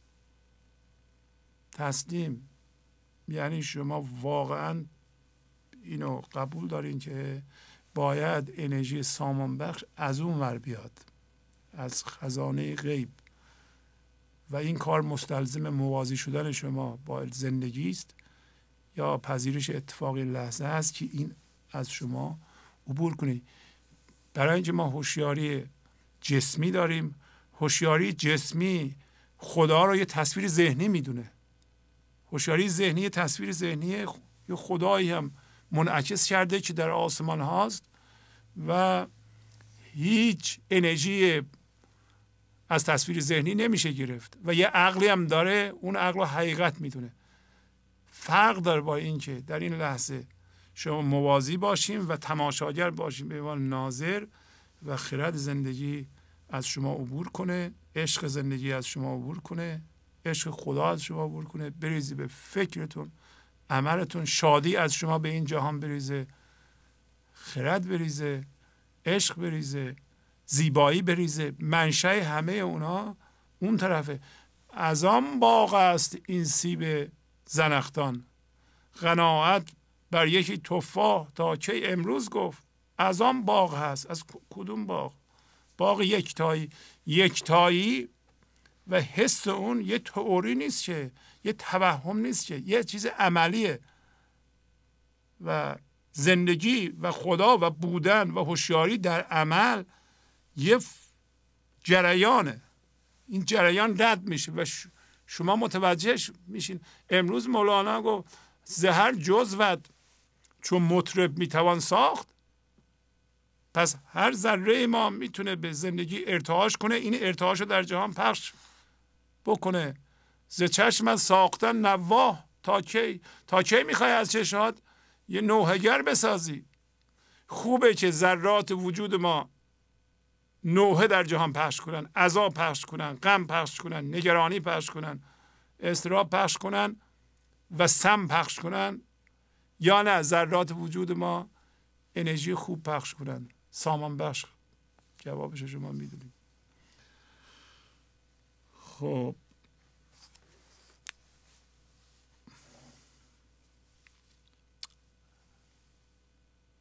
با تشکر از شما که به این برنامه توجه فرمودید و با تشکر از همکاران اتاق فرمان با شما تا برنامه آینده خداحافظی میکنم.